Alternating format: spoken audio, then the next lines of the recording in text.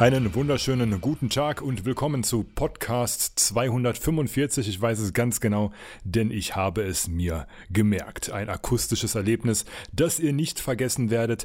Wir haben unglaubliche Themen, ja, wirklich unglaubliche Themen, weil wir uns jetzt bestimmt schon 8 Wochen oder so nicht gehört haben. Haben wir einiges angezockt. Das war eigentlich immer nur alles innerhalb der letzten Woche, irgendwie ein bisschen merkwürdig. Aber wir haben Themen. Sea of Thieves, Kuni 2, A Way Out, The Walking Dead, mal wieder, was sonst. Themen. Ja, ich natürlich nicht alleine. Ich habe hier Gefolgschaft. Einmal den super sexy Rodriguez Juandros. Melfos, guten Tag. Ich mach das vielleicht mal ohne spanischen Akzent, aber hallo. Schön, dass du da bist und dass ich hier bin. Ja. Das ist es aber nicht, ne? Ja, was denn? Wenn du mir mit dem Spanier ankommst, wie soll ich denn das? Ich kann, gerade hatte ich den Spanier. Ich glaube, ich muss den mal irgendwie gleich noch einspielen. Das thematisieren wir gleich auch noch. Wir haben auch noch, warum Melf seine Stimme verlor, für die ihr ihn alle kanntet. Ja, werden wir auch noch klären. Und wir haben William, der spricht aber normal, glaube ich. Okay, Melf kriegt so eine epische Einleitung und wir haben William, hallo. Ja, das war jetzt die Vorlage, du hättest jetzt einfach flüssig Spanisch reden müssen. Genau. Hola, amigos. Ja, nee. Ja, und wir haben, wie gesagt, diese ganzen Themen hier am Start. Ich weiß ehrlich gesagt nicht, womit wir anfangen sollen. Das müssen wir jetzt hier auswürfeln. Ich glaube wirklich, also ich hoffe, ich kann mich an die Hälfte der Spiele erinnern, die ich alles gezockt habe. Aber ich möchte über einige reden. Aber wir haben ja jetzt diese lange Pause eher gehabt, weil irgendwie auch in der Zeit direkt nach dem letzten Podcast irgendwie kaum was kam, oder? Ja, ist wirklich so. Also ich glaube, die 3 Wochen danach habe ich, glaube ich, nur Into the Breach gespielt, was aber inzwischen wieder so alt ist, dass ich eigentlich gar nicht mehr drüber reden möchte. Und weil irgendwie 18 AAA-Spiele seitdem rausgekommen sind. Ja, aber es kam wirklich alles auf einen Schlag. Und es geht ja noch weiter. Ne? Also jetzt die nächsten Wochen sind ja echt hardcore. Aber ja. Der Spieleherz. Habe ich Semesterferien. Und ich 2 Feiertage, die tun gerade sehr gut.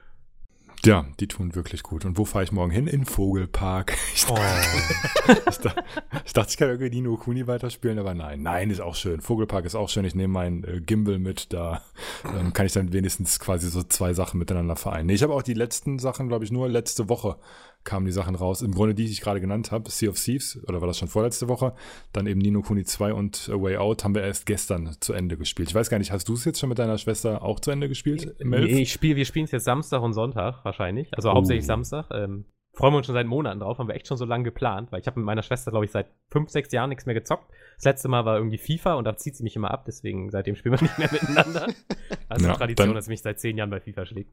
Können wir ja schon mal hier im Vorfeld sagen, dass wir aus zweierlei Gründen nicht spoilern werden, selbstverständlich. Ne? Bei einem storylastigen Spiel ist das natürlich ziemlich brisant. Von daher werden wir, auch für Leute, die A Way Out noch spielen möchten, alles nur wirklich an der Oberfläche ankratzen und so ein bisschen erzählen, wie so unsere Erfahrungen waren. Also die von der Nase und mich.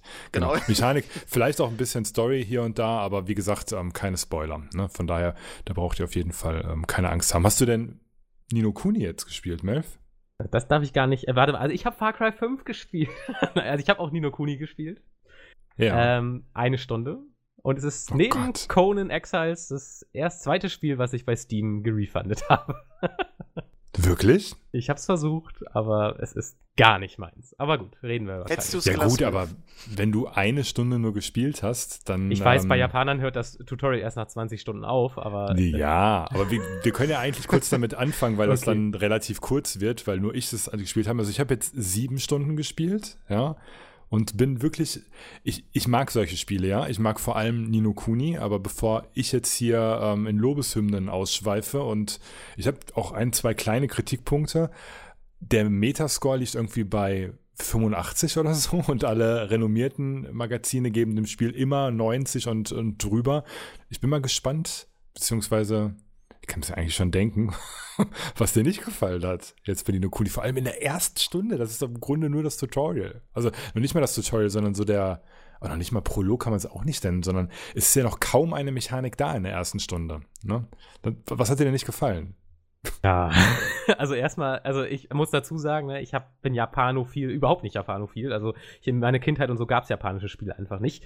Deswegen bin ich mit dieser ganzen, also ich finde, für mich ist es zum Beispiel schon ungewohnt, dass du halt den Text nicht vorgelesen bekommst, sondern einfach eine Taste drücken musst und dann geht das Fenster halt weiter. Ne? Also ich kenne das noch von so, hießen die RPG-Maker-Spielen, von da kenne ich das noch, aber ansonsten habe ich da gar keine Berührung mit. Und das ist für mich schon mal ungewohnt, aber jetzt kein Gamebreaker oder so. Ich finde ehrlich gesagt die Story und so schon so behämmert, so verrückt, dass ich mich echt schwer damit anfreunden konnte. Also es fängt halt damit an, dass der Präsident der Vereinigten Staaten in einer Atomexplosion in eine andere Dimension katapultiert wird und da dann mir nichts sagt, ach Mensch, na gut, egal was jetzt passiert ist, ich nehme mal dieses Schwert hier links und verklopp jetzt alle Leute, die den hiesigen König töten wollen.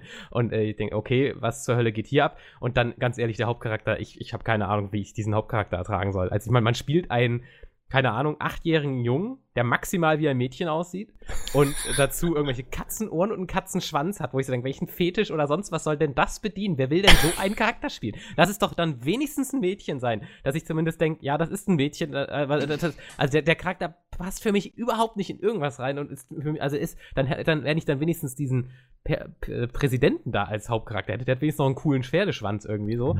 Du kannst den Präsidenten ja spielen, wenn du möchtest. Ja, aber der Hauptcharakter ist ja der, mit dem ich in dieser Overworld rumrenne, ist ja der König. Also das komische Mädchen. Musst du nicht. Also du kannst tatsächlich auch den Roland spielen. Ne? Das haben solche Spiele ja im Grunde an sich, dass du quasi in der Regel auswählen kannst, mit welchem Partymitglied du vorrangig spielen möchtest. Das geht bei Xenoblade, das wissen viele zum Beispiel gar nicht, dass du jetzt zum Beispiel in Xenoblade Chronicles 2 auf der Switch auch mit Nia spielen kannst, wenn du möchtest. Also das heißt, du musst jetzt nicht unbedingt mit Rex spielen, sondern kannst auch mit Nia spielen, also jetzt bei Xenoblade, und bei Ni no Kuni kannst du auch mit Roland spielen die ganze Zeit. Du kannst alle equippen, du kannst alle skillen, wenn es denn möglich ist, und du kannst auch deine Konstellation oder Position innerhalb der Party umtauschen und dann sagen, ich möchte nur mit Roland spielen oder ich möchte abwechselnd spielen oder was auch immer. Ne? Aber wenn du nur 1 Stunde gespielt hast, dann hast du ja die Hauptcharaktere noch nicht mal kennengelernt. Also nicht alle. Also ich kenne nur den Präsidenten und dieses Kind. Dieses geschlechterlose Kind. Es ist ja das geschlechterlose Kind, um das vielleicht einfach nur kurz zu erklären. Es gibt halt diverse sagen wir mal Rassen, ja, und es gibt halt die katzenähnliche Rasse, da ist dann halt auch der Evan her, ne, deswegen hat er halt diese Katzenohren. Dann wird man halt noch später kennenlernen, was heißt später, relativ kurz, dass es auch ein Volk gibt, das halt hundeähnlich aussieht, also mit ja, ich sag einfach mal Zügen, die halt einem Hund nahe kommen. Und dann gibt's noch irgendwie was, ich glaube Hasen oder so, keine Ahnung. Auf jeden Fall ist das halt in dieser komplett fiktiven und fantasievollen Welt halt jetzt nicht so in Stein gemeißelt, wie Menschen auszusehen haben. Ne? Aber das trifft ja nicht nur auf die Hauptcharaktere zu, sondern halt auch auf die ganze Welt. Ne? Und vielleicht stört dich das, und ich kann das auch ein bisschen nachvollziehen. Bei mir hört es immer so ein bisschen auf, wenn die Mädchen in kurzer und knapper Kleidung so sexy darstellen. Das persönlich stört mich. Dann sage ich immer, meine Güte, im Grunde genau das, was du im Kopf hast, welchen Fetisch wollen die hier bedienen? Ja, weil es soll ja irgendwie schon jetzt gerade sexuell ansprechen, wenn die eben das, was wir Menschen als sexy betrachten, sprich kurze Röcke, hohe Schuhe, Ausschnitte und so weiter, wenn die das alles jetzt forcieren, dann peilen die damit ja schon Sexualität an. Ne? Aber das macht Ni no Kuni ja überhaupt nicht, sondern bleibt halt komplett kindlich und geht halt im übersetzten Sinne eher so auf die Zelda- oder Mario-Schiene, dass es halt einfach ein eigenes Universum ist. Da gibt es dann, keine Ahnung, irgendwelche Pilze, die sprechen können, oder eben halt Leute, die wie Hunde oder Katzen aussehen.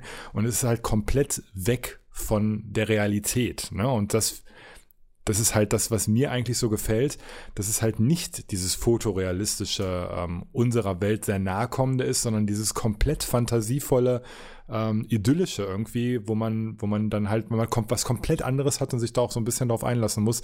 Und ja, da geht es ja auch in der Optik drum. Das ganze Land und die ganze Szenerie, das ist ja alles immer ziemlich fantastisch mit so einem leichten Bezug zu unserer Welt, aber halt schön übersetzt. Ne? Also irgendwie halt fantasievoll, so irgendwie schöne Ideen mit drin. Also das stört mich auch gar nicht. Also ich finde, also sowieso der Stil und so, das ist fantastisch, kann man auch nichts gegen meckern, mache ich auch nicht. Ich hätte zum Beispiel auch kein Problem damit gehabt, irgendwie eine Katze zu spielen oder eine komplette Maus oder so. Also ich hätte auch den gleichen Charakter nehmen können, mit den gleichen Klamotten und alles gleich und sie hat einfach nur sagen müssen, es ist ein Mädchen. Fände ich auch okay. Aber dieses Ding, was irgendwie gar nichts ist, also oder komplett nicht nach dem aussieht, was es sein soll. Also ich konnte mich einfach persönlich nicht mit dem identifizieren. Das ist natürlich was extrem Subjektives, aber ich saß so davor und dachte, so, dieses Spiel wird 60 Stunden dauern und diesen Charakter möchtest du nicht spielen und ja, weiß ich nicht. Und das Kampfsystem hat mich bis dahin auch nicht gecatcht, wobei du natürlich schon richtig sagst, das Kampfsystem war da gerade mal, bestand da aus 2 Tasten, weil der ganze Kram erst noch erklärt werden wird. War aber vor Gamescom hat es mich auch schon damals nicht so gecatcht. Ich weiß nicht, also vielleicht kamen dann auch diese Eindrücke wieder von der Gamescom hoch, weil ich dann dieses Kampfsystem sehr simpel, zum Anfang sehr simple Kampfsystem habe, weil natürlich noch nicht viel drin ist, weil es ja das Tutorial und dann dachte ich, ja, Moment mal, auf der Gamescom fand es auch schon langweilig und ich weiß nicht, ich habe dann irgendwann abgebrochen, weil ich halt irgendwie noch 5 andere Spiele gleichzeitig jetzt gerade spiele und ich hatte einfach nach dieser 1 Stunde nicht Bock, mich noch 60 Stunden in dieser Welt zu verlieren. Obwohl ich viel darüber gelesen habe, wo ich so denke, ey, das sind eigentlich coole Ideen, wie du schon sagst, diese fantasievolle Welt, die ja sehr fantastisch ist und halt sehr viele interessante Dinge abseits des schon Bekannten ausprobiert. Also eigentlich genau was für mich ist, aber ich kann mich einfach mit diesem weiß nicht. Und auch die Präsentation, dass da keine Dialoge sind und so. Ja gut, da muss man einfach sagen, wenn du ein Spiel hast, was insgesamt 50 Stunden Spielzeit bietet, wenn du es wirklich zügig durchspielst, ja, dann kannst du einfach nicht alles vertonen. Das geht nicht. Das sind einfach viel zu viele Textzeilen. Wo ich 130 Stunden dran gesessen habe. Ja, aber ich weiß nicht. Ich glaube, in einem Witcher stecken dann einfach auch andere Prioritäten. Ne? Also das heißt von einem Storytelling und das ist halt so das Zelda-Ding, ne? Also wenn du Zelda gespielt hast, das erinnert mich auch immer sehr an Nintendo. Ich weiß nicht, verknüpft dieses Ni no Kuni eigentlich auch wirklich sehr mit Nintendo, weil es halt so super ähnlich ist. Es würde Nintendo komplett stehen. Jeder würde glauben, dass es von Nintendo ist oder einer seiner Studios, wenn die das gemacht hätten. Und ja, das ist vielleicht auch so ein bisschen Gewöhnungssache. Klar wäre es schön, wenn alles vertont ist, aber dieses Lesen, das ist eben bei Xenoblade Chronicles, bei Chronicles X oder bei, keine Ahnung, eigentlich bei jedem JRPG ist das so, ne? Einfach weil da so unglaublich viel drinsteckt, als dass dann, glaube ich, das Budget eher als für was anderes drauf geht, als für zig Sprecher oder so, ne? Also du hast ja jetzt, wenn ich kurz reingrätschen darf, bei dem Spiel so ein ähnliches Kampfsystem wie bei Pokémon jetzt zum Beispiel, ne? Das ja Nee, okay. Also das hattest du beim ersten Teil. So rundenbasiert und so habe ich jetzt im Kopf. Also dieses ganz, ganz super klassisch rundenbasierte hast du ja kaum noch. Ne? Also jeder versucht so ein bisschen eine Abwandlung von diesem System zu bringen. Okay. Bei Xenoblade könnte man, es ist nicht wirklich rundenbasierend, sondern eher so geht auf so ein Cooldown-System hinunter, ne? Dass du quasi immer nur in bestimmten Zyklen deine Fähigkeiten wählen kannst und die dann quasi Runde für Runde, nenne ich es mal, einfach stärker werden. Also sehr, sehr taktisch und überlegt das Ganze. Und bei Ni no Kuni 1 war es tatsächlich so, dass es mehr oder weniger rundenbasiert war, wenn auch, je nachdem, wie du es gespielt hast, konntest du es auch live spielen, dass du halt nicht warten musst, nachdem du deinen Zug gemacht hast, sondern dass es quasi in Echtzeit weitergeht. Das ist ein bisschen schwer zu erklären, aber es ist halt nicht ganz, ganz klassisch. Und das Ni no Kuni 2 läuft halt jetzt so, dass es eher einem Action-RPG nahe kommt. Also es ist so eine Mischung aus, ich sag mal, Diablo und einem Hack and Slay, also sowas wie Devil May Cry. Ja, also Okay. so eine Mischung aus Diablo und Devil May Cry. Melf hat jetzt natürlich eine Stunde gespielt, da hast du halt noch überhaupt gar nichts gehabt. Ich finde jetzt auch nach 7 Stunden, dass das System nicht super fordernd ist und nicht so taktisch wie ein klassisches JRPG. Allerdings die Elemente, die es bringt, sind halt schon ziemlich cool. Also du bekommst relativ schnell, ich glaube nach 3 oder 4 Stunden, den sogenannten Kampf-Equalizer, was ich von der Idee ziemlich geil finde. Da hast du mehr oder weniger ja so einen Equalizer, wo du einfach deinen Kampfstil einstellen kannst und der jeweiligen Situation auch anpassen kannst, dass du dann eben so Elemente hast wie, keine Ahnung, Wasser ist stark gegen Feuer und so weiter, dass du das einstellen kannst und dass du dich eher dann positiv gegen weichere Gegner verhältst, also gegen irgendwelche Glibberviecher und dann aber gegen harte Gegner abkackst und so weiter. Und das kannst du so alles so ein bisschen einstellen, damit du halt dieses Rollenspielelement von so einem elementaren Kampfsystem mit drin hast. Du bekommst halt noch Fähigkeiten dazu, die du dann du baust mit normalen Hits quasi Kombopunkte auf und kannst dann Fähigkeiten mit diesen Kombopunkten nutzen. Diese Fähigkeiten werden dann nochmal verstärkt, wenn du deine Waffe quasi aufgeladen hast. Also es sind schon ein paar komplexe Systeme einfach mit drin, die ich persönlich so auch noch nicht gesehen habe. Deswegen finde ich das eigentlich ganz frisch. Und dann kommen halt auch noch diese Gnuffis hinterher hinzu. Das sind halt, ich sag mal, so Naturgeister, die einem Element angehören, also dann gibt es da irgendwelche Schattengnuffis und Naturgnuffis, Windgnuffis und so weiter, und von diesen Gnuffis gibt es dann auch nochmal Offiziere, die du quasi sammeln kannst. Da ist dann so ein bisschen wieder das Pokémon-Element drin, aber nicht so stark, weil du die Dinger eher passiv nutzt, und die sind dann einfach im Kampfsystem einfach in den Kämpfen mit dabei, und die kannst du dann triggern, sobald sie richtig aufgestellt sind, und mit denen diverse Effekte erzielen, also dass sie zum Beispiel heilen oder Schaden anrichten oder irgendwelche Auren aufrechterhalten und so weiter. Also es ist schon relativ komplex, also nicht so super, super simpel, ne? Aber auch nicht so extrem kombolastig oder schwierig, als dass man sich da stundenlang reinfuchsen muss, bis man es verstanden hat, ne? Also ist nicht das beste Kampfsystem, was ich je gesehen habe, aber auch kein schlechtes. Also ich würde es auf jeden Fall als sehr interessant ansehen und spaßig, ne? Also vor allem bei Leuten, die sagen, JRPGs, dieses runde Basieren ist mir viel zu langsam.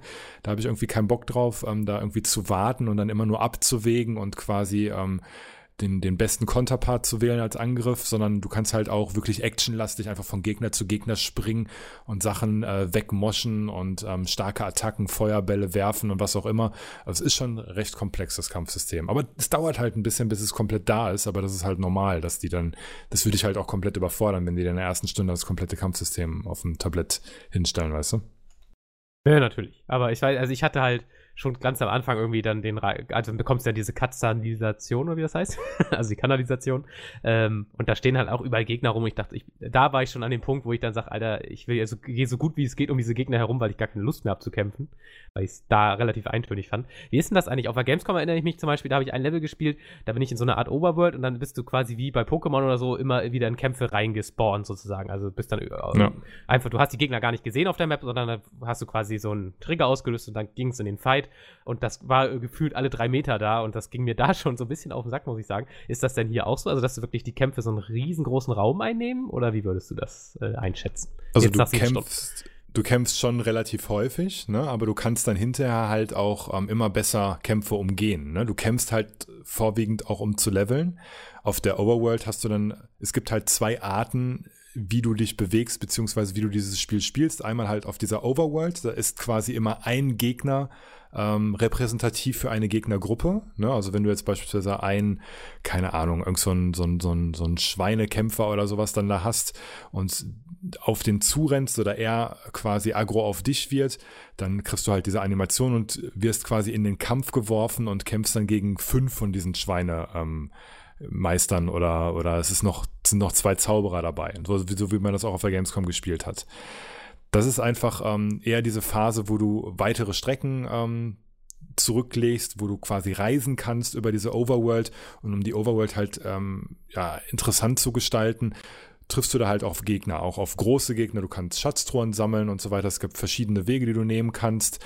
Und die normalen Level, wie zum Beispiel diese Kanalisation, das ist dann eher sowas wie ein Dungeon, ne? Also das heißt, du bist permanent in der normalen Form und nicht in der Form, wo du einfach nur diesen großen Kopf hast und auf der Overworld rumläufst, sondern dann in der normalen Form und wirst dann halt nicht in jeden Kampf reingezogen, sondern die Gegner stehen da einfach rum und du kannst sie dann einfach umhauen.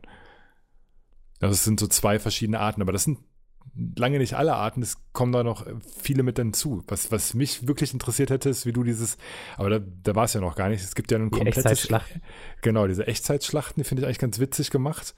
Ne, es gibt einmal das Element, dass man neben dieser Overworld-Geschichte und dem normalen Kampfsystem, wenn man in diesen Dungeons rumläuft, gibt es halt noch sowas wie so ein Mini-StarCraft oder so ein Mini-Warcraft 3, so mehr oder weniger, ne, wo du dann einfach Einheiten befehligst. Das finde ich, haben sie ganz charmant gemacht. Ne? Da hast du unterschiedliche Truppen, die man befehligen kann, also sprich Nahkämpfer, Fernkämpfer, kannst du dann mit den Schultertasten auch drehen. Ne? Also du läufst quasi und die Einheiten sind um dich herum und du kannst die Einheiten aber um dich herum drehen, damit du entscheiden kannst, welche Einheit jetzt, wenn du läufst, zuerst auf den Gegner triffst. Ne? Und dann hast du dann auch da ein System, das beispielsweise beispielsweise, weiß nicht, Schwertkämpfer gut gegen Bogenschützen sind, Axtkämpfer aber nicht gut gegen Lanzenkämpfer sind und so weiter. Und du musst da so ein bisschen entscheiden, welche Einheiten du jetzt auf die andere treffen lässt.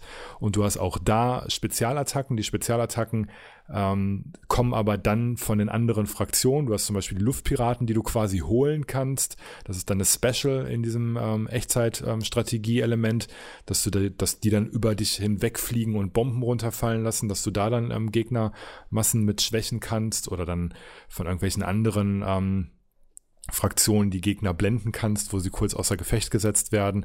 Gibt dann auch Helden, genauso wie bei Warcraft 3 beispielsweise auf dem Schlachtfeld, die du dann entsprechend bearbeiten musst und so weiter. Und du kannst halt deine Truppen im Vorfeld schon auswählen mit sogenannten Kronen, glaube ich, läuft das, kannst du deine Gegner schon im Vorfeld schwächen und so weiter. Du hast so ein richtig komplettes Menü, wo du jede Schlacht quasi vorher planen kannst, und das gab es halt in Ni no Kuni 1 gar nicht. Ne? Ich finde es in Ni no Kuni 2 gar nicht ablenken, sondern sie haben es schön in die Story irgendwie mit verpackt, und es bringt auf jeden Fall richtig Schwung und Abwechslung in die ganze Geschichte. Also das ist zum Beispiel so ein Element, was komplett neu ist, was ich ganz cool finde, ja, dass sie jetzt gesagt haben, Mensch, wir machen mal was ganz Neues rein und hauen diese Echtzeitstrategie rein. Ja, wie gesagt, du musst dem wirklich eine Chance geben. Es ist nicht nur von den Kampfsystemen, es ist einfach, insgesamt habe ich mich einfach wieder komplett da gefühlt bei diesem Spiel, weil es ist anders, als wenn ich so ein westliches, modernes Spiel spiele, wo ich einfach schon so ein bisschen weiß, was auf mich zukommt. Weiß, ich spiele A Way Out, und es ist zwar eine super geile Erfahrung im Koop, weil das auch jetzt nicht jeden Tag da ist, aber es ist halt Uncharted ein bisschen mit dabei, und so ein Third-Person-Shooter hast du 1000-mal gespielt, du hast schon zigmal dieses Maschinengewehr in der Hand gehabt, die Shotgun in der Hand gehabt, die Pistole in der Hand gehabt. Du weißt einfach, wie sich das spielt, und die Gegner verhalten sich entsprechend, und es ist irgendwie einfach im Großen und Ganzen, wenn du es wirklich ganz, ganz groß betrachtest, immer so ein bisschen more of the same, weißt du? Und bei Ni no Kuni, gerade bei diesem Spiel, ist es halt so, dass du komplett in was ganz, ganz, ganz, ganz anderes eintauchst, und du hast es halt noch nicht gesehen. Ja, es ist halt so abstrus und teilweise einfach so bescheuert. Du bist halt so das Erste. Ich habe mich so gefreut, mich da mit dir darüber zu unterhalten, wie man so in Goldorado reinkommt. Das ist so die erste größere Stadt, die heißt Goldorado. Und die Geschichte darum ist einfach irgendwie witzig. Ja, es ist halt einfach so super charmant. Du bist halt da, und Goldorado ist halt so eine Stadt, wo so nur Glücksspiel ist, aber die machen alles mit Glücksspiel. Wenn du eine Gerichtsverhandlung hast, das wird einfach ausgewürfelt. Ja, und dann, ja, das ist super krass. Und du lachst halt einfach nur, weil es so dumm ist. Also das heißt so dumm, so abwegig, aber irgendwie macht das auch Sinn, weil kommst dann gerade in diese Stadt rein, und dann haben sich alle so versammelt, und du guckst dann auch so, hey, was ist da los? Ja, der Steuersatz wird gerade ausgewürfelt, und du sagst, was, der wird ausgewürfelt? Und dann ist es halt so, dass die alle da drum rumstehen, und dann ist so der große heilige Würfel, da wird dann gewürfelt, und wenn eine 1 ist einfache Steuern, und wenn eine 6 geworfen wird, sind halt die Steuern versechsfacht, ne? So, und dann siehst du so, wie die Leute sich so drumherum unterhalten, und alle so sagen, oh, hoffentlich kommt nicht schon wieder das 4. Mal in Folge eine 6, ne? So. Und dann würfelt er halt so, und du siehst halt so, wie der Würfel sich so im letzten Augenblick so auf die 6, und du weißt schon, okay, da ist irgendwas im Gange, ne? Und so die ganzen Wachen und so weiter sind halt auch voll auf diesem Würfeltrip, und die wollen alles auswürfeln, also wer irgendwie gewählt wird ausgewürfelt. Sie sind einfach total auf diesem Glücksspieltrip, und du kannst natürlich auch so ein bisschen als sozialkritische Komponente teilweise sehen, weil da ist teilweise dann halt auch irgendwie was dran, ne? Und du bist halt dann in Goldorado, gerade in diesem Handlungsstrang, das ist so der erste Handlungsstrang in dieser Stadt.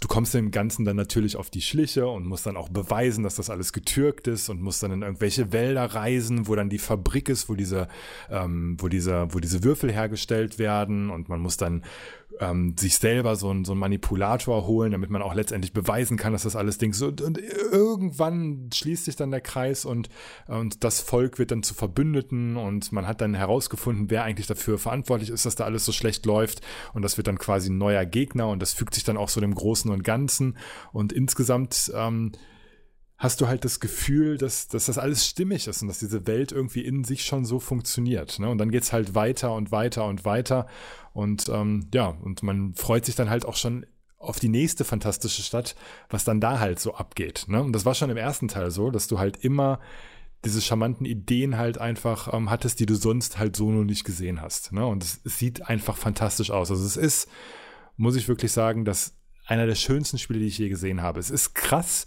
wie unglaublich gut du so eine kindliche Comic-Grafik in HDR und 4K darstellen kannst, dass es quasi diese ganzen fotorealistische Scheiße wirklich alt aussehen lässt. Ja? Obwohl man eigentlich nicht denken würde, Mensch, das kannst du halt nicht so krass aufbereiten, aber die machen es einfach richtig, richtig toll. Also es sieht unglaublich gut aus, dieses Spiel. Ne? Also so krass hätte ich mir ehrlich gesagt nicht träumen lassen. Also müsst ihr euch mal vielleicht hier und da ein paar Videos angucken, wenn ihr es nicht spielen wollt.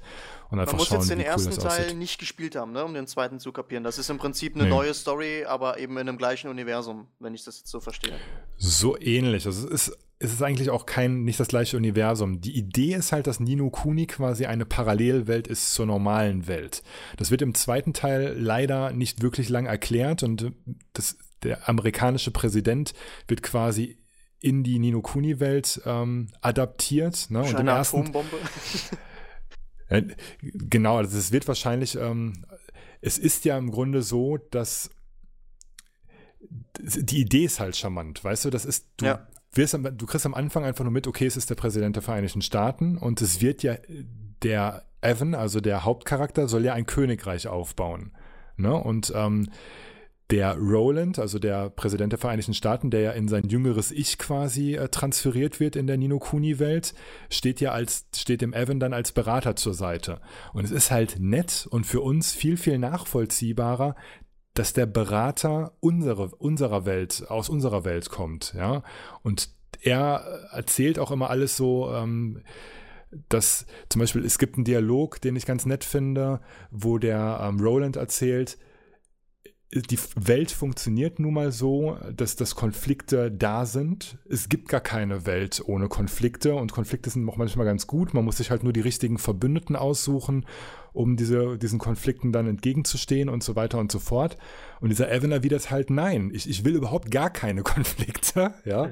Und ich habe diese Vision in meinem Kopf, dass es diese Welt ohne Konflikte gibt und genau die will ich halt auch erschaffen. Ne? Und das eine ist halt mit Massenschlacht. Ja. Man muss halt erstmal das Böse ausmerzen. Klar, Genau. das macht keinen Sinn insgesamt. Ne? Einmal noch halt Krieg, Kinder. Es ist halt irgendwo nachvollziehbar. Der Krieg, um alle anderen Kriege zu beenden oder so. Ja, und deswegen finde ich das halt irgendwie ganz charmant. Also ich kann ehrlich gesagt kaum erwarten, da weiterzuspielen, weil ich halt wissen will, was das nächste Goldorado quasi ist.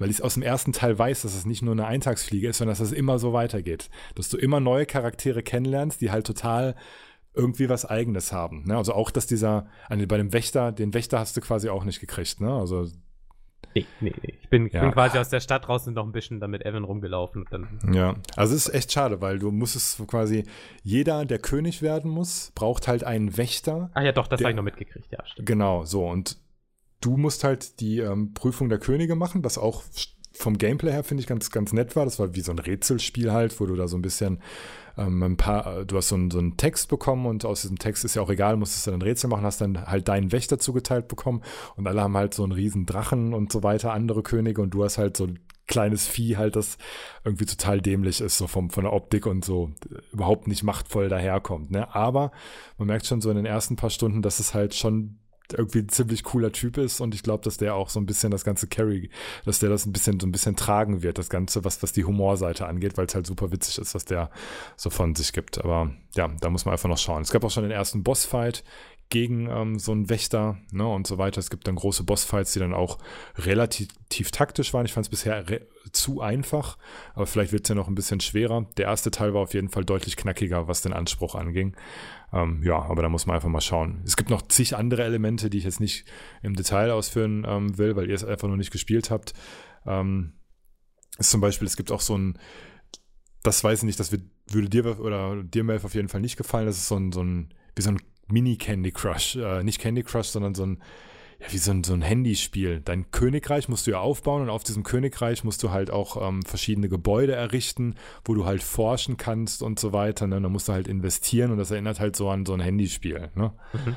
Genau, das finde ich so ein bisschen merkwürdig, dieses Element. Habe ich bisher jetzt noch nicht so cool gefunden, aber keine Ahnung, wie sie es noch ins Spiel bringen. Ich habe da jetzt noch nicht so viel gemacht. Ich habe, glaube ich, 3 Gebäude gebaut, habe dann halt ein paar Erfahrungspunkte oder Geld dann investiert, um das irgendwie abzugraden. Dann sammelst du halt auch Bekanntschaften innerhalb der Welt und die kannst du dann, wenn die besondere Fähigkeiten haben, in den Gebäuden einsetzen, um das Ganze dann halt schneller vonstatten gehen zu lassen. Und da kannst du halt Sachen erforschen, ne, die dir dann hinterher dann Vorteile im Kampf und so weiter bringt. Wirkt alles allerdings recht stimmig. Also es ist schon alles aufeinander angepasst und 7 Stunden von gut 50 Stunden Playtime, da kann man halt auch noch nicht so viel sagen, weil man quasi erstmal so ein bisschen reingeschnuppert hat. Eine Frage noch. Das Spiel ist ja von der Darstellung, also wie gesagt, der Look ist wirklich fantastisch, aber es ist ja auf den ersten Blick so eine Art sehr kindgerechtes Spiel, ne? Und ich finde, durch den Evan wird es das auch noch mehr, was mir auch ein bisschen auf den Zeiger ging, weil er natürlich, wie du schon sagst, sehr, sehr, sehr naiv ist, was natürlich seinem Alter auch angemessen ist. Und ich finde, dadurch sind aber die Dialoge sind auch unglaublich kindgerecht. Also das ist alles so, so ganz versimpelt dargestellt und alles ist total naiv und idealistisch. Und also mir persönlich ging das tierisch auf den Zeiger, weil ich mag es halt gerne grau, grau, grau. Ja, es gibt keine Guten und keine Bösen so.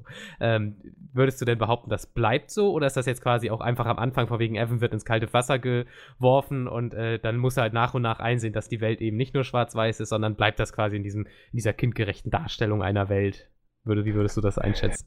Also ich glaube nicht, dass es so wird, wie du es haben willst. Okay, ja.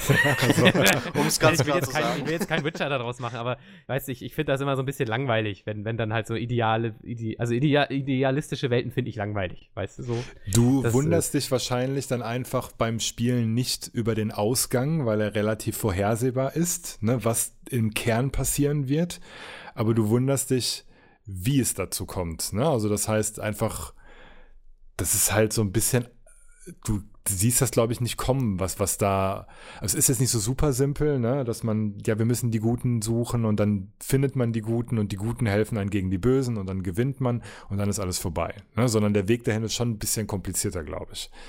So insgesamt einfach von den Konstellationen, ne, also der aus Goldorado, der Typ, den man jetzt eigentlich überführen wollte, weil man dachte, das ist jetzt der Bösewicht schlechthin, ist dann vielleicht hinterher sogar dein Verbündeter, ne? Und ist dann auch, und es kommt dann auch noch was hinzu, dass das irgendwie so ein Schleier über der Welt liegt und der Leute dann auch noch böse macht und je nachdem, ich will jetzt auch nicht spoilern, aber es ist halt nicht so eine super vorhersehbare Sache, aber auch nicht super komplex und tiefsinnig, ne, dass man jetzt da irgendwie die Charaktere sind zwar alle super liebenswert und super geschrieben, aber Ja, aber ist das denn zum Beispiel, nicht so sind die denn auch alle, also jetzt zum Beispiel der Präsident ist halt so super nett zu diesem kleinen Jungen.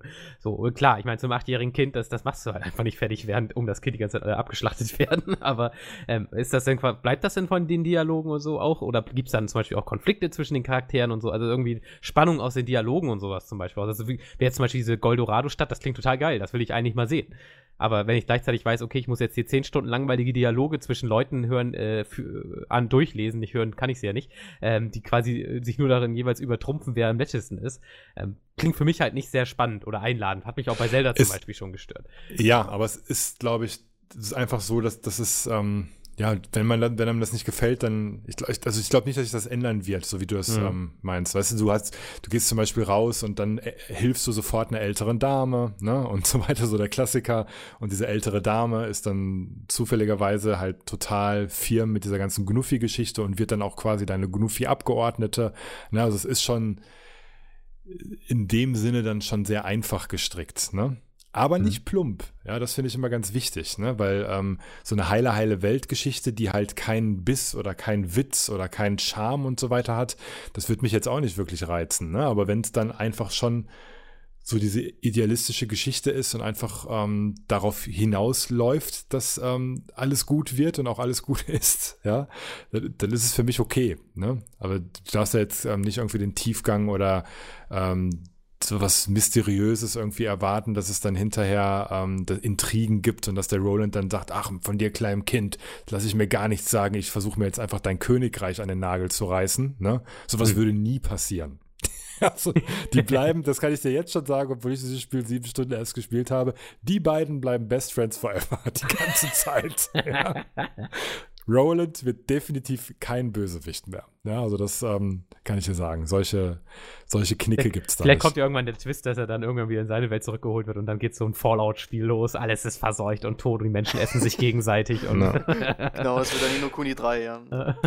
Ja, also bei Ni no Kuni 1 wurde diese ganze Geschichte von der realen Welt zur Ni no Kuni-Welt ganz, ganz lange erklärt. Also ich glaube, die ersten 3 Stunden hat man nur in der realen Welt gespielt und hat dann halt irgendwie, ich kann mich gar nicht mehr ganz genau daran erinnern, aber dann hat man halt festgestellt, dass irgendwie die Gemischtwarenverkäuferin dann plötzlich irgendwie eigentlich so irgendwie eine Katze in der Ni no Kuni-Welt ist und so weiter. Ne? Also diese Parallele, die wurde viel, viel weiter ausgeschmückt und auch erklärt, dass es halt diese 2 unterschiedlichen Welten sind. Und das wurde jetzt beim zweiten Teil gar nicht gemacht, was mich ehrlich gesagt nicht gestört hat.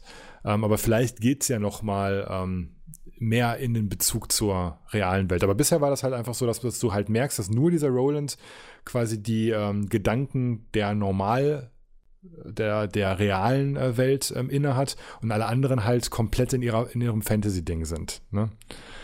Und ja, das dann halt eher wie so ein Märchen, so fabelhaft halt alles rüberkommt. Ne? Also das ist halt alles zusammengesponnen, aber halt charmant und nett und gut und vor allem, und das will ich hier an allererster Stelle nennen, gameplay-technisch interessant. Ne? Also es ist jetzt nicht irgendwie eine super tolle Geschichte, dass du dann wie so einen Walk-Simulator hast und dir die ganze Zeit diese heile Weltgeschichte anhörst oder durchliest, sondern Gameplay ist halt ganz stark. Ne? Also dieses RTS-Ding, dann halt dieses Action-RPG-Element mit den ganzen Kämpfen. Du hast Ausrüstung, du hast Waffen, du hast Elemente, die gegeneinander wirken, du hast unterschiedliche Gegnertypen, Boss-Typen, Taktiken, Bossgegner mit super viel AP, lange Kämpfe, kurze Kämpfe. Es gibt noch so ein Element, das sowas Ähnliches wie Rifts aus Diablo mit reinbringt. Das ist dann quasi in Anführungsstrichen so eine Wettbewerbsgeschichte, dass du so einen Dungeon hast, wo du immer weiter in Ebenen herabsteigen kannst und dann hast du auch so einen Schwierigkeitscounter, der immer hochtickt, den du quasi mit gefundenen Kugeln wieder runterbringen kannst. Behältst du aber die Kugeln und lässt diesen Schwierigkeitscounter immer weiter hochtreiben, werden die Monster zwar stärker, aber du kannst die Kugeln hinterher für Loot eintauschen und so eine Geschichten. Also es ist auch in Richtung Gameplay einfach recht komplex und vielseitig. Ne? Also man bekommt für das Geld, was man da ausgibt, gibt's da irgendwie, weiß nicht, je nach Version 60, 70 Euro für das Spiel aus. Du bekommst dafür Unmengen an Dingen. Ne? Also du bekommst dafür richtig, richtig, richtig viel. Von daher, ja, vielleicht kann man das ja einfach so machen, dass man mal reinschaut und guckt, ob es einem gefällt auf PC jetzt. Ne? Und dann kann man es bei Steam refunden, wenn es einem nicht gefällt. Aber ich würde empfehlen, es nicht nach 1 Stunde zu machen. Selbst wenn ihr es richtig, richtig kacke findet, wartet erst, bis ihr alle Elemente habt und eine Eselsbrücke dafür oder beziehungsweise einfach nur ein Leitfaden ist. Wartet, bis ihr alle Menüpunkte freigeschaltet habt. Am Anfang habt ihr nur einen Menüpunkt, ich glaube Ausrüstung oder so, und alles andere, da stehen so Fragezeichen. Ne, und so ungefähr, ich glaube, das müsste, je nachdem, wie schnell ihr spielt, so nach 5 bis 6 Stunden habt ihr alles. Ne? Also dann habt ihr euer Königreich, was ihr ausbauen könnt. Da habt ihr die Truppen, die ihr für die RTS-Geschichte ausbauen könnt. Dann hat man einfach alles andere, Ausrüstung, den Kampf-Equalizer, die Gnuffi-Geschichte. Also dann ist im Grunde alles im Spiel drin und man kann sich dann fragen, will ich das vertiefen? Will ich diese ganzen Systeme einfach weiterspielen und gucken, wie komplex die noch werden? Oder sagen mir die Systeme in ihrem Grund schon nicht zu und ich werfe das Ganze über Bord? So kann man das im Grunde handhaben und dann kann man es halt wegjagen. Ah, jo. Das Spiel, ja. Ja, ich weiß, also mir fehlt halt irgendwo der Aspekt der Spannung, ja, und der kommt für mich halt leider meistens nicht durchs Gameplay, sondern durch die Geschichte, da bin ich halt so ein bisschen kaputt. Und Spannung gibt's durch Konflikte und natürlich auch diese ganzen fantastischen Darstellungen, da hätte ich halt wirklich Bock drauf. Aber ich sehe halt, wenn ich dann halt weiß, ich muss mich durch 80 Millionen Textfenster durchklicken, um da hinzukommen, ich weiß nicht, ich glaube, das wird nichts bei mir. Auch wenn man braucht halt ein paar Stunden Zeit, aber wie gesagt, es lohnt sich einfach, dafür dieses Märchen zu bekommen. Ja? Muss man einfach so sagen. Es sucht seinesgleichen. Das war beim ersten Teil schon so. Und das zeichnet sich jetzt wieder 100%ig ab. Abseits vom Kampfsystem und allem anderen Schnickschnack. Vielleicht, wenn man mal irgendwann viel Zeit hat. Ja. Dann hat auf jeden Fall, ich glaube, es hatte, oh Gott. Nee, ich sag mal nichts zu 21:9 Unterstützung. Ich bin mir nicht mehr ganz sicher. Ich glaube, in den Cutscenes waren es dann doch nur 16:9. Keine Ahnung, also ich spiele es auf der PlayStation 4 und man hat 4K, man hat HDR, also ist alles mit drin, was man auf der Pro haben möchte und keine Ruckler. Also das heißt, es läuft flüssig, sieht alles fertig aus. Also wie gesagt, das Einzige, aber das sind so die Nicht-Nintendoler, die sich dann halt fragen, warum ist so ein Ding nicht vertont. Ja, das stellt sich mir gar nicht. Ich krieg die Texte und sage, ja, kenne ich auch selber. Ja, deswegen sage ich, aber es hat mich bei Zelda, also bei Breath of the Wild, als ich bei dir gezockt habe, fand ich das auch schon so Selbst wenn ich es wegklicke, ich möchte, dass das jemand sagt. Also das ist für mich einfach, weiß ich nicht, das passt für mich. Gehört zur Atmosphäre dann, oder was? Ja, genau. Also, und es war halt, da war es halt fast noch verwirrender, weil manche Dialoge wurden dann wieder vertont, so, und der nächste aber wieder nicht. Und dann hast du den anderen hast du schon wieder weggeklickt, obwohl er dann vertont wurde und denkst, warte mal, die haben ja geredet, wieso habe ich das weggeklickt? Und es war irgendwie so komisch. Also alle modernen JRPGs handhaben das halt im Grunde so, das ist auch bei Xenoblade so, dass die quasi die Schlüsselszenen komplett vertont haben. Ja, also das heißt, die elementaren Szenen, zum Beispiel das Ni no Kuni ist ja in Kapiteln aufgeteilt und dass du das Kapitelfinale quasi immer vertont hast und auch so elementare Dinge, die dazwischen passieren, sind vertont und ansonsten hast du halt nur so, ich sag einfach mal, Textpassagen, unterstützende Laute, die sich aber immer wiederholen. Ne? So zum Beispiel, wenn Evan jetzt irgendwie was sagt, wo er so sagt, so meine Güte, was ist hier los? Dann sagt er halt immer excuse me, ja, und das wiederholt er dann immer wieder, ne? Also das heißt, jedes Mal, wenn er hat zwar ungefähr so 10 Worte oder 10 Sätze, um seine Stimmung quasi auszudrücken und das kommt dann halt immer an den jeweiligen Passagen, wenn du gerade liest, dass du das so im Unterbewusstsein wahrnimmst, wie gerade seine Stimmung ist und dir dann im Kopf halt weiter, ich lese das dann halt im Kopf auch schon so, wie die sich dann mich stört das überhaupt nicht. Also das ist wie ein Buch lesen dann in dem Sinne. Ne? Also es ist wie so ein Märchen, wo jetzt gerade Mama nicht da ist, die es mir vorlesen kann, sondern ich lese es halt alleine und warte, bis Mutti dann halt wieder da ist und mir die wichtigen Stellen vorliest. Aber da was ich halt, also du hattest ja auch vorhin das Argument gebracht, von wegen, dass das halt einfach zu viel sei, um es zu vertonen. Wo ich dann behaupten würde, das kann man nicht so stehen lassen, weil ich glaube, ein Dragon Age, ein Witcher oder sonst was hat nicht weniger Text und kriegt halt auch hin. Wo ihr dann natürlich sagen kann, also wie du wahrscheinlich auch sagst, es ist halt ein japanisches Stilmittel und das gehört dazu, das ist schon seit 20, 30 Jahren so, das muss so. Wo ich dann aber auch sage, hey, aber die wollen vielleicht auch Kunden wie mich bekommen, ja. Prinzipiell bin ich ja mit dem, was du alles angesprochen hast, durchaus eine Zielgruppe für das Spiel. Und sowas schreckt mich aber ab, wo ich dann sage, dann macht's doch optional. Klar kostet es Geld, ja, aber die Konkurrenz macht's halt auch. Ich verstehe dann immer nicht, warum die Japaner einfach sagen, nee, das haben wir so immer gemacht, das machen wir. Wir können doch eine Option einbauen, macht's wie immer. Die Leute sollen nur excuse me sagen. So, weißt du, den japanophilen Modus. Aber, weißt du, das ist halt, für mich ist das einfach so eine unnötige Schranke, die sie da nochmal hinstellen, wo sie es gar nicht müssten. Also wo sie ihre Zielgruppe so ein bisschen klein halten. Zumal das ja auch tatsächlich nur in Englisch vertont ist. Ne? Genau, und in Japanisch. Das kommt noch dazu, ja. Also man kann es auf Japanisch umstellen für Leute, die es interessiert. Machen auch viele. Ich glaube, Pinguin spielt solche Spiele, meine ich, auch auf Japanisch mit deutschen Untertiteln. Ja, also ich kann es sogar nachvollziehen. Ja, weil da geht mir halt mal gar keiner ab bei sowas. Also das verstehe ich bis heute nicht. Warum man sowas es hat macht. einfach einen besonderen Charme, glaube ich, ne? Weil die Sprecher von Animes das, glaube ich, ein bisschen mehr leben als die amerikanischen Sprecher. Deutsche auch, ja, das ist so ein bisschen, die passen halt besser in den Stil rein. Ich finde zum Beispiel bei Xenoblade extrem charmant, dass die da die ganzen schottischen Sprecher mit drin haben. Ja, das keine Ahnung, wie sie darauf gekommen sind, aber es passt halt ganz cool. Ne? Ich finde, so hat man es halt noch nie gehört. Das klingt halt so ein bisschen merkwürdig und fremd und vielleicht ist das genau das, was man da haben möchte, wenn man so einen komplett asiatischen Look hat und dann hörst du quasi Amerika die ganze Zeit in deinem Kopf, ne? Und kannst das nicht so recht verknüpfen. Und Leute, die halt dieses Japanische cool finden von der Optik, die halt, weiß nicht, Dragon Ball und was ist das? Ich bin, wie gesagt, nicht so der Anime-Fan, ne? Deswegen, ich kenne mich da auch kaum aus, aber One Piece und hast du nicht gesehen, dass die quasi diesen Look auch schon mit der Sprache so ein bisschen verknüpfen, weil die sind dann ein bisschen hysterischer beim Vertonen und viel ausufernder und übertriebener in ihrem Acting, was die Stimme angeht und dass das dann einfach auch viel mehr zu den Bildern passt, ne? Und so ist es halt vom Audio her halt amerikanisch und der Look ist halt komplett japanisch und vielleicht beißt sich das für manche. Für mich nicht, ich spiele es ganz normal in Englisch, finde es okay so, aber das ist vielleicht die Erklärung, warum viele so auf diese japanische Audioausgabe abfahren, obwohl sie kein Wort verstehen. Ja, aber sie haben ja Untertitelliste dafür, ne? Von daher. Bei dem Spiel ist es ja auch nicht Kommentare so schreiben. Was ein interessantes Thema, ob ihr japanische Spiele auch mit japanischem O-Ton spielt. Und wenn ja, warum? Ja, ich würde mal einfach sagen, weil die Optik da am besten zum Audio passt. Würde mich auch stark interessieren, warum das so ist. Ja. Vielleicht hört Pinguin das ja so. Bei solchen Podcasts wünsche ich mir dann Pinguin. Der kann das dann auch immer schön erklären und so nüchtern. Gleiche Diskussion, ob man jetzt sagt, ich gucke synchronisierte Filme oder nicht. So. Das ist halt einfach, du bist halt, ja, Morgi, da hört halt der Entwickler natürlich auch mit, wenn er die Audioaufnahme auf Japanisch aufgenommen werden, hört natürlich der japanische Entwickler auch mal rein und kann halt sagen, das ist meine Vision genau so, während er die englische Synchro wahrscheinlich nie anhört.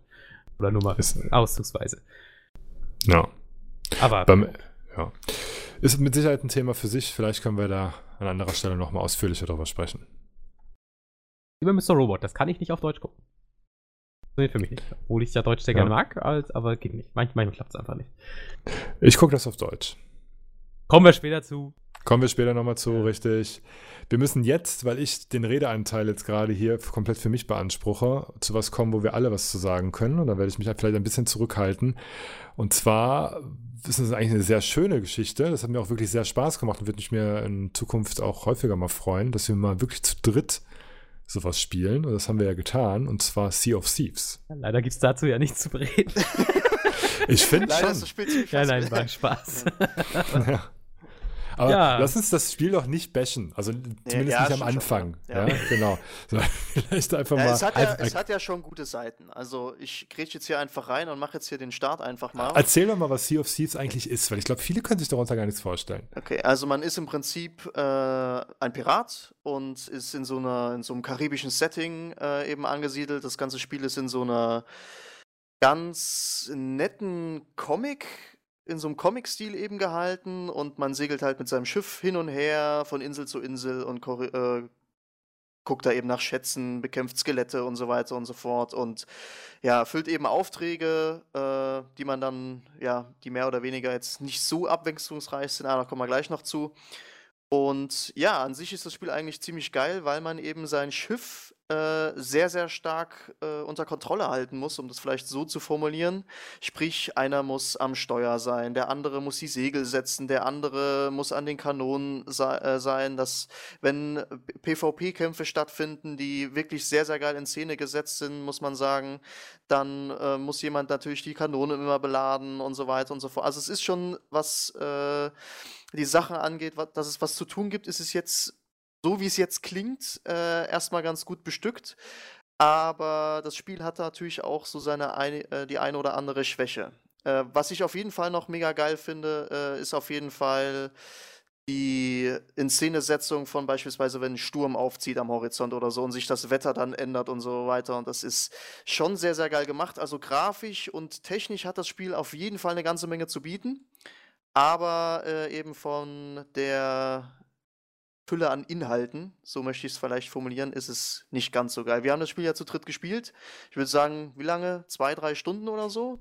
Also Melf und ich haben es länger gespielt. Ja, stimmt, wir haben vielleicht 5-6 oder so, würde ich jetzt sagen. Ja. So 5-6 Stunden haben wir gespielt. Und vielleicht nochmal, weil du es im Nebensatz erwähnt hast, diese Steuerung von dem Schiff hat mir persönlich extrem viel Spaß gemacht und ist auch die beste auf Wassersteuerung, die ich bisher so erlebt habe. Auf das finde jeden ich Fall, sehr, sehr nice. Also man kann es relativ präzise steuern, man muss sehr gut zusammenarbeiten und auch die Tatsache, dass sie einfach sagen, Mensch, du bist Pirat, du hast einen Kompass, du hast eine Karte, aber du hast keine Minimap, du hast keine Icons, die dir die ganze Zeit einfach sagen, wo du hin musst, du hast keine Pfeile, die dich leiten, sondern du musst deinen Kompass benutzen und du musst die Karte benutzen, die du aber nicht immer in einer Tasche hast, eine aktuelle Karte von der ganzen Welt, sondern du musst sie dann auf dem Boot benutzen und deinem Steuermann dann halt auch sagen, wo er hin muss, ob er auf Kurs ist, ob er abseits vom Kurs ist und so weiter, ne? Und wenn wir dich irgendwo hinschicken, dann zeigen wir dir einfach wie einem echten Piraten einfach auf der Schatzkarte auch nur ein Bild der Insel und du musst es dann abgleichen und gucken, ob du das auf deiner Karte findest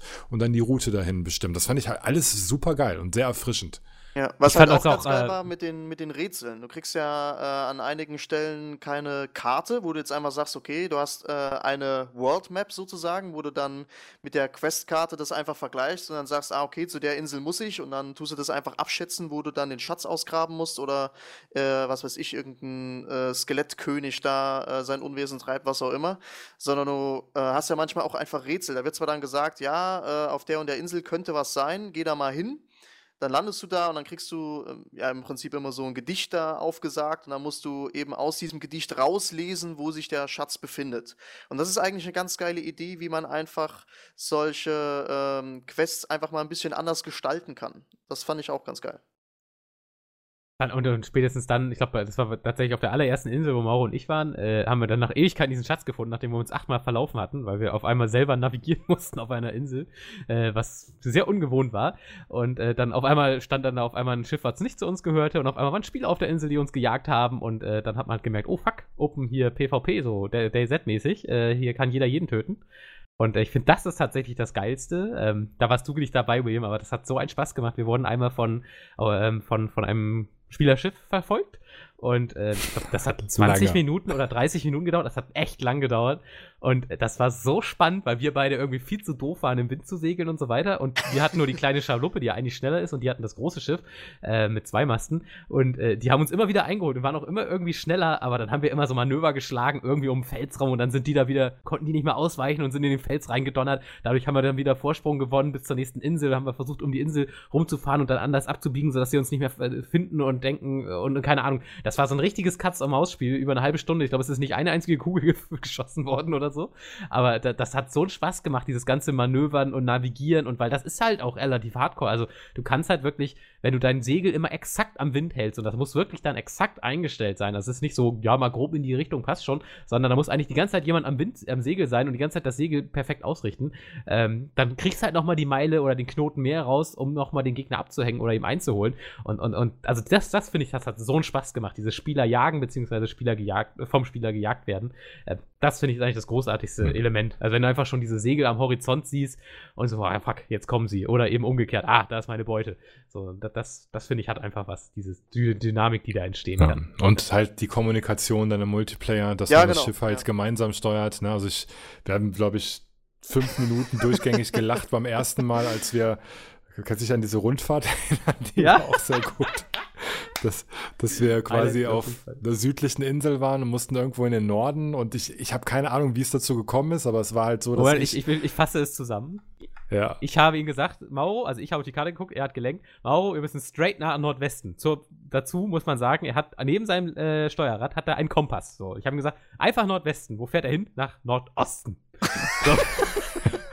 Ja, weil es Osten ist halt mit einem E. Ja. Ach so, keine Ahnung, das habe ich irgendwie verwechselt. Du hättest Northeast sagen müssen. Nein, auf jeden Fall sind wir sehr, sehr lange gefahren danach. Genau. So, dann waren wir irgendwann an einer Insel. Ich denke, das passt hier nicht so. Und guck nochmal auf die Karte. Ach nee, wir sind zu der Insel im Nordosten gefahren und nicht im Nordwesten. Alles klar, Mauro. Jetzt einfach straight nach Westen.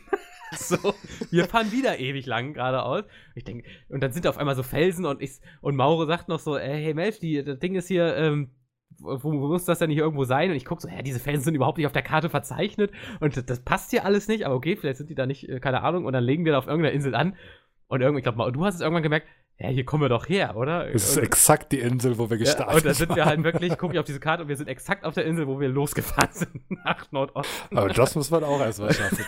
Das war so super einfach. Ich habe mich wirklich wie in so einem Monkey Island Ladescreen gefühlt. Es ist einfach komplett im Kreis gefahren. Aber das ist halt, ja, wenn man das erste Mal seit 20 Jahren nicht nach Waypoints fahren kann, dann kommt halt das dabei raus. Das sind echt die geilsten Momente. Und das finde ich auch geil. Und da funktioniert halt auch dieses, und ich glaube, damit kann man zusammenfassen, dieses ganze Grundprinzip funktioniert einfach großartig. Ja. Auf jeden Fall. Ich habe das Spiel ja auch eine Weile lang alleine gespielt. So, ne? Oh Gott, einfach zu gucken, okay, wie krass ist der Unterschied. So, ich würde sagen, 2, vielleicht 3 Stunden. So, 1000 Stunden. 1000, genau. Entschuldigung. Habe ich das Spiel eben auch alleine gespielt, um einfach zu gucken, okay, kommst du auch irgendwie alleine klar oder kannst du dem auch alleine was abgewinnen, ne? So. Und man merkt schon, dass du alleine einfach so krass viel zu tun hast, allein auf diesem kleinen Schiff schon. Das heißt, du bist alleine dafür zuständig, dass die Segel richtig gesetzt sind. Du musst selbst navigieren, du musst selbst steuern, du musst selbst feuern, wenn du in einen PvP-Kampf kommst, was du quasi immer verlierst, sobald schon ein Zweierteam irgendwie am Start ist. Weil du merkst dann einfach so krass, wie jemand, der einfach dabei ist, dir nicht nur zeitlichen enormen Vorteil gibt, im Sinne von, okay, ihr sucht zu zweit einen Schatz oder sowas, sondern dann auch beim Steuern, beim Navigieren oder sowas halt irgendwas abnimmt, sodass du eben als Team funktionierst. Und das Spiel ist ja ganz klar darauf ausgerichtet, dass du es im Team auch spielst. Ich habe dann auch nochmal mit einem Random-Typ zusammengespielt. Ich glaube, das war so ein 13-, 14-jähriges Kind, zumindest von der Stimme her. Hat auch sehr, sehr großen Spaß gemacht, aber wenn du die Leute fragst, um jetzt vielleicht zu dem Teil überzuleiten, würdet ihr für dieses Spiel den Preis bezahlen, den es jetzt kostet? Sprich, ohne Game Pass. Was ja 60 bzw. 70 Euro sind. Hat bis jetzt, wie gesagt, ich habe jetzt 2 so random Leute noch gefragt, mit denen ich gespielt habe. Und dann hatten wir ja noch hier den Ragnar Lockbrock, mit dem wir ja auch noch zusammen gezockt haben. Den haben wir ja auch gefragt, oder Maura hatte ihn gefragt, was er so von dem Spiel hält. Und da kam halt immer so die Antwort, ja, es ist halt im Game Pass dabei und ich spiele es ist auch ganz witzig und so, aber ich würde es mir nicht kaufen.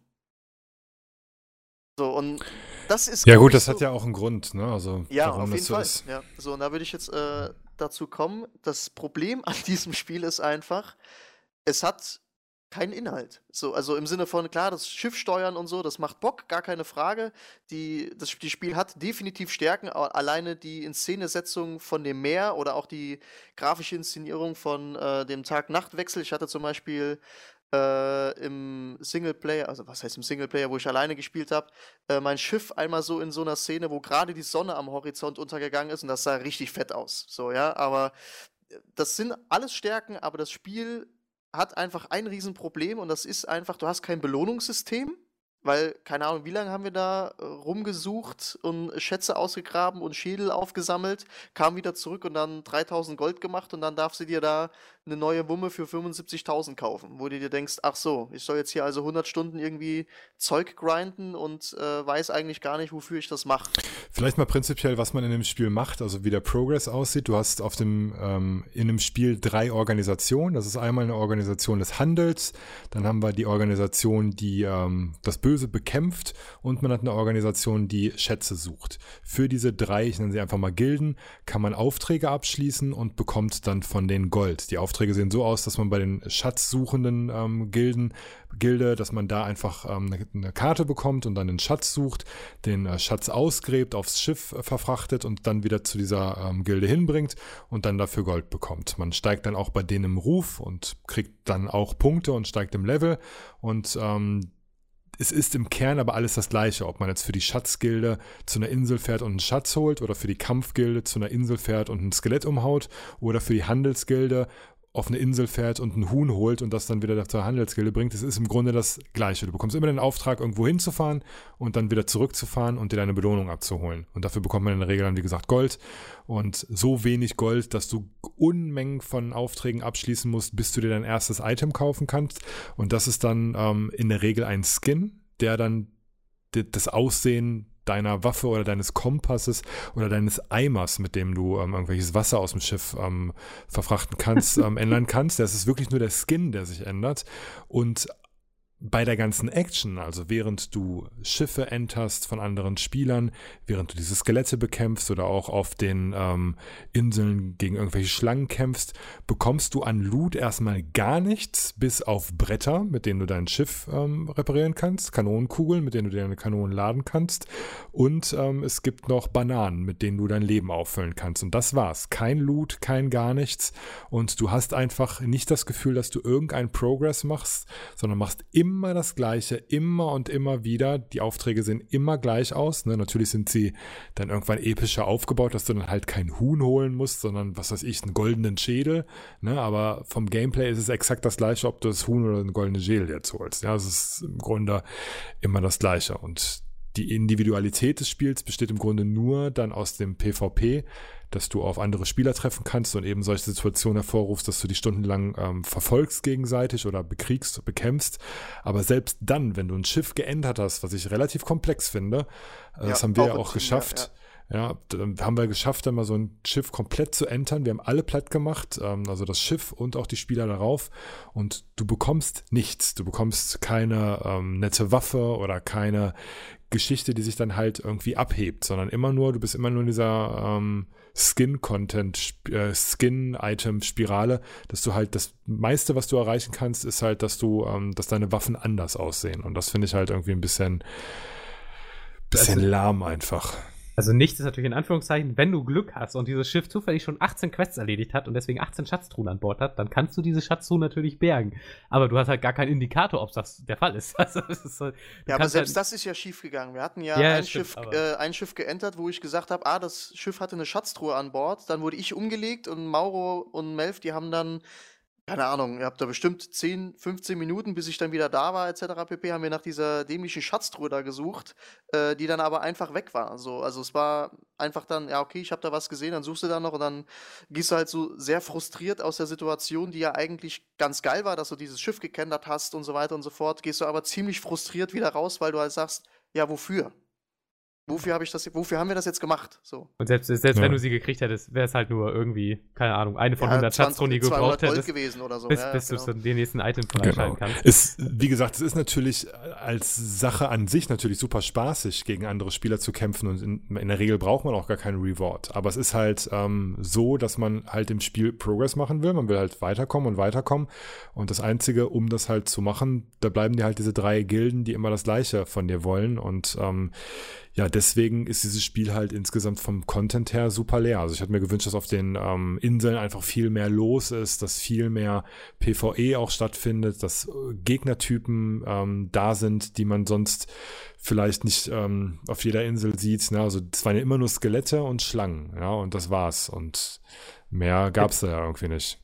Das sind halt, da fehlt halt so unglaublich viel. Also für mich ist halt der Genre-Vorreiter quasi immer noch ganz auf Icarus, was ja keiner mag außer ich. Ich liebe dieses Spiel. Und wenn du das einfach mal so vom Vergleich nimmst, da denkst du, Alter, wir hätten doch nur dieses eine Spiel spielen müssen, um zu verstehen, was sie da noch alles reinbauen müssen. Also zum Beispiel, warum kann ich nicht mein Schiff individualisieren? Ne? Warum kann ich nicht sagen, okay, ich hau weniger Kanonen drauf, dafür hat es weniger Tiefgang, ist schneller. Oder ich sage halt doppelt so viel Kanonen, dafür ist es super lahm. Oder ich baue mir noch vorne Kanonen rein, dafür, oder weißt du, oder verschiedene Schiffstypen oder irgendwas. Das mit den Schiffstypen, das ist auf jeden Fall das Krasse. Ne? In so einem Spiel, wo die Engine fürs Schiff so geil ist und dann bringen sie da 2 unterschiedliche Schiffe rein. Also das ist echt. Und du keine Möglichkeit, diese Schiffe, wie du schon sagst, anzupassen. Genau. Und also man kann sie anpassen, aber dann haben sie halt die Segel eine andere Farbe und du hast eine Galileonsfigur. So, wow. So, das ist ja, weißt du, da starrt ja jeder Gegner vor Ehrfurcht. Wo ich so denke, also weißt du, du willst doch, wenn du 2.000, 3.000 Stunden Spielzeit da rein investiert hast, ja, dann willst du doch auch mit deiner Black Pearl oder Flying Dutchman da angedackelt kommen, sodass der kleine Neuling Mauro mit seiner Schaluppe da ankommt und sagt, ach du Fuck, was ist das denn für ein krasses Schiff? Und weißt du, also, das will man doch erreichen. Das ist auch in jedem Spiel quasi die Quintessenz mit PvP oder im Multiplayer, ja, dass du in World of Warcraft mit deiner dicken, lila, blinkenden Rüstung rumläufst und alle sagen, oh, krass. Und ich verstehe das nicht. Also, dass man sich einfach spezialisieren kann, ne? Genau. Dass du quasi sagst, Mensch, ich mache mir jetzt ich bin ein Zweierteam und ich mache mir jetzt ein richtig geiles Zweier-Schiff, was super schnell ist und womit wir quasi Banditen werden können, dass wir einfach nur darauf erpicht sind, andere Schiffe zu spotten, die irgendwo angelegt haben, um dann deren Schätze zu klauen oder die ganzen Schiffe von denen zu klauen oder was auch immer das ist. Irgendwelche Gildengeschichten, dass du vielleicht auch mit 2 Schiffen interagieren kannst. Aber geht ja gar nicht. Also wir hätten jetzt ja zum Beispiel Rasil, Bababa und KKG. Ich weiß nicht mal, ob wir auf dem gleichen Server sind. Also ich habe keine Ahnung, ob, weißt du, also es gibt ja keine Funktion, dass man diese Leute zusammenbekommt. So. Du hättest halt auch sowas wie, wenn du mit Gilden anfängst oder so, kannst du auch sowas wie Raids oder sowas halt im PvE-Modus dann. Ja, Raids gibt's, aber das sind diese diese Skelettwolken, die du überall siehst, ne? Okay. Da gab es auch was. Es gibt auch noch, was wir auch nicht gesehen haben, diesen Kraken, der ist wohl auch schon im Spiel. Ja. Das ist ein kleines Event, das soll wohl relativ rar sein, aber halt stattfinden. Aber ist ja cool, dass es sowas gibt, aber von solchen Dingen müsste es halt insgesamt einfach mehr geben. Also, dass man halt mehr unternehmen kann insgesamt und mehr machen kann.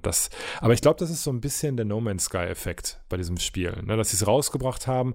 Sie haben irgendwie schon eine coole Idee, ein cooles Setting, coole Optik, gutes Gameplay und so weiter und es fehlt einfach jetzt noch der Inhalt und es gibt jetzt aktuell auch ein Video, ich habe das leider nicht ganz geguckt, geht irgendwie 12 Minuten, wo die Entwickler sich quasi dafür entschuldigen, dass so wenig im Spiel ist, aber sagen, dass sie halt pumpen und dieses Spiel halt immer größer machen wollen und die ganzen Updates auch alle kostenlos sein werden. Ne? Also das haben sie alles beteuert, dass da halt reingesteckt wird ohne Ende und wenn man sich No Man's Sky anguckt, ist eigentlich ein ganz gutes Beispiel, das kommt jetzt erst für die Xbox One raus und dieses Spiel hat sich halt extrem gemacht, ne? Also sie haben so unglaublich viel in dieses Spiel mittlerweile reingepumpt und es kommt jetzt, glaube ich, jetzt auch das erste kostenlose Add-on noch für No Man's Sky und wenn man Sea of Thieves dann in derselben Zeit auch da sieht, dann lohnt es sich definitiv dann nochmal reinzuschauen, aber genau bei diesem Dann-Zeitpunkt sind solche Spiele meist leider vergessen. Ja, und, das ist das Problem, ja. Dann schaffen sie es nicht mehr. Also die hätten da, ich finde von EA eigentlich ganz cool, dass sie so einer, ich sag mal, nicht Mainstream-artigen Microsoft ist das Studio. Rare und Microsoft. oder so, ja, irgendwas Großes auf jeden Fall, der Microsoft, dass die halt da so viel Geld reingepumpt haben und Vertrauen haben, aber ja, das glaube ich, die haben es zu früh dann doch released, also hätten noch ein bisschen warten, dann wäre das, glaube ich, eine richtig große Nummer geworden, wenn die das ja, man hätte auch, was weiß ich, dass du im Koop oder von mir aus auch alleine so einen kleinen Story-Part erstmal drin hast. Es muss auch nicht groß sein, dass das jetzt 12.000 KI-Schiffe oder irgendwas. Ja, dass das jetzt nicht 12.000 Ja. Stunden geht oder so, aber einfach, dass du, ich sag jetzt mal, 5 bis 10 Stunden oder so einfach ein bisschen an die Hand und so läuft, so ist die Welt, so ist es generell aufgebaut, weil du wirst ja im wahrsten Sinne des Wortes schon sehr ins kalte Wasser geschubst. Du hast kein Tutorial, was dir irgendwas erklärt. Ich musste auch erstmal, so läuft das und da ist der Auftrag und da ist der Auftrag. Ich meine, man findet sich, wenn man spielaffin ist, schon recht fix rein, aber wie gesagt, um die Leute so ein bisschen bei der Stange zu halten, einfach so, ja, hätte das jetzt so geschadet, da so eine 5-stündige Story da jetzt noch mit reinzupacken? Also dieser Sandbox-Charakter finde ich schon gar nicht schlecht. Also auch die Mentalität, komm, bring dir das alles selber bei. Es gibt keine Pop-up-Nachrichten, die dir quasi erklären, wie das Spiel funktioniert. Aber ja, wenn das Entdecken dann sich darauf beläuft, einfach diese Sachen rauszufinden, wo du halt wirklich nicht lange für brauchst. Und du hast halt nach 2 Stunden schon irgendwie gecheckt, okay, das war's, mehr ist hier nicht. Ja, das ist dann halt das Negative an der Geschichte. Ja, aber ich frage mich halt wirklich, also für mich war es eigentlich das letzte heiße Eisen, was Microsoft noch im Kampf gegen Sony im Feuer hatte. Ja. So. Also Wobei man einfach sagen muss, das haben wir, glaube ich, ein bisschen unterschätzt. Ich habe mir einfach aus Neugier mal angeguckt, wie gut sich dieses Spiel verkauft hat. Und das ist zumindest in England auch auf Platz 1. Ne? Also es ist vor Ni no Kuni, muss man an dieser Stelle sagen. Ja, und auch vor A Way Out, ne, was relativ günstig ist, was man mal eben so mitnimmt und was auch vom Grundgedanken, erzählen wir gleich noch was drüber, so ziemlich neu war und man sagen will, hey, das probiere ich auf jeden Fall mal aus, weil es cool ist und neu ist. Es ist vor den großen Spielen, ja, also vor Assassin's Creed Rogue und so weiter, ne, also die auf dem ersten Platz, bestverkauftestes Spiel in dieser Woche im United Kingdom, ne, also das ist schon, finde ich, ziemlich krass. Aber das war No Man's Sky auch und der Backlash war krass und hat, glaube ich, dann auch nicht gut getan. Also, ja, aber die Quittung, die kommt ja auf jeden Fall, ne? Also genau, die kriegt dann vielleicht kriegen. nicht. Ja, genau, die kriegt dann vor allem, behaupte ich mal, Microsoft so. Und ich weiß nicht, was sie sich. Also ich kann es mir eigentlich nur so erklären, dass sie gesagt haben, wir müssen es jetzt raushauen, bevor Sony mit God of War und Beyond kommt, die jetzt ja in den nächsten 2 Monaten erscheinen. Ich weiß nicht, haben sie sogar noch ein drittes Spiel? Ich weiß gar nicht, aber es kommt ja relativ viel von Sony, dass sie halt sagen, okay, wir wollen jetzt zumindest die Ersten sein, die jetzt hier im Marketing-Karussell jetzt quasi mal eben schnell noch den Platz abräumen.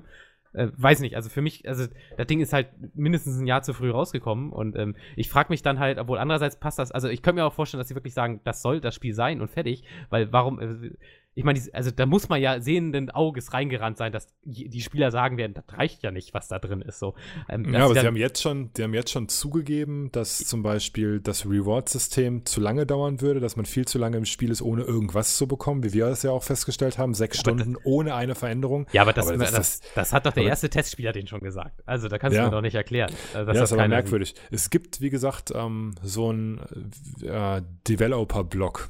Da stehen die vor einer Tafel und erzählen, was sie vorhaben und was sie nicht gut finden und welches Feedback sie aufgesogen haben und dass sie halt am Spiel dran sind und das verbessern. Ich glaube denen das auch, 100%. Ich glaube nicht, dass es nur irgendwelches PR-Gewäsch ist, damit die jetzt noch ein paar Copies davon raushauen, sondern ich glaube schon, dass dieses Spiel in einem Jahr, wenn wir uns dann nochmal drüber unterhalten, dass das Spiel ein komplett anderes ist. Also ich glaube schon, dass die dann vielleicht ein richtig krasses Spiel haben. Und da werde ich auf jeden Fall auch mir das nochmal anschauen.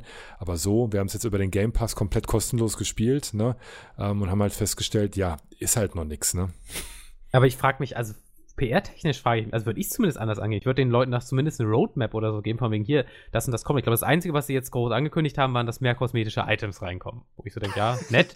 Ich habe ja noch nicht mal einen, aber okay. Weißt du, wo sind die Feature-Ankündigungen? Wo heißt es, hier gibt noch Story-Missionen, wie William sagt. Oder es gibt, keine Ahnung, KI-Schiffe. Oder es gibt Gilden-PvP. Keine Ahnung. Also, sie haben ja nicht ein einziges, also, weißt du, das Ding schreit ja quasi danach, Gameplay-Content zu bekommen und sie sagen, dazu haben sie aber noch gar nichts gesagt. Wo ich so denke, heißt das jetzt, sie haben noch gar kein Konzept dafür? Weil, wenn du so in die Fresse kriegst, da willst du dich doch verteidigen. Und wenn du was hast, dann würdest du es doch zumindest sagen, so, weißt du? Anstatt jetzt einfach das zu ertragen. Also, ich finde, das ist ganz merkwürdig, dieser ganze Release. Irgendwas ist da ganz komisch. Ich weiß auch nicht. Aber also für Microsoft finde ich es extrem problematisch, weil, ich glaube, sie wollten viel positives Feedback. Das Spiel hat auch das Zeug dazu gemacht, weil dieses Grundgerüst ist fantastisch, gar keine Frage. Aber halt nach 2 Stunden schon redundant. Und, ich weiß nicht. Also jetzt haben sie halt nichts mehr. Ja? Vielleicht in der E3 kündigen sie dann wieder irgendwas an. Aber keine Ahnung. Also ich dachte auch schon, vielleicht haben sie irgendwie sich erhofft, dass die Spieler den PvP-Aspekt hauptsächlich irgendwie nehmen und sich dann halt gegenseitig abknallen und jagen. Aber selbst da hätten sie ja sowas wie irgendwelche Szenarien aufbauen können, ne? Dass man wie Runden hat oder irgendwie sowas, damit also das irgendwie insgesamt einen Sinn hat. Also so, dass man es halt immer wieder, Mensch, ich spiele jetzt mal eine Runde Sea of Thieves, ne? Aber so ist das halt alles irgendwie ohne System und es ist halt viel zu wenig möglich, als dass Sandbox hier funktionieren würde. Wir haben kein Crafting, es ist ja nichts drin, wo man dieses Sandbox, weil ich liebe eigentlich Sandbox, also wo man einfach hergeht und sich quasi selber den Content schafft, ne? Aber dazu muss man halt die passenden Werkzeuge in die Hand bekommen, die man da definitiv nicht hat, ne? Weil es fehlen halt einfach auch die Möglichkeiten, einfach dann auch Servern zu joinen, wo mehrere Leute drauf sind, wo man sich drauf verabreden kann, wo das Ganze halt sehr community-driven dann letztendlich wird, ne? Ich mag solche Spiele, soll es auf jeden Fall auch geben, aber dafür ist das Spiel einfach nicht designt, das merkt man einfach, ne? Sondern die wollen halt einfach, dass du wirklich Auftrag für Auftrag durchführst, diese Gilden halt hochlevelst, die haben ja auch alles schön ihre Achievement-Systeme, wo du dann halt leveln kannst, wo wir auch noch nicht so richtig herausgefunden haben, was das Ganze bringen soll, ne? Wir haben ja mal irgendwie versucht, eine von diesen Gilden zu pushen, haben aber irgendwie auch nichts gekriegt, außer irgendwie, dann heißt es dann, die Aufträge werden halt, ich sag jetzt mal, in Anführungszeichen höher. Du zahlst dann beispielsweise 40 Gold für einen Auftrag, kriegst dann aber halt eben Aufträge, wo du genau weißt, okay, ich muss jetzt hier ein bisschen länger unterwegs sein und die Truhen geben dann auch ein bisschen mehr Gold. Also es geht schon nach oben. So, du kriegst dann jetzt nicht irgendwie pro Truhe nur noch 200, sondern dann gibt dann halt jede Truhe eben 500 Gold oder sowas. Aber letztendlich ist es dasselbe Rad, einfach nur. Eben, es ist im Grunde genau das Gleiche. Das heißt jetzt nicht, was weiß ich, weil du jetzt hier 20 Schätze gesammelt hast, geben wir dir jetzt das und das an die Hand, dass du, keine Ahnung, jetzt nicht nur irgendwie wild im Sand rumbuddeln kannst, sondern wir ermöglichen es dir jetzt irgendwelche Grabungsstätten mit mehreren Spielern aufzuheben, wo ihr euch absprechen müsst oder irgendwas anderes halt content-technisch, dass man dann sieht, okay, jetzt gibt's was anderes, ich habe das geschafft und jetzt mache ich das andere, ne? Aber es heißt dann, ja, alles klar, du hast 50 Kisten gesammelt, jetzt zieh los und sammel nochmal 50, sie sind jetzt blau. Das ist halt, so, und das ist halt irgendwie ziemlich dämlich, ne? Also das motiviert ja dann nicht. Das ist ja dann wirklich so, okay, wir machen jetzt einfach genau das Gleiche wie vorher, haben dann allerdings andere Zahlen da stehen. Aber vom Machen her ist es das Gleiche. Wir gehen aufs gleiche Schiff, steuern es genau gleich. Es sind die gleichen Inseln, es ändert sich nichts. Es ist ja auch kein Progress in der Welt. Die Welt ist sofort komplett frei besegelbar und auch recht absehbar, wie groß sie ist. Und man segelt ja jetzt nicht irgendwo anders hin, weil man jetzt in der Gilde aufgestiegen ist und dann Zugang zu einem größeren Schiff hat, was einen woanders hinbringen kann oder was auch immer. Ja, also ich bin ja kein Content-Designer, aber irgendwas wird einem da schon einfallen, wenn man sich da Gedanken drüber macht. Ja, ich auch so, ja. Wir gucken im wir Jahr gucken noch mal in 7 rein. Monaten, oder so. Vorher kommt ja für die Xbox nichts mehr raus. Nee. Aber würde ich auf jeden Fall, würde mich freuen, wenn wir wirklich in einem Jahr noch mal reingucken. Ja, wie gesagt, ich finde, das Spiel ist halt einfach auch so schön und eigentlich genau die Atmosphäre. Ich liebe ist diese geil. Art Spiele. Ja. So, ich habe halt direkt danach nochmal, weil ich so dachte, das kann doch nicht sein, habe ich nochmal Black Wake gespielt. Das kennt wahrscheinlich keiner von euch. Das ist auf Steam so ein Early Access Titel, der mit 64 Spielern Seeschiff schlachten. Da hast du dann aber, das ist halt so Team Deathmatch mäßig. Da hast du dann teilweise Schiffe mit, ich glaube, 20 Mann Besatzung oder so, aber richtig groß mit mehreren Reihen Kanonen und so. Und das ist halt so unfassbar viel schlechter gepolished als das Spiel. Ist aber trotzdem komplexer. Aber ich denke halt so, Alter, genau so ein Ding, weißt du, mit PvP, wo es einfach stimmt, wo du die Schiffe konfigurieren kannst und bla. Und in dem Polish-Level von Sea of Thieves, das wäre perfekt. Aber anscheinend geht nur das eine oder das andere. Ich weiß auch nicht. Aber naja, mal sehen, was da noch kommt. Wirklich schade um die Engine, aber ist ja noch nicht ganz tot, ne? Vielleicht gibt es dann das erste große Add-on, wo Microsoft dann die nötigen Mittel hat, das Ganze dann zu pushen und verkauft es eben dann nochmal richtig. Ich bin Gummi, du bist Stahl. Halte ich hier mal als Monkey Island Abschlusszitat fest. Ja. Geht immer. Gut. Gut. Bleiben wir beim Neuen? Bis nächstes oder Jahr, genau. Ja. Wir haben keine Überleitung heute irgendwie, merke ich gerade. Sehr gut. Ein Spiel, was auch ein bisschen hinter seinen Erwartungen bleibt, mir trotzdem aber sehr, sehr viel Spaß macht, ist Far Cry 5. Kann ich aber kurz angehen. Hab, glaube ich, nur Gibt's ja erst seit gestern, hier. oder? Nee, seit Dienstag gibt's das. Ach, seit Dienstag, okay. Da ich immer nur, Lass mich raten. Ich habe keine Ahnung, ich habe mich nicht erkundigt, aber es ist genauso wie die anderen Far Crys, nur in irgendeinem leicht anderen Setting. Wie Far Cry Primal, nur mit Waffen. Ja, genau. Also die Menschen sind ähnlich primitiv wie im Far Cry Primal. Man spielt nämlich gegen religiöse Fanatiker im amerikanischen Montana, irgendeinem, keine Ahnung, was für ein Staat. Ja, das ist Far Cry 5. Es ist ansonsten genau wie Maurus beschrieben hat. Ich find's tatsächlich bis jetzt, ich habe jetzt 7 Stunden gespielt, viel besser als Far Cry 4 in einigen Aspekten und andererseits frage ich mich wieder, wie Ubisoft solche Spiele machen kann. Ich möchte, also wie gesagt, man muss nicht viel dazu sagen. Ja? Erstmal das Wichtigste, was mich wirklich überrascht hat, die Grundprämisse von dem Spiel ist relativ glaubwürdig. Ja? Also es geht halt darum, dass eine religiöse Sekte irgend so ein Valley oder so, also ein größeres Tal, einfach übernimmt und da quasi die Regierung stellt. Und da für mich war immer die Frage, das macht überhaupt keinen Sinn, ja? Weißt du, bei Far Cry 4 hast du immer gegen eine Regierung gekämpft, in Far Cry 3 war es halt irgendeine Insel, die keinen interessiert hat, da war es irgendwie logisch, dass da niemand einmarschiert ist, aber ich meine, mitten in den USA besetzt so eine religiöse Sekte ein Land, da kommt auch die Nationalgarde in 2 Minuten vorbei und das haben sie tatsächlich hingekriegt, das logisch zu erklären, warum das trotzdem funktioniert. Das fand ich cool. Also da habe ich das erstmal positiv, ja. Ich finde auch sonst haben sie sehr viel richtig gemacht. Das Spiel ist viel kleiner und kürzer als Far Cry 4. Ist für mich ein Riesenplus. Far Cry 4 habe ich, glaube ich, 40 Stunden gebraucht und am Ende hing mir das Spiel so aus dem Hals raus, weil du immer dasselbe gemacht hast, ohne jede Abwechslung und das ging mir echt auf den Keks. Far Cry 5 ist viel kompakter, die Welt ist viel kleiner, habe ich das Gefühl und die Welt ist viel besser designt, weil du hast in Far Cry 4 und in Far Cry 3 eigentlich auch, war es halt einfach so, zum Beispiel diese Außenposten, ne? Die waren halt immer gleich. So, das war immer dieses eine Lager mit Gegnern drin und fertig. Genau. Die hatten die gleichen Gebäude, die waren halt, mal stand das Zelt links und das Gebäude rechts und umgekehrt, aber es war eigentlich immer dasselbe. Und in Far Cry 5 ist tatsächlich so, jede Location ist individuell und jede Location hat einen eigenen Story-Background. Also jetzt mal als ganz simples Beispiel, keine Ahnung, gibt es da zum Beispiel einer dieser Außenposten ist ein Sägewerk. Dieses Sägewerk ist dann aber auch das einzige Sägewerk in der ganzen Spielwelt. Gibt es dann einfach nirgendwo anders. Oder irgendwie, dann ist der nächste Außenposten ist so eine Wolfsfarm, wo die Sekte sich so treue Wölfe ranzüchtet, mit denen sie dann gegen dich kämpft. So. Auch diese Wolfsfarm gibt es nirgendwo anders. Das heißt, alles ist quasi immer individuell.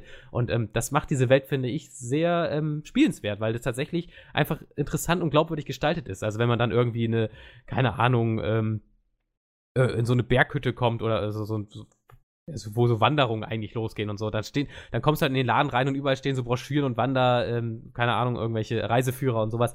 Und das ist so, und du hast riesen Panoramafenster, die ins Tal zeigen und so. Das ist halt einfach, und das ist bei jeder Location so designt, dass man denkt, ja, das würde wahrscheinlich in echt genauso aussehen. Und das ist cool. Das finde ich jetzt echt spannend. Also ich habe total viel Spaß, diese Welt zu erkunden, weil da sind auch sehr viele witzige, verrückte, skurrile Charaktere drin. Da ist wenig Leerlauf. Jede Quest hat irgendwie einen coolen Kniff.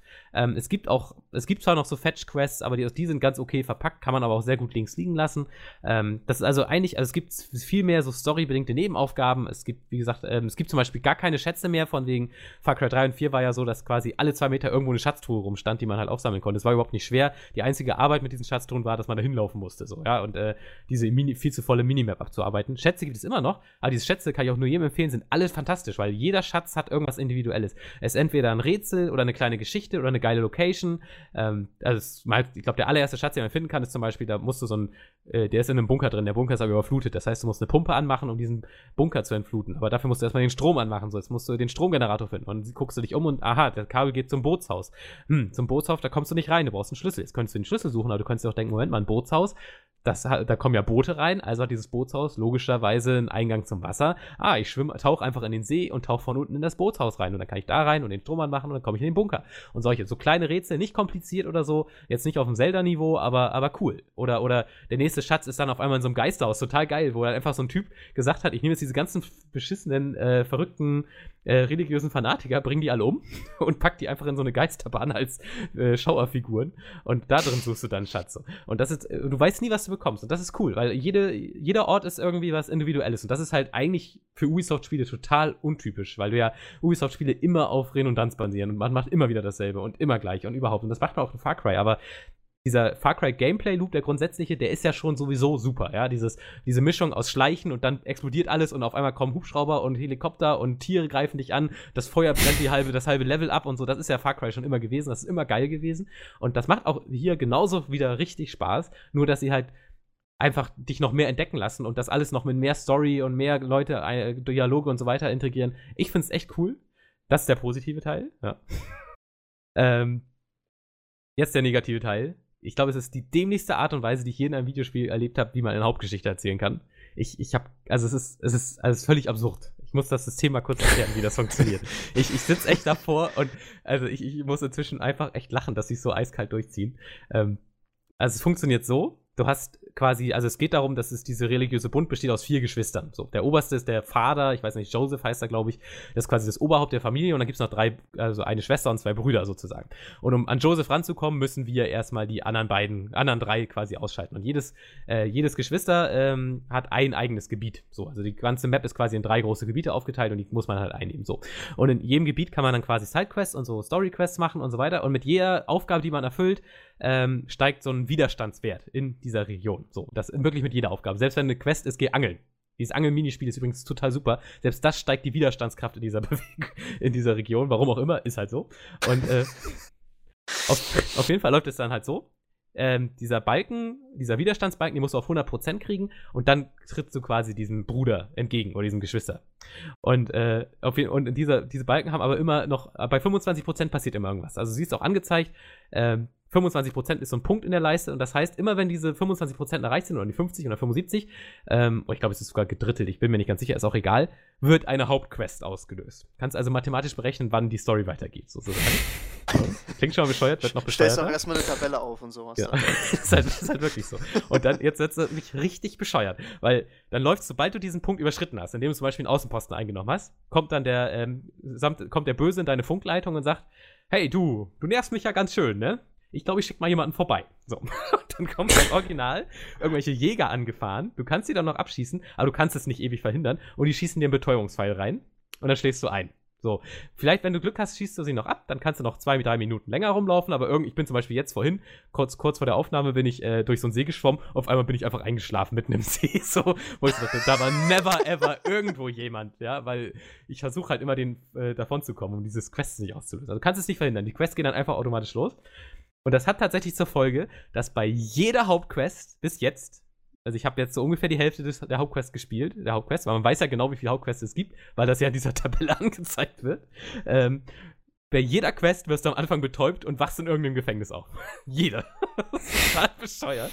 Und es ist halt auch so super berechenbar, weil du weißt natürlich, alles klar, das ist ja erst die erste von den 3 Quests für dieses Geschwisterkind. Das heißt, da kann ich ja nicht sterben und das Kind kann nachher auch nicht sterben, weil es hat ja noch Quests, die kommen. Und natürlich, wenn dann diese Leiste voll ist, weiß ich ja, das ist jetzt die letzte Quest von diesem Bruder oder der Tochter. Das heißt, egal wie bedrohlich die Situation auch ist, ich weiß, ich werde diese Bruder oder diese Tochter jetzt töten oder wie auch immer, was auch immer mit der anstellen. Also, weil das Spiel theoretisch ist gar nicht möglich, dass da Spannung aufkommt, weil ich mathematisch genau weiß, was storymäßig passieren wird. Es ist so unfassbar bescheuert. Ich verstehe dieses Prinzip nicht. Also, aber es nimmt dich doch auch mega aus dem Spielfluss raus, wenn du dann wenn du ja sagst, ja, du bist dann in so einem See und dann bist du auf einmal einfach rausgehauen aus dem Spiel, oder? Ja, das weißt du. Also da sagt ja noch, Achtung, du wirst jetzt gejagt und theoretisch kommen auch Gegner, die dich dann mit Blasrohren beschießen oder irgendwelchen Pfeilen. Aber ja, so. Okay. Aber das ist halt auch einfach so, das schöne Wort, ludonarrative Dissonanz. Ich habe jetzt ungefähr 800 Sektenmitglieder getötet. Ich habe eins von deren Geschwistern getötet. Und trotzdem entführen die mich noch und töten mich nicht. So, weißt du, die können mich einfach rausziehen, wann sie wollen und töten mich nicht. Warum? Hallo, Leute, ich bin eure größte Bedrohung, die ihr habt. Warum tötet ihr mich nicht einfach? Es macht so überhaupt keinen Sinn. Es ist so dämlich. Es ist so, weiß ich nicht. Und es ist echt schade, weil es ist toll inszeniert. Die deutsche Synchro ist fantastisch. Diese ganzen Zwischensequenzen sind wie schon im Far Cry 3 und 4 auch fantastisch inszeniert. Alles total dramatisch, heftig, brutal, finster, genau wie ich es mag. Ja, das Gegenteil von Ni no Kuni. Alle völlig bekloppt, total böse und so weiter. Also man nimmt dem Spiel aber diese Spannung halt überhaupt nicht ab, weil man halt weiß, es kann mir nichts passieren. So, und das ist halt auch noch ein anderer Punkt, in jedem Gebiet hast du halt nicht nur deinen eigenen Bösewicht, sondern du hast auch deine eigenen guten Leute sozusagen. Also du lernst quasi die ganze Zeit Charaktere kennen. Das war in Far Cry 3 und 4 ja auch schon so. Und in Far Cry 4 fand ich das zum Beispiel ganz clever. Da gab es halt dann, ich weiß gar nicht mehr, wie sie hießen, da gab es diese eine Frau und den Typen und die haben quasi immer um den richtigen Weg gerungen. Die eine hat gesagt, wir müssen alles von diesem Paganmin vernichten. Ja, wir müssen den kompletten Staat beseitigen. Also quasi so nach dem Nationalsozialismus, alles, was irgendwie Nazi war, muss weg. Und der andere hat gesagt, aber wenn wir jetzt den ganzen Staat auslöschen, dann ist ja danach Anarchie, ist ja kacke. Vielleicht müssen wir zumindest mit dem Teil noch erstmal weiterarbeiten. Und das war ein interessanter Konflikt, der sich über die ganze Hauptstory durchgezogen hat. Den fand ich spannend. Und am Ende muss man sich ja auch entscheiden, welcher Seite man sich folgt. Hier ist das jetzt so, man lernt die Charaktere kennen in der Region. Und gerade wenn man sie so ungefähr kennengelernt hat, wird dann die letzte Hauptquest ausgelöst mit dem Bösewicht. Und danach sind diese Charaktere auch raus aus dem Spiel, weil die sind ja nur in dieser spielen nur in dieser Region eine Rolle. In der nächsten Region sind dann wieder andere Charaktere wichtig, weil das Spiel weiß ja nicht, welche Region du anfängst. Also kannst nicht erwarten, dass du die Charaktere der einen Region schon kennst, wenn du dann in der anderen Region bist. Und das ist einfach so dämlich vom ganzen Konstrukt. Das weiß ich nicht. Also das ist mal wieder so ein Spiel, wo die Story als allerletztes in den Gameplay oder in den ganzen halt Game Design reingeflossen ist. Der Fluch dieser Offenheit, ne? Dass du halt, ich glaube, du kannst. Also Nino Kuni, behaupte ich mal, ist ja auch open-worldig. Und du sagst ja selbst. Ja gut, aber der Storystrang, die Hauptstory ist ja, der muss ich ja folgen. Kann ja nicht da irgendwie, klar, ich kann Nebenquests machen, aber dadurch, ich kann halt nicht erst in eine Stadt und die kennenlernen und gucken, was da los ist und dann erst in die andere, sondern das wird mir schon vorgegeben, wie mein Weg auszusehen hat, weil die ja auch aufeinander aufbauen und auch die ganzen Beziehungen und so weiter ja geskriptet quasi sind, ne? Also der Entwickler, der denkt sich ja was, wenn er diese Geschichte schreibt, ne? Das ist ja so, wie wenn du ein Buch liest, da kannst du ja auch nicht in Kapitel 10 und dann wieder in Kapitel 6, sondern das ist dann muss ich spielt ja im besten Fall schon so parallel zueinander, ne? Also so wie bei Game of Thrones zum Beispiel hast du zwar mehrere Stränge, ne? Aber die folgen ja schon einer Zeitlinie, die man einhalten muss. Ja, aber dann muss ich es irgendwie anders designen. Weißt, ja, natürlich, komplett. Also das heißt, also ich meine, den Vorgänger war es ja auch so, ich verstehe nicht, warum sie dir wirklich die Freiheit geben. Warum sie nicht einfach sagen, okay, das wird jetzt so und so geskriptet, du machst erst das Geschwister, dann den Bruder, dann den und den, ne? Und so ist es halt super stimmig und dir würde wahrscheinlich gar nicht auffallen, dass du keine Wahl hast, sondern es wäre halt einfach nur insgesamt stimmig. Aber das ist halt, ich glaube, Ubisoft ist einfach total fanat in diese ganze offene, du darfst Do-What-You-Want-Geschichte. Ja, also diesen linearen Storyverlauf, den mögen die irgendwie nicht. Also das haben sie ja auch bei anderen Spielen teilweise einfach so, ne? Das muss immer alles irgendwie in seiner Reihenfolge beliebig sein, aber dafür wird es halt auch weniger hochwertig insgesamt. Ja, also ich verstehe es halt auch nicht, weil sie kriegen in jedem Spiel, in jedem Review kriegen sie auf die Fresse, weil die Leute sagen, die Story ist scheiße und die Story funktioniert nicht, in jedem Spiel. Und es wird einfach immer schlimmer. So, also ich spiele zum Beispiel gerade noch Assassin's Creed Origins und Gott, geht mir diese Geschichte auf den Zeiger, die hört einfach nicht auf. Das ist so, ich bin da gerade an einer Stelle, also Assassin's Creed Origins habe ich, glaube ich, vor einem halben Jahr schon mal erzählt. Die Story ist eigentlich nur, Bayek, der Hauptcharakter, will sich rächen, weil was passiert ist mit seiner Familie und er tötet einfach jeden, der irgendwie in Frage kommt, damit was zu tun zu haben. Und du kennst diese Bösewichte gar nicht mehr und es ist dir völlig egal, wen er da umbringt. Und denkst du so, ja komm, lass es jetzt endlich den letzten gewesen sein. Dann war ich ja an dem Punkt, wo ich so dachte, wo dann die Frau von Bayek sagt, so Bayek, wir gehen jetzt auf eine Reise, da kannst du erstmal nichts anderes machen. So, und da habe ich gesagt, oh cool, Finale. Kannst du noch die Entscheidung treffen. Möchtest du diese Quest jetzt wirklich annehmen oder nicht? Das heißt ja im Open-World-Spielen, bei Witcher und so ist ja ganz genauso. Alles klar, jetzt geht's erstmal 2-3 Stunden lang komplett linear. Hier gibt's keine Open-World mehr. Und das war dann auch so. Super inszeniert, 1,5 Stunden Dauerquest, komplett lineares Spiel, tolle Story. Also tolle Story war es nicht, weil die war schon für den Arsch zum Zeitpunkt, aber toll inszenierte Story. Und auf dem Finale hingesteuert, alles perfekt. Und dann denke ich so, jetzt ist hier das Finale, jetzt ist gleich vorbei, hast es endlich geschafft. Und dann sagt das Spiel, ach übrigens, das waren immer noch nicht die alles, für die du deine ganze Rache hier gemacht hast. Wir haben übrigens nochmal 2 Gegner, die du bitte ausschalten sollst, die jetzt am einen Ende der Karte sind und am anderen Ende der Karte. Und ich denke so, Leute, bitte hört einfach auf mit diesem Spiel, es ist tot, es ist tot. Vielleicht mögen das ja einige. Ich fand zum Beispiel, weil ich ja Uncharted gewöhnt bin und Uncharted ja quasi es ist ja komplett linear. Da hast du ja gar keine Möglichkeiten. Ne? Also das heißt, Uncharted 1, 2, 3, 4. Ne? Aber bei The Lost Legacies gab es halt diesen Part, wo du in diesem Dschungel gespielt hast und da konntest du dir quasi aussuchen, was du als erstes machst und so weiter. Und das ging mir ehrlich gesagt schon auf die Nerven. Ja? Das fand ich dann zum Beispiel cool. Ja, weiß ich nicht, keine Ahnung. Das hat zwar insgesamt jetzt das hatte auch keinen großen Impact auf irgendwas. Du musstest halt quasi alles einmal irgendwie abgrasen.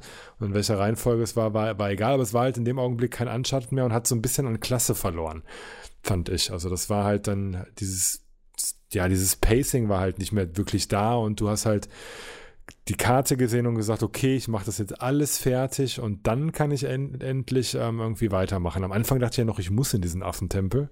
Aber musste man ja, glaube ich, irgendwie gar nicht. Aber ich habe das halt alles komplett gemacht und es hat halt direkt diesen Open-World-Charme, den ich persönlich, ehrlich gesagt, in Singleplayer-Spielen nicht wirklich mag. Und so war es dann halt auch. Ne? Also ich persönlich mag das nicht. Ich finde auch Shooter schrecklich, die mich überall hinlaufen lassen. Ne? Also macht von mir aus halt den Tunnel, ne? Aber lasst ihn halt nicht wie ein Tunnel aussehen. Ne? Aber dann macht es irgendwie Spaß und ist irgendwie hochwertig für mich. Ne? Also ich habe das ganz gerne, wenn man nicht ständig irgendwelches Backtracking hat und rumlaufen muss und weiß nicht, Hauptsache Open World, aber eigentlich macht es überhaupt keinen Sinn. Ne? Also es gibt Spiele, wo Open World Sinn macht, aber gerade bei vielen Singleplayer-Spielen dann muss man es halt auch einschränken oder es passiert halt sowas komplett Beliebiges und Sinnloses, wie du es gerade erklärt hast hier bei Farcry 4. Farcry, ja, ist es jetzt 5? Ja. Was auch immer. Ja, Farcry Ist es denn eigentlich noch so heftig überladen? Also von der Minimap und sowas her, was ja bei den... Es gibt gar keine Minimap mehr. Okay. Also es ist tatsächlich, Interface quasi nicht mehr vorhanden. Das ist ein schöner Trend, war ja schon bei Assassin's Creed Origins sehr reduziert, finde ich sehr gut. Also du guckst halt in den Wald und da sind da einfach nur Bäume und kein Interface. Das ist sehr angenehm. Grafisch sieht es jetzt übrigens nicht so geil aus. Also es sieht schon ganz okay aus, aber ist jetzt nicht kein Ghost Recon Wildlands oder Kingdom Come oder Witcher oder so von der Naturdarstellung. Da kannst du halt nicht mithalten. Aber ist schon ganz nett. Aber es ist halt, also wie ich schon gesagt habe, es ist viel kompakter. Also ich habe jetzt, wie gesagt, ich denke mal, ich gehe aus dem Spiel raus mit ungefähr 15 Stunden Playtime am Ende. Was für mich voll okay ist, weil Far Cry meistens so nach 20 Stunden fängt richtig abzufallen. Und wenn du das mal vergleichst mit Assassin's Creed Origins, da hocke ich jetzt 30 Stunden dran durch und quäl mich einfach nur noch, weil ich es irgendwie zu Ende bringen will. Far Cry 4 habe ich, glaube ich, nach 40 Stunden durchgemacht und ich konnte am Ende fast nicht mehr. Da finde ich das echt gut, dass sie diese Spielzeit reduziert haben. Von daher denke ich, also ich finde es bis jetzt echt gut, muss ich sagen, wenn man von dieser unglaublich dämlichen Art, eine Geschichte zu erzählen, absieht. Abseits davon, finde ich, ist es bis jetzt tatsächlich so mit der beste Far Cry-Teil, weil es einfach viel schöner von der Welt ist, viel kompakter, viel schneller, auch so das Skillsystem und so Kleinigkeiten, die ich jetzt möchte ich gar nicht so groß behandeln. Den schönsten animierten Hund, den ich je gesehen habe, den mag ich total gern. Du hast jetzt Begleiter, die echt sinnvoll sind. Du kannst immer, also wenn du den Skill freischaltest, hast du immer 2 Begleiter dabei. Wenn das Menschen sind, reden die auch ganz viel untereinander, zwischeneinander, wie auch immer. Reden auch zu den einzelnen. Vielleicht auch miteinander. Miteinander, das wollte ich sagen. Sie nehmen auch, wenn du zum Beispiel an irgendeinen Ort kommst, reden deine Begleiter auch darüber, wo ich so denke, Alter, es gibt 800 Orte in dieser Map und ihr habt zu jedem Ort was zu sagen. Cool. Also das sind so Sachen, hey, da habt ihr euch echt haben sie von Fallout. Wahrscheinlich, ja. Kann sein. Habe ich nie so weit gespielt, Fallout 4. Aber ja, sowas ist cool. Das gab es halt vorher nicht in Far Cry und dadurch ist das halt deutlich abwechslungsreicher, stimmiger und so weiter, atmosphärischer. Sowieso diese Atmosphäre, ich fühle mich da immer so ein bisschen wie in Call of Juarez oder in Last of Us oder so, wenn du einfach durch diese Wälder läufst und du hörst die Gitarrenmusik im Hintergrund oder es gibt auch so einen Radiosender, wo die ganze Zeit so Gospel läuft. Das ist schon sehr, sehr atmosphärisch, muss man sagen. Also mir gefällt auch das Setting sehr gut. Amis abballern darf man ja auch nicht so oft. Aber das sind ja deine Kritikpunkte, die du ja immer an viele Singleplayer-Spiele hattest, erhört worden, möchte ich jetzt mal so formulieren, weil du ja immer meintest, verkürzt die Spielzeit und macht's halt besser. Aber gut, ja. Ubisoft hat's jetzt halt nicht besser gemacht, sondern einfach nur die Spielzeit verkürzt.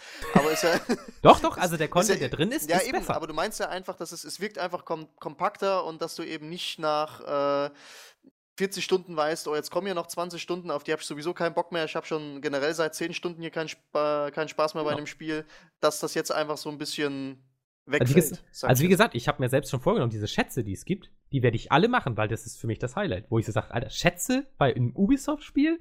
Und die finde ich am geilsten. Was ist da denn los? So, weißt du, ich finde, das sind so Sachen, die Schätze Außenposten, will ich alles machen. Das macht immer Spaß, das ist immer Fun.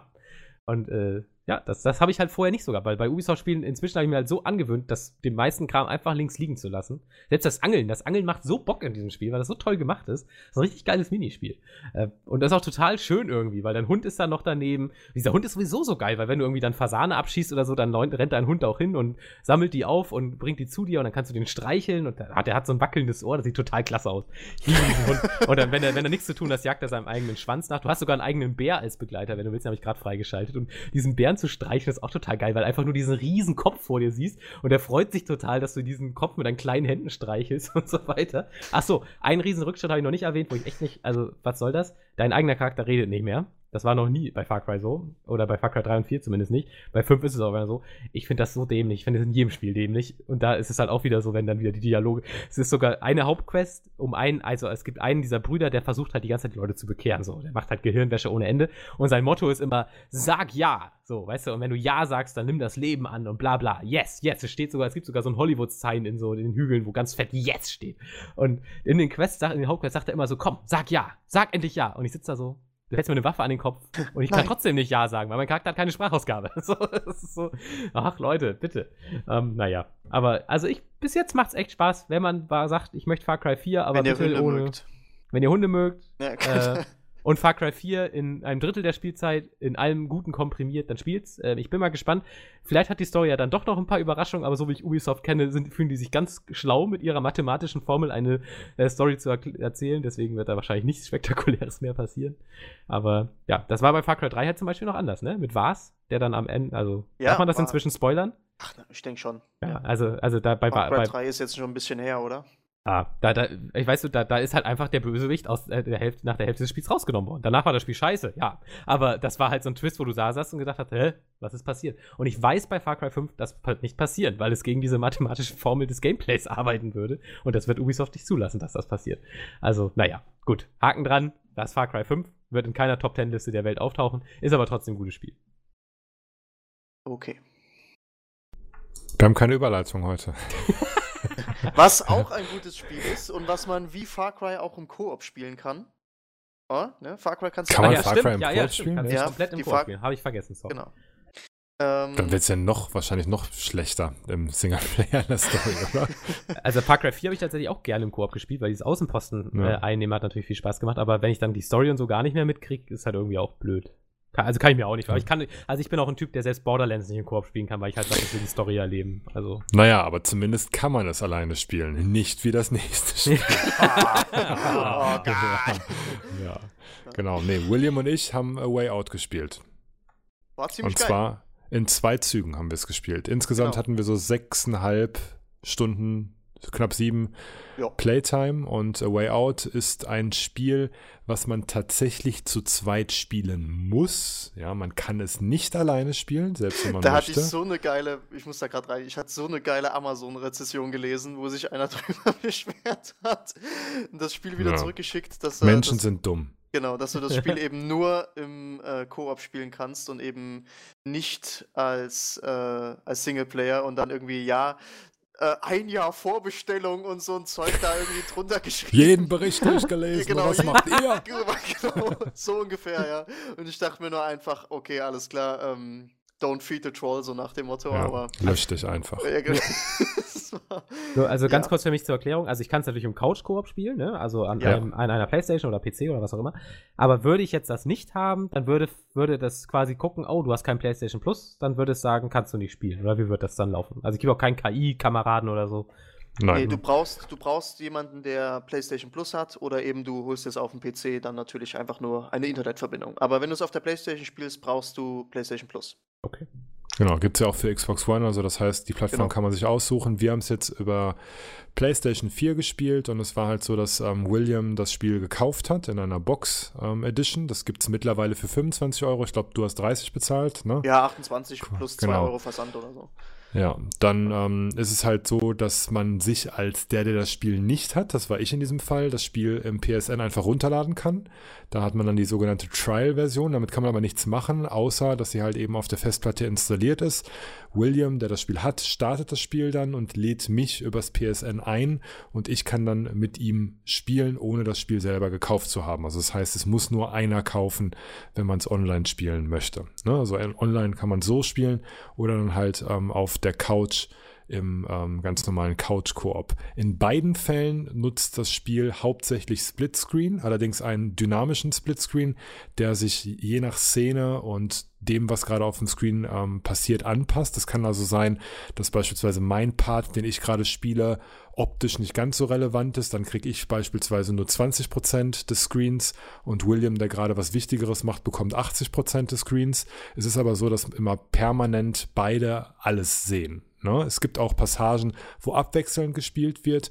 Das spielt dann, weil nicht ich spiele dann ungefähr, weiß nicht, 20 Sekunden und dann kommt Williams Part mit 15 Sekunden. Total dynamisch und immer extrem gut verbunden, wenn nicht Splitscreen, dann halt durch richtig krasse Kamerafahrten und Übergänge gemacht, dass man quasi die ganze Zeit immer eine Verbindung zum anderen Spieler hat. Diese Verbindung hört nicht auf und was ich auch ganz cool finde, das fand ich fast am besten, ist, dass das Spiel quasi dich zwingt auch zu kommunizieren. Ne? Also das heißt, man muss immer miteinander sprechen und das macht halt irre Spaß, dass man das Spiel einfach nicht nur zu zweit spielt und die ganze Zeit sich durch Gegnerhorden oder so schnetzelt und das heißt dann kooperativ, ne? Weil das ist für mich kein Koop, sondern ein Koop ist, wo man einfach tatsächlich mit dem anderen zusammen einfach Dinge erledigt, die man so hätte alleine nicht machen können und das ist halt komplett bei dem ganzen Spiel. Wir haben wahrscheinlich 1 Million Beispiele, wie man das sagen kann. Also es spielt im Gefängnis und ja, da gibt es halt zig Sachen, die man dann einfach zu zweit macht. Genau, also ich fand die beste Szene, wo ich einfach sage, da muss man sich wirklich aufeinander abstimmen. Für mich war die Schlüsselszene die mit dem Boot, wo wir mit diesem Boot abgehauen sind, wenn du dich erinnerst. Wo du dich so stark koordinieren musstest, wo du sagst, okay, wir müssen jetzt nach rechts und sprich, jeder hat ein Paddel in der Hand, Mauro saß hinten, ich saß vorne und man musste dann eben sagen, okay, wir müssen jetzt beide auf die rechte Seite und paddeln und jetzt muss einer nach links und der eine bleibt aber rechts sitzen und so weiter und so fort. Das war schon sehr, sehr dynamisch und wo man dann auch gemerkt hat, okay, da muss es auch schnell gehen und wirklich aufeinander abgestimmt sein. Da sind wir auch an einigen Stellen sind wir dann echt untergegangen im wahrsten Sinne des Wortes, weil es dann wirklich knackig wurde, bis man dann sagte, okay, jetzt machen wir es so und so. Und genau, du brauchtest halt auch einen, der ansagt. Ne? Also mich hat das immer so an unseren letzten Kroatien-Urlaub erinnert. Da waren wir, jetzt komme ich das Wort nicht, Raften? Oder wie heißt es? Rafting? Ja, Rafting waren. Ja. Raften, ja, genau. Und da hatten wir halt einen Team-Captain, der quasi die Leute im Boot koordiniert hat. Der hat halt immer gesagt, left side, right side, both sides, ne? Also damit man halt ist das ein Kajak oder ein Boot oder wie nennt man das Ding? Paddelboot, ein Schlauchboot war es, ja. damit man das halt lenken kann, ne? Wenn die Leute links das Paddel ins Wasser packen und paddeln, dann fährt das Boot halt nach rechts und wenn die Rechten ins Wasser mit dem Paddeln gehen, dann fährt es nach links und wenn beide gleichzeitig und im Rhythmus paddeln, dann fährt es halt geradeaus. Und genau so eine Situation war halt zum Beispiel halt im Spiel und am Anfang haben wir beide halt immer irgendwie angesagt und das hat irgendwie teilweise nicht so gut geklappt und dann irgendwann hat halt immer nur einer angesagt und dann haben wir wirklich sehr gut dann hingekriegt, ohne dass das Boot irgendwie Schaden genommen hat. Das war so eine Absprache, ne, die dann eine Sache macht, wo beide halt am Start sind. Aber man musste nicht immer das Gleiche machen. Keine Ahnung, beispielsweise am Anfang muss man aus einem Gefängnis ausbrechen, dann guckt der eine, ob eine Wache kommt und der andere schraubt in der Zeit irgendwie ganz klassisch die Schrauben aus der Toilette raus. Ne? Und sobald die Wache dann kommt, muss man alles wieder verstecken und das muss man halt auch so ein bisschen abpassen, damit man halt nicht erwischt wird. Und ich fand es teilweise ganz cool. Man sieht ja immer beide Screens, also beide Sichten des Spiels, dass man sich teilweise so auf seinen eigenen Screen konzentriert dass man das völlig ausblendet, dass man den anderen Screen ausblendet und tatsächlich auch immer nachfragt, kommt die Wache? Ne? Und als Beispiel, obwohl man ja eigentlich rüber gucken könnte, ne? Aber man ist dann halt so konzentriert bei dem, was man macht, weil das dann halt mit Quicktime-Events und irgendwelchen Button-Kombinationen dann halt auch forciert wird, dass du abgelenkt bist und dass man wirklich kommunizieren muss, ne? Dass der andere sagt, komm, mach da, ich bin jetzt hier, ich guck da nochmal und so weiter. Man kann abseits voneinander Dialoge mit irgendwelchen NPCs führen, sieht dann auch so am Rande, okay, mein Kollege unterhält sich gerade mit dem, ich unterhalte mich mal mit dem anderen. Und das Schöne war, das haben wir, glaube ich, gar nicht gemerkt, aber wir haben es tatsächlich getan. Wir haben uns hinterher sogar noch so erzählt, was wir gerade in Erfahrung gebracht haben. Ja, genau, weil eben der Sound, beispielsweise, wenn ich mich mit irgendeinem Sträfling dann unterhalten habe und Mauro redet gerade mit dem Wärter oder sowas, dann ist bei Mauro eben der Wärter natürlich dementsprechend abgemischt, dass es bei Mauro so klingt, dass okay, ich weiß, William redet zwar gerade mit einem, aber mein Gespräch ist jetzt bei mir auch im Fokus sozusagen. Genau. Bei mir natürlich genauso. Also ihr redet wirklich gleichzeitig mit denen? Also ich Ja, genau. Und dann, du kannst dich einfach nicht auf beides konzentrieren gleichzeitig, sondern konzentrierst dich auf das, was bei dir natürlich im Fokus ist, was dementsprechend auch so abgemischt ist. Und dann sagst du danach, und Mauro, wie ist das bei dir? Sagst du, ja, der Wärter, der hat irgendwie nur erzählt, seine Frau ist gerade schwanger und bla bla bla, war nichts Wichtiges dabei, so nach dem Motto. Ich hab den verarscht, so nach. Da habe ich jetzt direkt 2 Fragen. Ja. Also die eine könnt ihr mir nicht beantworten. Ich spiele es ja Samstag dann im Couch-Koop. Da muss das ja anders funktionieren, weil ich meine, in meinem Einboxen-System kannst du nicht abmischen, dass die Dialoge unterschiedlich laut sind. Da bin ich mal gespannt, wie sie es da machen. Aber ist es denn auch so, dass ihr quasi dann immer, also wie soll man sich das vorstellen? Ihr habt ja schon gesagt, das Bild wird ja kleiner, wenn jetzt beim anderen was Wichtiges passiert. Ja. Ist es dann quasi auch so, dass ihr dann in dem Moment doch schon dann zum anderen rüber guckt? Weil du jetzt zum Beispiel nur gerade auslaufen musst in dem Moment und beim anderen ein Gespräch stattfindet? Also guckst du dann schon bewusst zu oder bist du trotzdem in deinen 20% Bildschirm, die du noch hast, so fokussiert darauf, dass du es gar nicht mitkriegst? Also es gab auf jeden Fall Szenen, wo du zum Beispiel, man muss von Punkt A nach Punkt B und da ist eine große Lücke und dann kann man halt einen Kran beispielsweise bedienen, wo man dann einen Haken runterlässt, wo sich der zweite dranhängt und man selber bedient dann den Kran. Man hat ja auf der Sicht von demjenigen, der den Kran bedient, siehst du halt nur den Kran, ne? Und du guckst dann automatisch rüber zum Haken, weil du ja den Haken ja steuerst in dem Augenblick, weißt du, wie ich meine? Mhm. Ja, also das heißt, man guckt natürlich schon immer auch teilweise auf den anderen Bildschirm, wenn es da halt interessant ist, aber die eigene Sicht verlierst du nie. Deswegen hast du auch finde ich, einen relativ knackigen Bezug halt auch zu deinem Charakter. Ich bin dieser Charakter in dem Augenblick auch gewesen und irgendwie hat man sich auch relativ schnell damit angefreundet, dass ich beispielsweise so eher der abgeklärtere und reifere von uns beiden war und er halt die Charakter auch einfach beschrieben dann am genau, Anfang. und er halt so, ich wusste halt so, wenn wir so sein Ding machen, dann ballern wir halt nur rum oder irgendwie sowas. Ne? Also die sind halt schon relativ unterschiedlich, die beiden. Ne? Und das finde ich halt ganz cool, dass einem, finde ich persönlich, in keinem Moment der Charakter irgendwie egal war oder auch das, was er gerade tut, irgendwie egal war. Ne? So, das war halt ganz nett, dass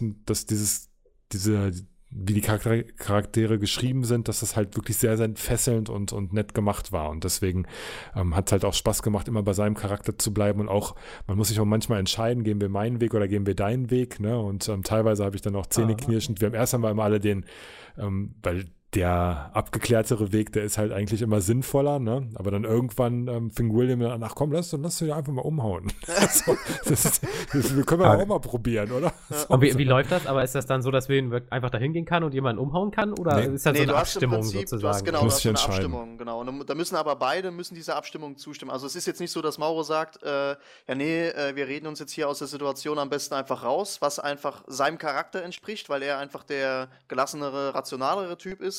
Und mein Charakter war eben so der Haut drauf Typ und Hauptsache ich habe eine fette Wumme in der Hand, so nach dem Motto. Und genau, dann musst du das eben abklären und dann einfach sagen, okay, wie entscheiden wir uns denn jetzt? Und da ist halt genau wieder dieser Aspekt der Kommunikation mit eingebaut. Du musst einfach auf einen Nenner kommen. Es ist jetzt nicht so, dass ich sage. Geht auch nicht anders. Also der kann auch nicht einfach sagen, wir machen es jetzt so, sondern du musst quasi eine Tastenkombination zusammendrücken und erst dann geht's weiter. Wenn wir diese Tastenkombination nicht gemeinsam drücken, geht's nicht. Das ist ja clever. Ja. Und auch in den Dialogen und so könnt ihr auch selber dann entscheiden, was gesagt wird, oder nicht? Oder? Ja, du hast immer so 2, 3 Antwortmöglichkeiten, aber die Dialoge, die führt man halt selber. Du kommst beispielsweise auf eine Baustelle. Auf dieser Baustelle sind 10 verschiedene NPCs. Und das hat man dann schon intuitiv gemacht. Ich habe dann quasi so die linke Seite abgegrast und habe halt versucht, was in Erfahrung zu bringen. Und der andere geht dann halt rechts lang und fragt da. Teilweise guckst du halt drüber und ich denke, okay, der befragt jetzt hier die Leute und dann guckst du halt drüber und dann ist er da irgendwie gerade am Dart spielen und sagt, hey, wir wollen nicht Dart spielen, sondern irgendwie die Leute befragen und so weiter und so fort. Ne? Mhm. Und teilweise war es halt auch so, dass man dem anderen dann, wenn man dann halt wusste, was los ist, gesagt hat, hey, mit dem brauchst du gar nicht mehr sprechen, ich weiß schon, was wir zu tun haben, komm mal mit. Da und da geht's lang, das müssen wir jetzt machen, ne? Und so weiter. Also das haben sie insgesamt ganz nett gemacht. Also dieses Kooperative war schon sehr fett und vor allem ziemlich abwechslungsreich. Also es war nicht immer das Gleiche, sondern halt, wie schon gesagt, manchmal hast du halt nur einen Bildschirm gesehen und konntest wie bei dem Paddeln, da haben wir halt beide das Gleiche gesehen, einen großen Bildschirm, konnten aber trotzdem beide was anderes machen. Dann teilweise machst du komplett andere Dinge, teilweise bist du auch wo ganz anders.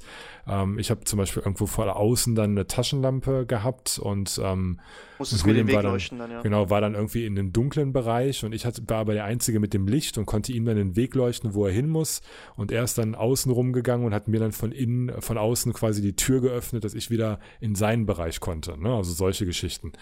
Also man muss gemeinsam spielen, sonst geht's halt nicht. Ne? Also das ist komplett darauf ausgelegt und auch eine Stärke an dem Es ist Spiel. im Prinzip eigentlich, also ich habe es so empfunden, dass im Prinzip man kann schon so sagen, es ist wie Kapitel unterteilt, das Spiel. Dass du in jedem Kapitel immer irgendwie einen neuen Aspekt drin hattest, wo du sagst, das haben wir jetzt das letzte Mal nicht gemacht, oder eben der Fokus auf einem anderen Gameplay-Element eben liegst. So hast zum Beispiel in einem Kapitel, wie gesagt, musst du das mit diesem Leuchten machen. In dem anderen Kapitel sind eher die Dialoge im Vordergrund. In wieder einem anderen Kapitel sind Motorräder wieder im Vordergrund, die sehr, sehr gut abgemischt sind vom Sound übrigens. Ja. Und genau, und dann wieder das andere Kapitel, da ist eher nur Ballerei und so weiter und so fort. Also es ist für die 7 Stunden, die du da ungefähr einfach hast, so vom Gameplay, unfassbar abwechslungsreich gestaltet worden. Und das ist meiner Meinung nach aber in einigen Gameplay-Aspekten, auch was die Entscheidungsfreiheit angeht, sowie auch, ob das jetzt Schießereien sind oder so, da sind wir ja beide auf denselben Nenner gekommen, hätte, wie soll ich sagen, vielleicht ein bisschen besser abgestimmt sein müssen. Wenn du jetzt zum Beispiel einen umlegst oder so, kannst du halt nicht dessen Waffe aufheben oder so. Es werden manchmal so Entscheidungen getroffen von dem Spiel selbst, wo du einfach sagst, nee, irgendwie, warum? So, warum macht ihr jetzt nicht das und das? Oder warum kann ich das nicht selber entscheiden? Besonders am Ende war halt so eine Situation, da möchte ich jetzt natürlich überhaupt nichts drüber sagen, weil das wirklich Spoiler wäre. Aber das hätte man vielleicht noch ein bisschen besser machen können. Aber für ein Koop-Game hat es sehr, sehr viel richtig gemacht, auf jeden Fall. Ja. Also bei mir ist es auch, ich fand es so von der Idee her super. Man hat hier und da gemerkt, dass das Spiel nur 30 Euro kostet, ne? Wie beispielsweise, dass es halt so wenig Waffen gab und dass man dann die zweite Verfolgungsjagd halt nicht fahren konnte, einfach weil das Budget wahrscheinlich nicht da war. Ne? Also man fährt halt eine Verfolgungsfahrt, ne? Ganz klassisch, der eine fährt, der andere schießt, man wechselt sich ab, bla bla bla. Dann kommt man halt wieder in die Situation, wo man sich dann halt schon freut, ja geil, wieder Verfolgungsfahrt, wird bestimmt fett. Und dann gibt's halt nur eine kleine Cutscene und das Ganze ist vorbei, einfach weil man merkt, okay, für eine zweite Verfolgungsfahrt, für das ganze Design dieser Fahrt ist wahrscheinlich teuer, sowas zu machen, hatten sie einfach keine Kohle. Ne? Genauso wie verschiedene Waffen oder ein Loot-System oder Munition zu designen. Das sind ja alles so Elemente, die man programmieren muss etc. Das gab es nicht. Es gibt keine Munition, man hat unendlich Munition und so weiter. Das sind alles so Dinge, wo man sagt, okay, das ist einfach jetzt Mittel zum Zweck. Ist halt ein solider Third-Person-Shooter in dem Augenblick, aber nicht zu vergleichen mit einem, der es wirklich richtig kann. Ne? Also mit einem Uncharted oder so. Es gibt keine Granaten, es gibt relativ wenig Variation in den Dingen, die man tut, aber das ist, glaube ich, alles dem Budget geschuldet, einfach weil das Spiel nicht so teuer war. Dafür fand ich es ganz hübsch. Also es sah ganz cool aus. Ja, es war von der Optik jetzt nicht Uncharted 4 Niveau, aber es ist auf jeden Fall schon gute Stellen, muss man sagen, eigentlich so. Also nette Stellen, ja. Genau, das ist auch das Geile. Das Beste an dem Spiel fand ich so die Momente und die Kommunikation und dass man das, glaube ich, auch nur mit jemandem spielen kann, mit dem man sich halt ganz gut versteht irgendwie, ne? Weil mit einem Random hätte mir das, glaube ich, jetzt keinen Spaß gemacht, weil das hat halt einen ganz großen Effekt, dass ich mich nicht aufgeregt habe, mit jemandem zusammen zu spielen, sondern weil der es irgendwie nicht gebacken kriegt oder sowas, sondern es hat mich halt gefreut, mit jemandem zusammen zu spielen, weil es halt so gut klappt, ne? Ganz klassisch, man hat Hunger, man ist auf der Flucht und man findet 2 Speere und seichtes Gewässer mit Fischen drin und am Anfang nehmen halt beide die Speere und hacken in dem Wasser rum und sagen dann, scheiße, die Fische schwimmen immer weg. Was macht man? Der eine lässt den Speer fallen und scheucht die Fische mit den Händen quasi in Richtung des anderen und der kann dann die Fische fangen. Ne? Also das sind so Kleinigkeiten, die man dann relativ schnell herausfindet, dass wenn man halt zu zweit arbeitet, dass man das deutlich einfacher hinbekommt. Na, von daher ist es halt insgesamt eine super Idee. Ich hoffe, dass das Spiel so erfolgreich wird, dass sich auch größere Publisher mal an sowas rantrauen. Ich hoffe auch, dass sie die Spielzeit so belassen, weil das war ganz angenehm, dass man es in 2 Sessions gut durchspielen konnte. Das Einzige, was mir wirklich überhaupt nicht gefallen hat, war das Ende. Ne, aber da gehen wir, wie gesagt, nicht näher drauf ein. Ich persönlich finde das war wirklich dumm. Das Ende hat mir überhaupt nicht gefallen, aber ansonsten war es wirklich ein sehr cooles Spiel mit einer tollen Erfahrung, die man für 25 Euro braucht man ja noch nicht mal nehmen, wenn man es sich irgendwie teilt. Eben, ja, kann man ja die Hälfte bezahlen. Ne? Also, wie gesagt, William hat jetzt was gut bei mir. Das nächste Koop-Spiel bezahle ich dann. Kriegst du so, das ist Free-to-Play, aber übernehme ich, Ja. kriegst Ja, krieg dann auf Bar bei eine Sea Kappe. of Thieves geschenkt oder so, weißt du, so für 10.000 Goldstücke. Eine Ja, Frage habe ich noch. Ja. So, die große Krux des Koop ist ja eigentlich, dass man im Koop keine Geschichten erzählen kann. So, außer Journey. Journey ist wohl die einzige Ausnahme bis heute gewesen. Würdet ihr behaupten, Get Out ist A Way der Out. Weg, Way Out ist der Way Out aus dieser Koop-Misere? Haben Ja. sie es geschafft? Ja. Also Definitiv. ich fand die Story, du hast dich, also hauptsächlich, wenn ich mit Mauro irgendwie geredet habe, ging es eigentlich irgendwie auch mal um die Story oder so. Klar hast du auch so Koordinationssachen, aber die Story ist auf jeden Fall sehr, sehr gut rübergebracht und besonders halt auch durch die Gameplay-Elemente dann halt eben auch sehr, sehr gut verbunden. Beispielsweise wie den Aspekt, den wir gerade angesprochen haben, dass du dich halt über die Dialoge unterhältst, was der andere gerade in Erfahrung gebracht hat und so weiter und so fort. Und die Story ist jetzt nicht, wo du sagst, oh mein Gott, das ist das Beste, was ich jemals gesehen habe oder so, aber für ein Koop-Game, also ich bin schon immer lange auf der Suche nach was gewesen, wo du ein geiles, storybasiertes Koop-Game einfach zusammenspielen kannst. Am liebsten würde ich so ein Dragon Age einfach zu viert durchzocken. So, da hätte ich am meisten Ja. Bock drauf, mit einer richtig geilen Story. So, aber Divinity Original Sins. Das Ding ist halt, Ist dass schon du gut bei den gemacht. anderen Koop-Games, die du auch alleine spielen kannst, da ist der Koop-Part ja eigentlich immer beliebig, ne? Beziehungsweise optional. Und dann kannst du den halt nicht so fest reinschreiben und so in das Ganze einbetten und involvieren, dass er wirklich zwangsmäßig drin sein muss und deswegen kannst du den halt auch immer nur so lapidar da hinschreiben, als irgendein Sidekick oder irgendwie sowas oder irgendwie irgendeine unsichtbare Figur, die halt nur mal da ist, weil man das Ding jetzt zu zweit spielen will, aber eigentlich ist nur einer der Hauptcharakter und der andere ist egal. Aber beide Charaktere, also das sind Vincent und Leo, die sind beide komplett gleichwertig wichtig, finde ich. Also man merkt an keiner Stelle, dass der eine jetzt der Hauptcharakter ist und der andere der Nebencharakter. Das sind die beiden Hauptcharaktere. Es gibt keinen Nebencharakter, sondern es sind beides absolut Hauptcharaktere und beide halt auch wichtig und die Geschichte als solches wird super spannend erzählt, finde ich.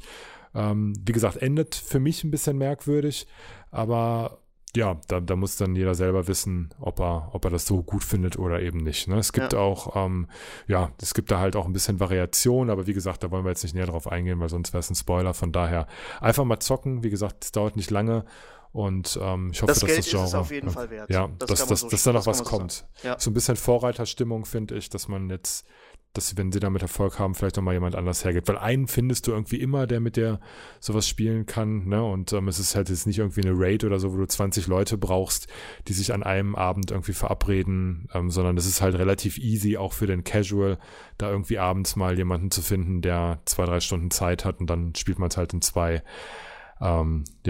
Mal durch. Jetzt, wo wir jetzt miteinander so abgestimmt waren und uns halt auch kannten und beide, ich sag mal, ein solides Grundwissen an Spielerfahrung haben, war es, finde ich, relativ einfach. Ne? Also man hatte nie das Gefühl, es ist halt irgendwie super knackig. Aber ich kann mir schon vorstellen, dass wenn man es mit einem Random spielt, dass es sehr, sehr frustrierend wird. Also ich würde nicht empfehlen, das Random zu spielen, das Spiel. Also schon mit jemandem und dann auf jeden Fall auch im Voice. Also Ja, Voice das Chat auf ist, jeden glaube ich, Fall. auch nicht zwanghaft notwendig, aber Auch die Entscheidungen, die man dann treffen muss und so. Ja, ich bin aber auf Genau. jeden Fall darauf gespannt, was du erzählen wirst, Melf, wie das dann im Couch-Koop ist, weil das stelle ich mir dann nochmal ein bisschen krasser vor. Einfach weil Mauro und ich glaube einfach so diese geografische Distanz, die macht nochmal ordentlich was aus, wenn wir jetzt wirklich nebeneinander gesessen hätten oder sowas. Weiß nicht, ob da jetzt einige Entscheidungen nochmal anders getroffen worden wären. Keine Ahnung. Also da gab es schon mal so ein paar Momente, wo man sich gut, wenn du spielst jetzt mit deiner Schwester dann, ne, da hätte man sich schon drüber streiten können, um es vielleicht so zu formulieren. Aber da habe ich halt auch Bock drauf. Also meine Ja, auf jeden Fall. Schwester Das ist- liebt Knastausbruch, egal in welcher Form. Deswegen ist sie da auf Aber jeden Fall dabei. Und, ist nicht lang, ne? nee, also wir haben das eigentlich so geplant, wir fangen irgendwie nachmittags an, machen dann so bis 6, 7, dann gucken wir einen Film und essen dabei Pizza und dann spielen wir danach quasi weiter. Ich weiß nicht, also ich rechne jetzt so mit 5, 6 Stunden oder so. Ja, dann können das ja Ja. schon fast durchhaben, dann auf jeden Fall. Also Die- ich glaube, am Ende hörst du auch nicht auf. Du weißt schon an einem gewissen Punkt ziemlich, okay, jetzt geht's dem Ende zu. und dann spielst du es auch einfach weiter und dann bringst du es zu Ende eigentlich. Also ihr werdet das, glaube ich, dann an einem Tag auch durchschauen. Nicht vom Anfang so ein bisschen erschrecken lassen, weil der ist ein bisschen Fahrt. Also so die erste, ich sag mal, 1,5 Stunden war so ein bisschen, passiert nicht ganz so viel und man sagt sich, okay, das soll das jetzt sein mit dem Koop. Das wird besser. Ja, auf jeden Fall. Also, ich glaube, das zieht so nach 1,5, 2 Stunden zieht es auf jeden Fall ein ganzes Stück an. Ja, ich mag es ja langsam, also von daher. Ja, und meine Schwester muss erst mal Controller gut. Genau, ich glaube, das ist sehr, sehr positiv für dieses Spiel, dass die halt nicht so gut ist, glaube ich. Weil, aber sie hat alle Uncharted-Teile gerade durchgespielt, also von daher so schlecht ist sie dann wohl doch nicht. Genau, das ist dann okay, ne? Aber wie gesagt, es war teilweise ein bisschen zu selbsterklärend und intuitiv, dass wir uns halt da teilweise nicht so absprechen mussten.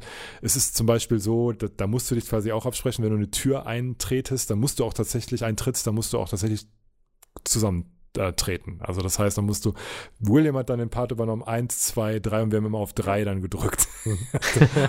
weil nur dann kriegt man die Tür halt auf. Ne? Sonst siehst du dann halt, wie einer vortritt, passiert nichts, der andere danach, ja toll. Musst du zusammen, dann nur ist die Kraft da. Ne? So solche Kleinigkeiten halt. Ne?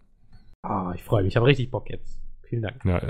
Ja, ist wie gesagt, da können wir ja mal, kannst ja mal dann schreiben oder im nächsten Podcast erzählen, wie es dann letztendlich war. Ja, und vor allem müssen wir dann nochmal hinter verschlossenen Türen über das Ende sprechen. Ja. Spoilercast oder so. Ja, wird super. Also, ich freue mich. Das Ende ist natürlich so wermutstropfen. Macht ja alles kaputt im Zweifel, aber bin mal gespannt. Ja, das Ende, ja. Aber ich sag mal, ich habe mich jetzt ja mit Ubisoft Story-Spielen im Augenblick sehr weit runtergehungert, weißt du? Vielleicht ist es dann für mich gar nicht so schlecht. Kannst du nur positiv überrascht werden, eigentlich, ja. Apropos Story-Spiele. Ich habe einen großen Titel nachgeholt, in Vorbereitung auf God of War 4. Nicht God of War 3. Nein, natürlich habe ich God of War 3 endlich durchgespielt. Ich habe es nochmal angefangen und durchgezogen. Ja, es ist ein cooles Spiel, muss ich tatsächlich sagen. Ich brauche gar nicht so viel sagen, hat jeder außer mir schon gespielt auf dieser Welt. Kann ich mich überhaupt nicht mehr dran erinnern.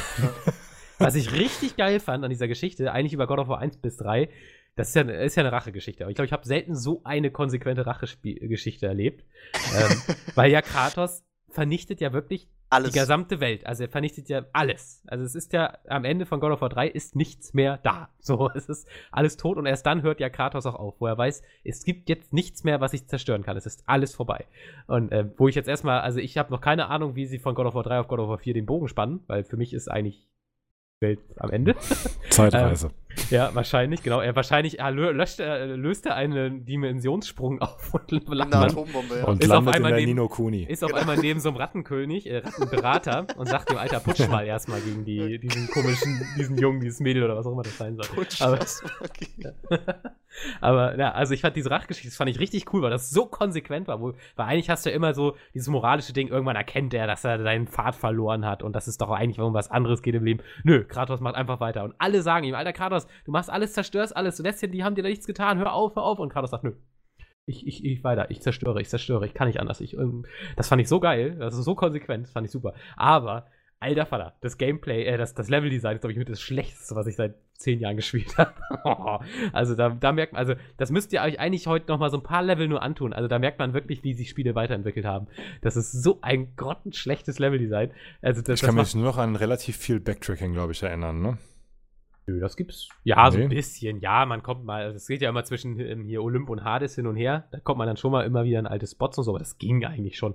Aber einfach die grundsätzliche Art, wie diese Level erzählerisch präsentiert werden. Also nur mal sowas, würde ich behaupten, würde in so einem Storyspiel heute einfach nicht mehr gemacht werden. Wenn du irgendwie in eine Location kommst, wo dann ein Kampf kommen erstmal ganz große Lichtwände an alle Ausgänge. Zack, alles klar. Könnte man ja sagen, okay, die Götter wollen dich aufhalten, sollst ja nicht weiter in den Olymp kommen. Lichtwände sind da schon mal eine gute Möglichkeit, dann schicken sie die Wächter rein, um dich aufzuhalten.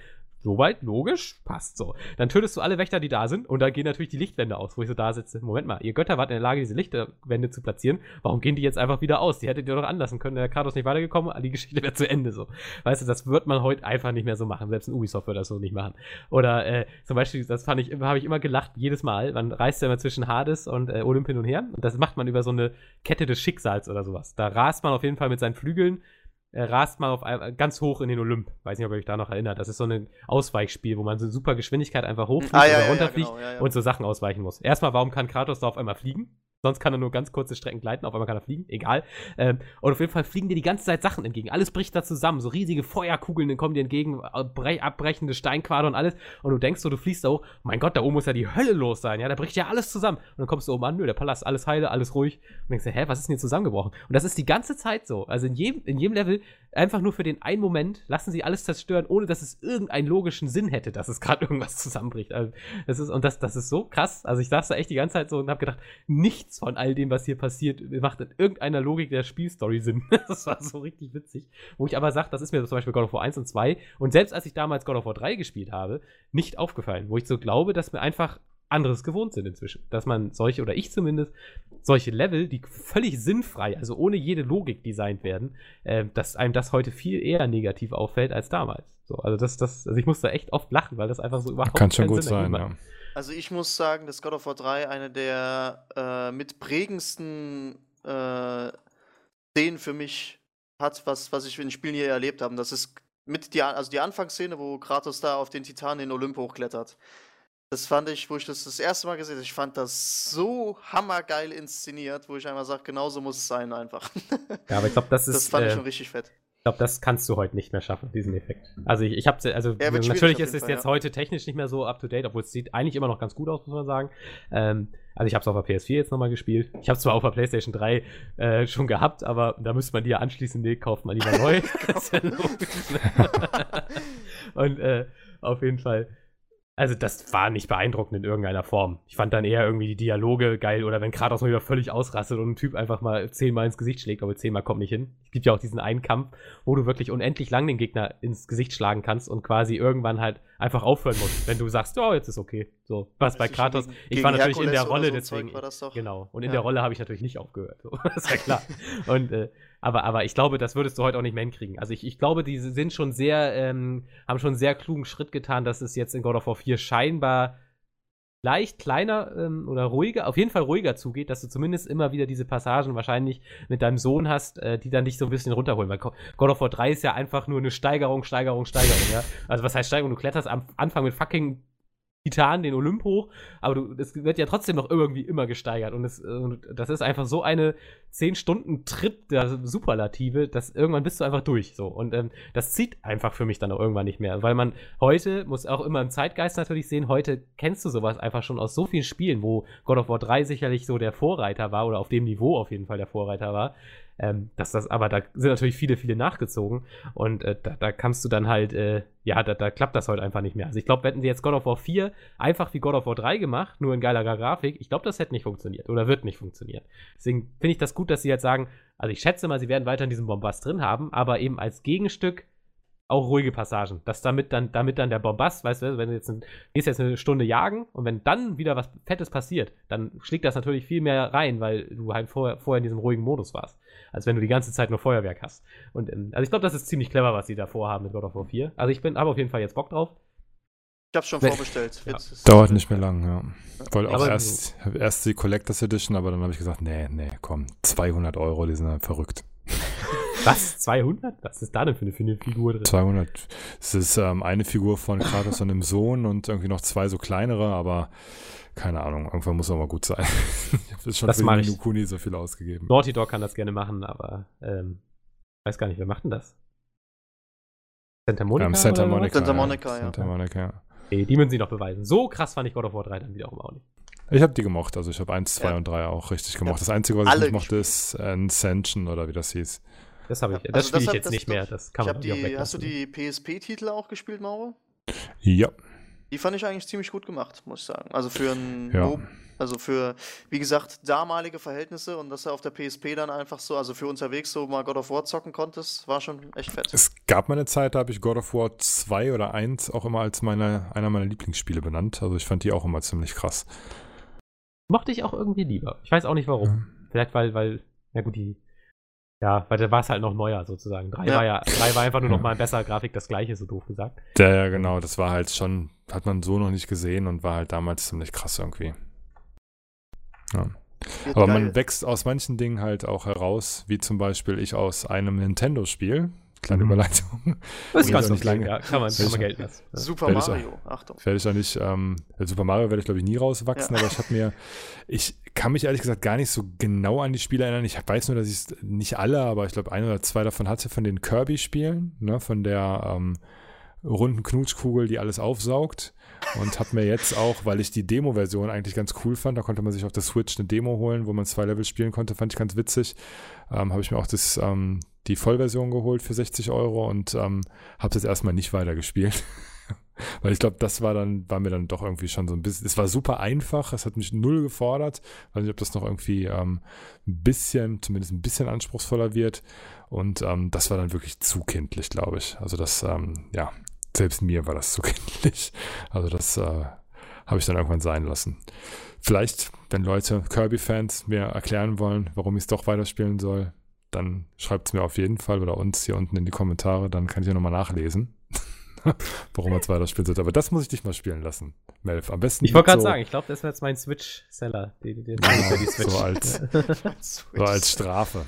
Ja, also so als Folter. Das wird dir, glaube ich, echt. Das ist so wirklich richtig alles heile Welt. Wir sind Freunde und bilden den Freundeskreis und so. Und wer will denn in so einer Welt leben? Das ist doch scheiße. Und alles ist bunt und das ist und halt auch einfach und weiß nicht, keine Ahnung. Also mich hat das überhaupt nicht gecatcht.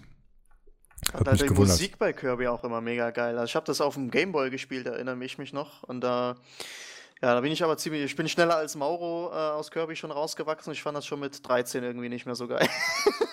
Ja, aber Kirby hat vor allem in den asiatischen Ländern, glaube ich, einen höheren Stellenwert teilweise als Mario oder Zelda. Echt krass. Ne? Ja, genau. Und ist halt mega, mega, mega populär. Und hier in Europa ist es halt auch schon ziemlich, hatte auch eine richtig krasse Fanbase, aber ich konnte das ehrlich gesagt noch nie so ganz nachvollziehen. Und jetzt mit dem neuesten Teil ist wohl auch irgendwie objektiv super bewertet worden, aber es ist, glaube ich, einfach nichts für mich. Also da fehlt mir die Komplexität oder der Tiefgang oder die Gameplay-Elemente, die irgendwie ein Zelda oder ein Mario bieten. Also es ist für mich nicht vergleichbar mit einem Breath of the Wild oder mit einem Mario Odyssey, was ja großartige Spiele sind und die alten Spiele sogar übertrumpfen, ja, in ihrer Qualität und in ihren Möglichkeiten. Es ist ja schon krass, dass du dich über 20 Jahre mit demselben Ding eigentlich immer noch steigern kannst. Aber bei Kirby verstehe ich das halt nicht so ganz. Aber das ist eine persönliche Ansichtssache. Ich möchte die Kirby-Fans nicht kränken da draußen. Jetzt bin ich ein bisschen vorsichtig, weil ich weiß, wie radikal diese Menschen sein können. Ja, genau. Ja, aber ansonsten war ja auch jetzt genug, habe ich eigentlich nichts anderes gespielt. Bei Xenoblade bin ich jetzt bei 76 Stunden mittlerweile, bin immer noch nicht durch. So ein Scheiß. Aber ich glaube, so unglaublich lang wird es nicht mehr dauern. Sagte er, und dann kam das nächste Spielfeature. Ja, ich habe jetzt tatsächlich noch Features gekriegt nach 60, 70 Stunden. Also kamen noch welche dazu. Also es ist echt irrsinnig. Aber nach wie vor muss ich sagen, es ist ist das beste Spiel, was du momentan auf der Switch spielen kannst. Das ist richtig krass. Also vom Kampfsystem, Shish, richtig gut. Shish, richtig ja. Kess. Ja. Richtig Kess, ja. Ja, aber soweit war es das erstmal. Ich habe Kingdom Come Deliverance noch ein bisschen weiter gespielt. Oh. Bin jetzt bei Mauro und ich, wir hatten uns schon drüber unterhalten bei A Way Out. Mauro hat irgendwie nicht mehr so Bock drauf. Nee. Ich bin jetzt bei 52 oder 53 Stunden Playtime. Ich werde es auf jeden Fall fertig spielen. Aber ja, ist halt so die bekannten Schwächen immer noch so, ne? Und ja. Spielt sich halt so. Aber ich finde es ganz nett, dafür bin ich halt zu Rollenspiel-Fanat, dass mir das halt zu viel Spaß macht und deswegen bin ich schon der Meinung, ich werde es auf jeden Fall fertig spielen. Mir gehen vor allem im Augenblick die ganzen Sidequests auf den Zeiger, weil die teilweise so schlecht eingebunden sind. Ja, schlecht eingebunden, buggen auch ständig. Also die irgendwie keine Sidequests, die irgendwie mal. Dann hast du irgendwie eine geile Sidequest, ich weiß nicht, ob ihr das kennt, wo ihr die Frauen da in dem Wald bei dem Ritual unterbrecht. Ja, die hatte ich. Die hat bei mir auch komplett gebuggt und hat überhaupt nicht funktioniert, wo ich es eigentlich ganz interessant fand, die so zu verfolgen und so weiter. Ne? Das war irgendwie alles ganz cool, aber hat auch gebuggt und nicht funktioniert und dann plötzlich abgebrochen und dann habe ich gedacht, ich spiele sie nochmal, aber dann ging es dann irgendwie doch und habe mich dann hinterher mit Leuten unterhalten und die haben mir von irgendwelchen Dingen von dieser Quest berichtet, die ich überhaupt nicht miterlebt habe. Da hat es wahrscheinlich irgendwie geskippt oder irgendwie sowas. Also vor allem die Technik hat mich von dem Spiel abgebracht. Dann hat auch die Hauptquest teilweise rumgebackt und dann war ich bei der Hauptquest irgendwie so weit, dass ich irgendwo hin sollte. Da wurde mir einmal der Weg genannt. Dann habe ich aber 2 Sidequests gemacht. Und die haben aber relativ lang gedauert und dann habe ich wieder versucht, der Hauptquest zu folgen und habe den Anchor Point überhaupt nicht mehr gefunden. Ja, also das steht nirgendwo, wo ich hin muss und es sagt mir auch irgendwie keiner, selbst wenn ich zu den NPCs nochmal hingehe. Und die gehen einfach davon aus, dass ich es irgendwie noch weiß, aber ich muss es dann im Internet nachlesen und das war halt kompliziert und das war alles blöd. Also irgendwie ist das Ding für mich persönlich viel zu wenig gepolished. Okay. Ja. Ist aber jetzt ein Riesen-Patch rausgekommen. Also, wer kann es ja irgendwann nochmal probieren. Aber ich bin jetzt, hab's ja auch gerade erstmal pausiert. Jetzt kommen erstmal die wichtigen Story-Spiele wie Farcry, müssen erstmal gedaddelt werden. Und dann geht's wieder weiter.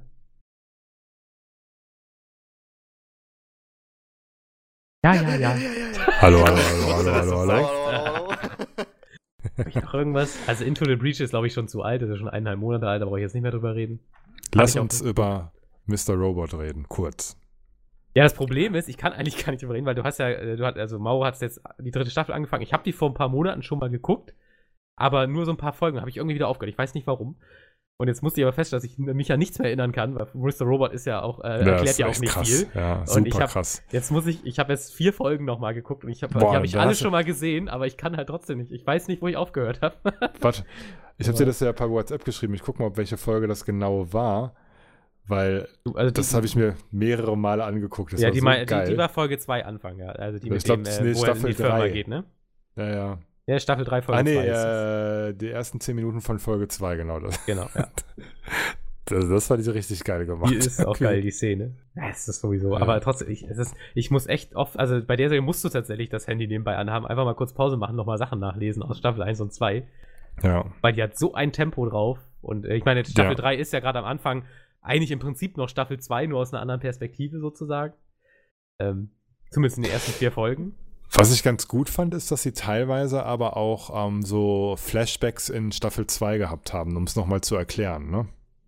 Achso, ja, also dann die du schon gesehen hattest in Staffel 2, nur genau, also nochmal so ein bisschen darauf hingewiesen haben, weil so am Anfang bist du so, aber es wird dann irgendwie schon in der nächsten Folge dann spätestens irgendwie doch nochmal erklärt und dann bist du doch irgendwie drin. Also du hast zwar öfter mal das Gefühl, dass du irgendwie raus bist, aber dann bist du irgendwie wieder drin, finde ich. Und ich finde es halt jetzt auch geil, dass quasi so die Brücke zu Mr. Robot, also wir konnten ja in Staffel 1 und 2 quasi auch nur Elliot sehen und nicht Mr. Robot. Ja. Und der ist jetzt ja quasi dann auch, also wir sind ja auch ein Charakter innerhalb dieser Serie, ja? Also Elliot ist sich ja bewusst, dass wir ihm zuschauen. Und wir haben jetzt quasi auch Einblick in Mr. Robot. Also diese Serie ist einfach so geil geschrieben. Ich habe auch keine Ahnung, was da für Genies dran sitzen, die diese Das ist ziemlich krank. Ne? Und vor allem machen diese ganzen Hack-Sachen, ich google das ja immer teilweise, die machen alle Sinn. Ja, es ist völlig absurd. Also die nehmen sich fast schon wie Big Bang Theory irgendwie die Geschichte zu Herzen, dass das, was die sagen, dass das auch irgendwie Hand und Fuß haben muss. Und nicht einfach nur so, ja, hier, komm, hacken bedeutet einfach nur irgendwelche komischen Beep-Sounds abzuspielen in einer relativ schnellen Reihenfolge und irgendwie irgendwelche Zahlencodes. Wo habe ich das nochmal gesagt? Bei diesem komischen Schweighöfer genau, hier, Ding, wo sie da diesen Hackerraum gezeigt haben. Oh Gott, hätte das der Produzent irgendwie von Mr. Robot gesehen, ich glaube, der hat die alle einfach nur erschossen. Also, einfach so plump, einfach so im Kopf geschossen, allen. So, nein, so nicht. Ja gut, aber zur Verteidigung, ne, würdest du das Mr. Robot auf ZDF laufen lassen? Da gäbe es aber viele Leserbriefe per Postkarte geschrieben. Was ist das denn?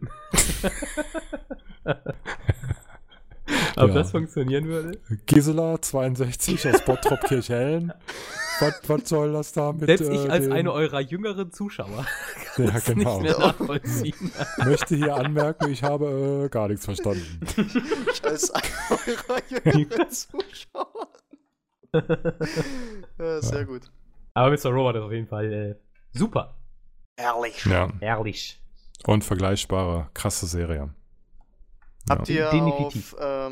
Ich glaube, das war eine Zusammenarbeit von Arte. Ja, jetzt gehen wir mal ins Bildungsprogramm und ZDF. Bad Banks. Habt ihr das gesehen? Haben mir schon mehrere empfohlen, aber ich habe es noch nicht geguckt. Ist für man muss es so dazu sagen, für eine deutsche Produktion ist es ganz gut. Nein, alleine dieser Satz. Ich wusste, dass das kommt, aber Ja. wie gesagt, ich bin ja durch Studienfach da ein bisschen eher interessiert an solchen Sachen. Wie gesagt, aber für jetzt jemanden, der sagt, ja, die gucke ich jetzt einfach mal so weg, eher nicht. Ja, also deutsche Produktionen sind immer mit Vorsicht zu genießen. Ja, auf jeden Fall. Ja, aber wie gesagt, für eine deutsche Produktion da habe ich aber auch nicht noch schlecht gemacht. Vor allem, wie populär die dann auch sind. Wir haben jetzt gesehen oder irgendwo gelesen oder gehört, dass Fuck You Goethe 2017 wohl der erfolgreichste Kinofilm an den deutschen Kinokassen war. Insgesamt. Also auch Hollywood schon, und so weiter. krass. Ne? Jetzt haben Ich finde den ersten schon so, naja.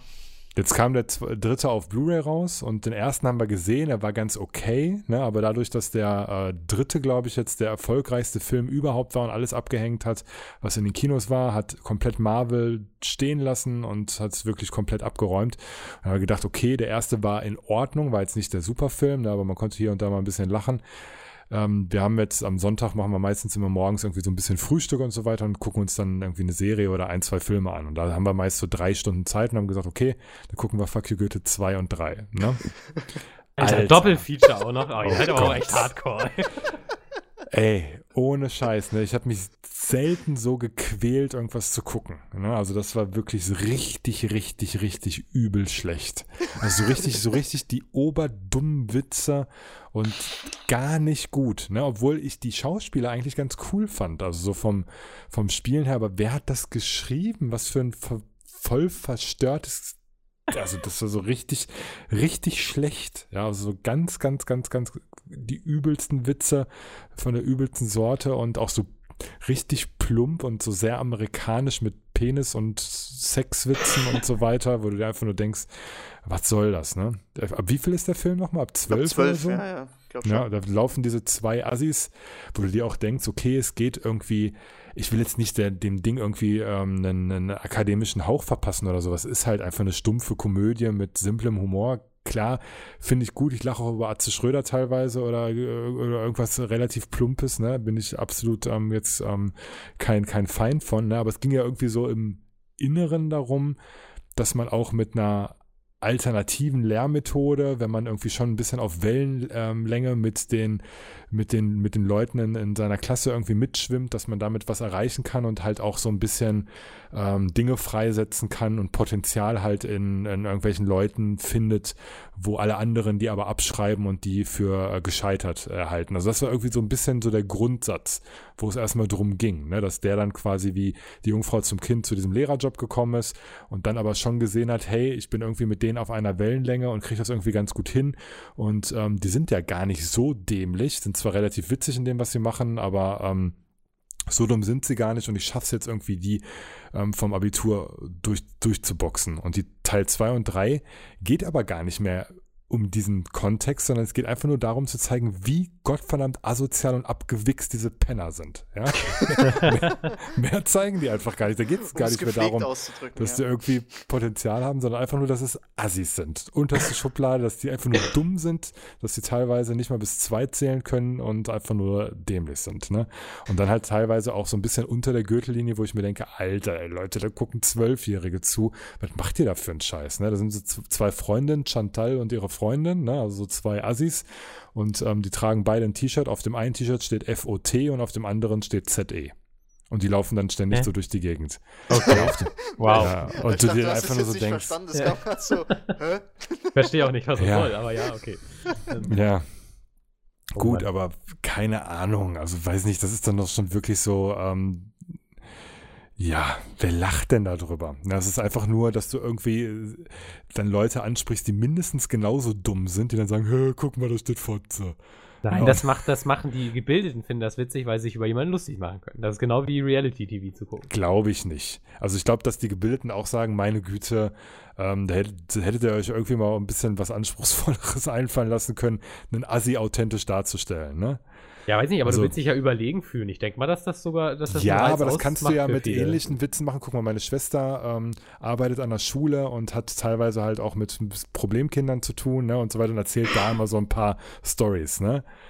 Die hätten sie mal da an das Drehbuch setzen sollen. Also da halte ich mir teilweise auch den Buch, ne? Den Bauch. Ne? Also beispielsweise irgendwie eine Szene, sie erzählt immer so ein bisschen, dass sie quasi in die Klasse kam und davor war dann eine etwas, wie sagt man das, halt ein bisschen nicht ganz so, sie wird wahrscheinlich keine Ärztin, ne? War dann vor der Klasse und meine Schwester fragt dann halt, ja, warum bist du nicht in der Klasse? Und sie antwortet, ja, haben Sie mal gesehen, wie hässlich die alle sind? Ja, also solche Sprüche, die sind aus dem wahren Leben genommen. Ja, also sowas ist dann irgendwie, da lacht man halt drüber, weil es einfach doof ist, ne? Aber keine Ahnung, halt diese Fotze-Nummer, weiß ich nicht. Ist halt nicht so wirklich lustig. Ja. Touché, ey. Genau. Ja, das war ein schöner Marathon. Dann halte ich mal schnell die deutsche Filmfahne hoch. Ja. Oh Gott, was kommt jetzt? Im Kino gibt es nämlich auch gerade, vielleicht ist es schon wieder schwer, ihn noch im Kino zu gucken. Das ist nämlich vor 2 Wochen rausgekommen. Im Kino geht es ja schnell vorbei. Der Hauptmann. Also für William ist der Film, glaube ich, hast du schon mal was von gehört, William? Du solltest den auf jeden Fall gucken. Bei Mauro weiß ich nicht so genau, ob der was für dich ist. Okay. Es geht um eine wahre Geschichte, Ende des Zweiten Weltkriegs, irgendwie 6 Wochen vor Kriegsende. Und desertiert ein Gefreiter, das ist die Hauptrolle. Und der Typ wird quasi von ich weiß gar nicht, wer die jagt, aber auf jeden Fall wird er quasi von der Wehrmacht gejagt, weil, und natürlich, wenn sie ihn erwischen, wird er natürlich hingerichtet. Und er findet auf jeden Fall in so einem verlassenen Auto eine Hauptmannsuniform, also von einem relativ hohen Rang. Und dann spielt er quasi den Hauptmann von Köpenick und zieht diese Rolle an, diese Uniform an und nimmt diese Rolle ein, dieses Offiziers. Und ist aber anders als Köpenick. Köpenick ist ja eine Komödie, ist dieser Film so unfassbar finster und abgründig, dass es echt hart ist, den zu gucken, finde ich.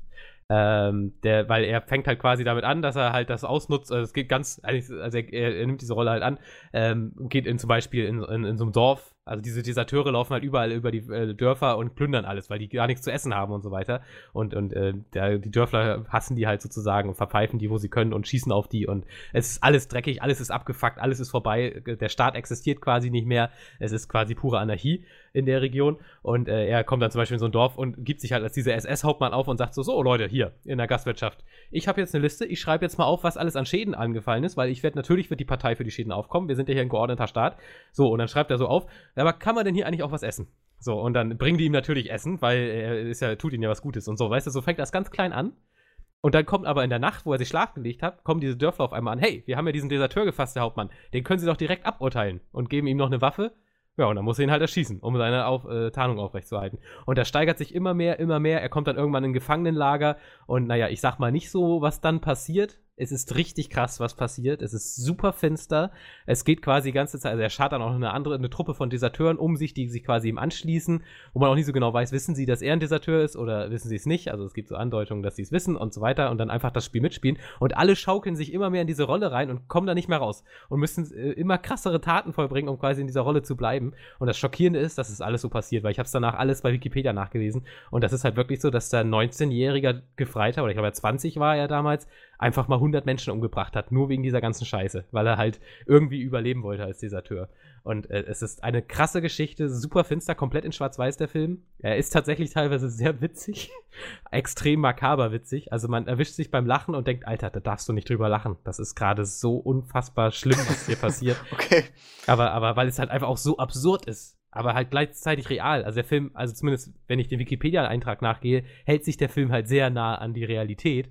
Und also du kannst dir einfach nicht vorstellen, dass das passiert ist, aber es scheint so gewesen zu sein. Und also ich kann den Film sehr empfehlen, er ist sehr schockierend. Ich finde tolle Bilder, tolle Atmosphäre, ist halt super finster. Spielen auch einige bekannte Schauspieler mit, zum Beispiel hier Frederik Lau, den kennt man aus 4 Blocks, der deutsche der Undercover-Cop, Mauro, den kennst du ja bestimmt auch noch. Vincent, genau, der spielt eine der Hauptrollen, also nicht die Hauptrolle, aber eine der Hauptrollen. Ja, der ist gut. Ja.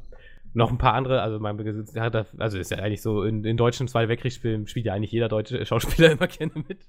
Deswegen hat man da relativ viele bekannte Gesichter. Ich kann den Film wirklich sehr empfehlen. Wie gesagt, wird wahrscheinlich schwierig, den jetzt noch im Kino zu erwischen, aber dann in ein paar Monaten auf Blu-ray oder so. Auf Kinox ist er bestimmt schon. Auf Kinox, genau. In Schwarz-Weiß kann man den ja auch in höherer Bitrate bestimmt jetzt schon bekommen. Genau. Das ist ja kein Problem. Kann ich tut sehr auch ein empfehlen. Screener. Also der heißt der Hauptmann einfach nur. Der ne? Hauptmann, ja. Okay. Ist, wie gesagt, keine leichte Kost. Ist notiert. Sollte man sich nicht unbedingt zum Freunde-Filmabend vornehmen, so. Auch wie Nicht gesagt, morgens zum Frühstück. er hat wirklich eine Szene, da musste ich sogar abends, also ich habe da noch relativ lang über den Film nachgedacht, aber ich musste da immer wieder lachen und habe immer gedacht, du darfst da nicht lachen, das ist so böse. Weil, ich weiß, dass Mauro wenigstens auch da lachen wird, weil das ist so eine absurde Situationskomik gewesen, aber eigentlich so tiefst traurig. Aber naja, guckt ihn euch mal an. Es gibt auch gute deutsche Filme. Weißt? Also wenn Filme ernst sein wollen, sind sie gut. Wenn sie witzig sein wollen, sind sie es nicht. Ich glaube, so kann man es zusammenfassen. Weiß ich nicht. Ich war auch im Kino. Ich bleibe mal in der Thematik Zweiter Weltkrieg. Ich war in Die dunkelste Stunde. Der ist jetzt mittlerweile, glaube ich, nicht mehr im Kino. Ich war auch ziemlich spät drin, weil ja Gary Oldman da wohl eine absolute Glanzleistung ablegen sollte. Habe ich gedacht, okay, überzeuge ich mich mal selber davon. Und wenn man sich halt für historischen Kontext und so weiter interessiert, dann ist der Film durchaus interessant. Und Gary Oldman spielt Churchill wirklich richtig geil, muss ich wirklich sagen. Ich kann jetzt nicht beurteilen, ob dass ich sagen würde, okay, der hätte da jetzt unbedingt den Oscar für bester Hauptdarsteller verdient. Da habe ich die Vergleiche einfach nicht dazu. Aber allein wie wandlungsfähig ein Schauspieler einfach sein kann, das beweist Gary Oldman einfach in Die dunkelste Stunde. Und hast du den gesehen, Melf? Nee, noch nicht. Dann muss ich leider auf die Blu-ray warten. empfehle ich dir den Film, dass du dir den mal anguckst, weil du bist ja auch so ein bisschen geschichtsversiert. So. Ich hatte leider immer nur dieses Feedback oder das Publicity mitbekommen, dass der quasi nur gedreht wurde, damit Gary Oldman endlich einen Oscar kriegt. Das hat mich mal so ein bisschen abgeschreckt, aber eigentlich ist es genau mein Thema, das stimmt. Es wird halt, also ich bin natürlich auch wegen Gary Oldman in den Film gegangen, weil ich ihn als Schauspieler eigentlich ganz gut finde. Und mich das Thema natürlich auch mega interessiert und die Person Churchill an sich. Und ich fand das eigentlich so eine ganz nette Kombination. Und wie gesagt, das war also von der Gestik, von der Mimik, die er da so an den Tag legt, da überlegst du dreimal, ob das wirklich Gary Oldman ist, weil der sich einfach so krass in diesen Typ reinversetzt. Und wenn man sich ein paar Reden oder was weiß ich, Filme mal über Churchill angeguckt hat, dann geht er da schon wirklich sehr, sehr nah ran. Also wirklich ganz gut gemacht. Auch mit viel Witz, muss ich sagen, hat mir ganz gut gefallen. War sehr, sehr gut. Dann war ich noch ganz kurz letzte Woche in Die Verlegerin mit Meryl Streep und Tom Hanks. Ist aber auch historisch unterwegs hier. Ja, und der war auch echt geil, der Film, muss ich wirklich sagen. Der hat mir sehr, sehr gut gefallen.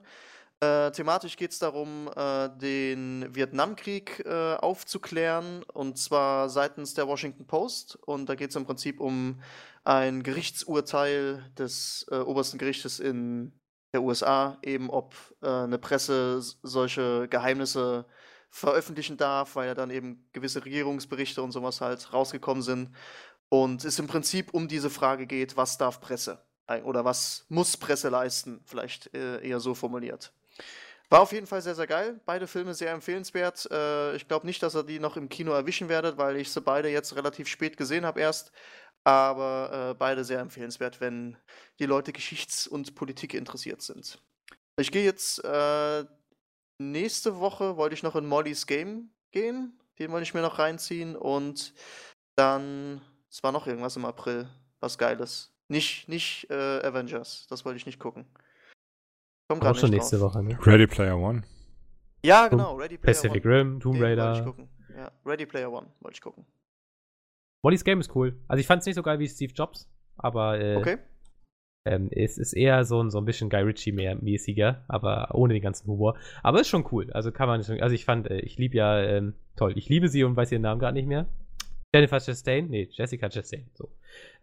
Die ist richtig cool in dem Film. Haben mir echt gut gefallen. Das Problem bei dem Film ist halt, also wer es nicht kennt, Molly's Game, geht es um eine ehemalige Eisläuferin, Skifahrerin, die eine der bekanntesten oder größten Hollywood-Pokerrunden eröffnet hat, bei der wirklich die Creme de la Creme der Hollywood oder ganz vieler Berühmtheiten mitgespielt haben. Zum Beispiel Ben Affleck, Leonardo DiCaprio, Tobey Maguire und so weiter.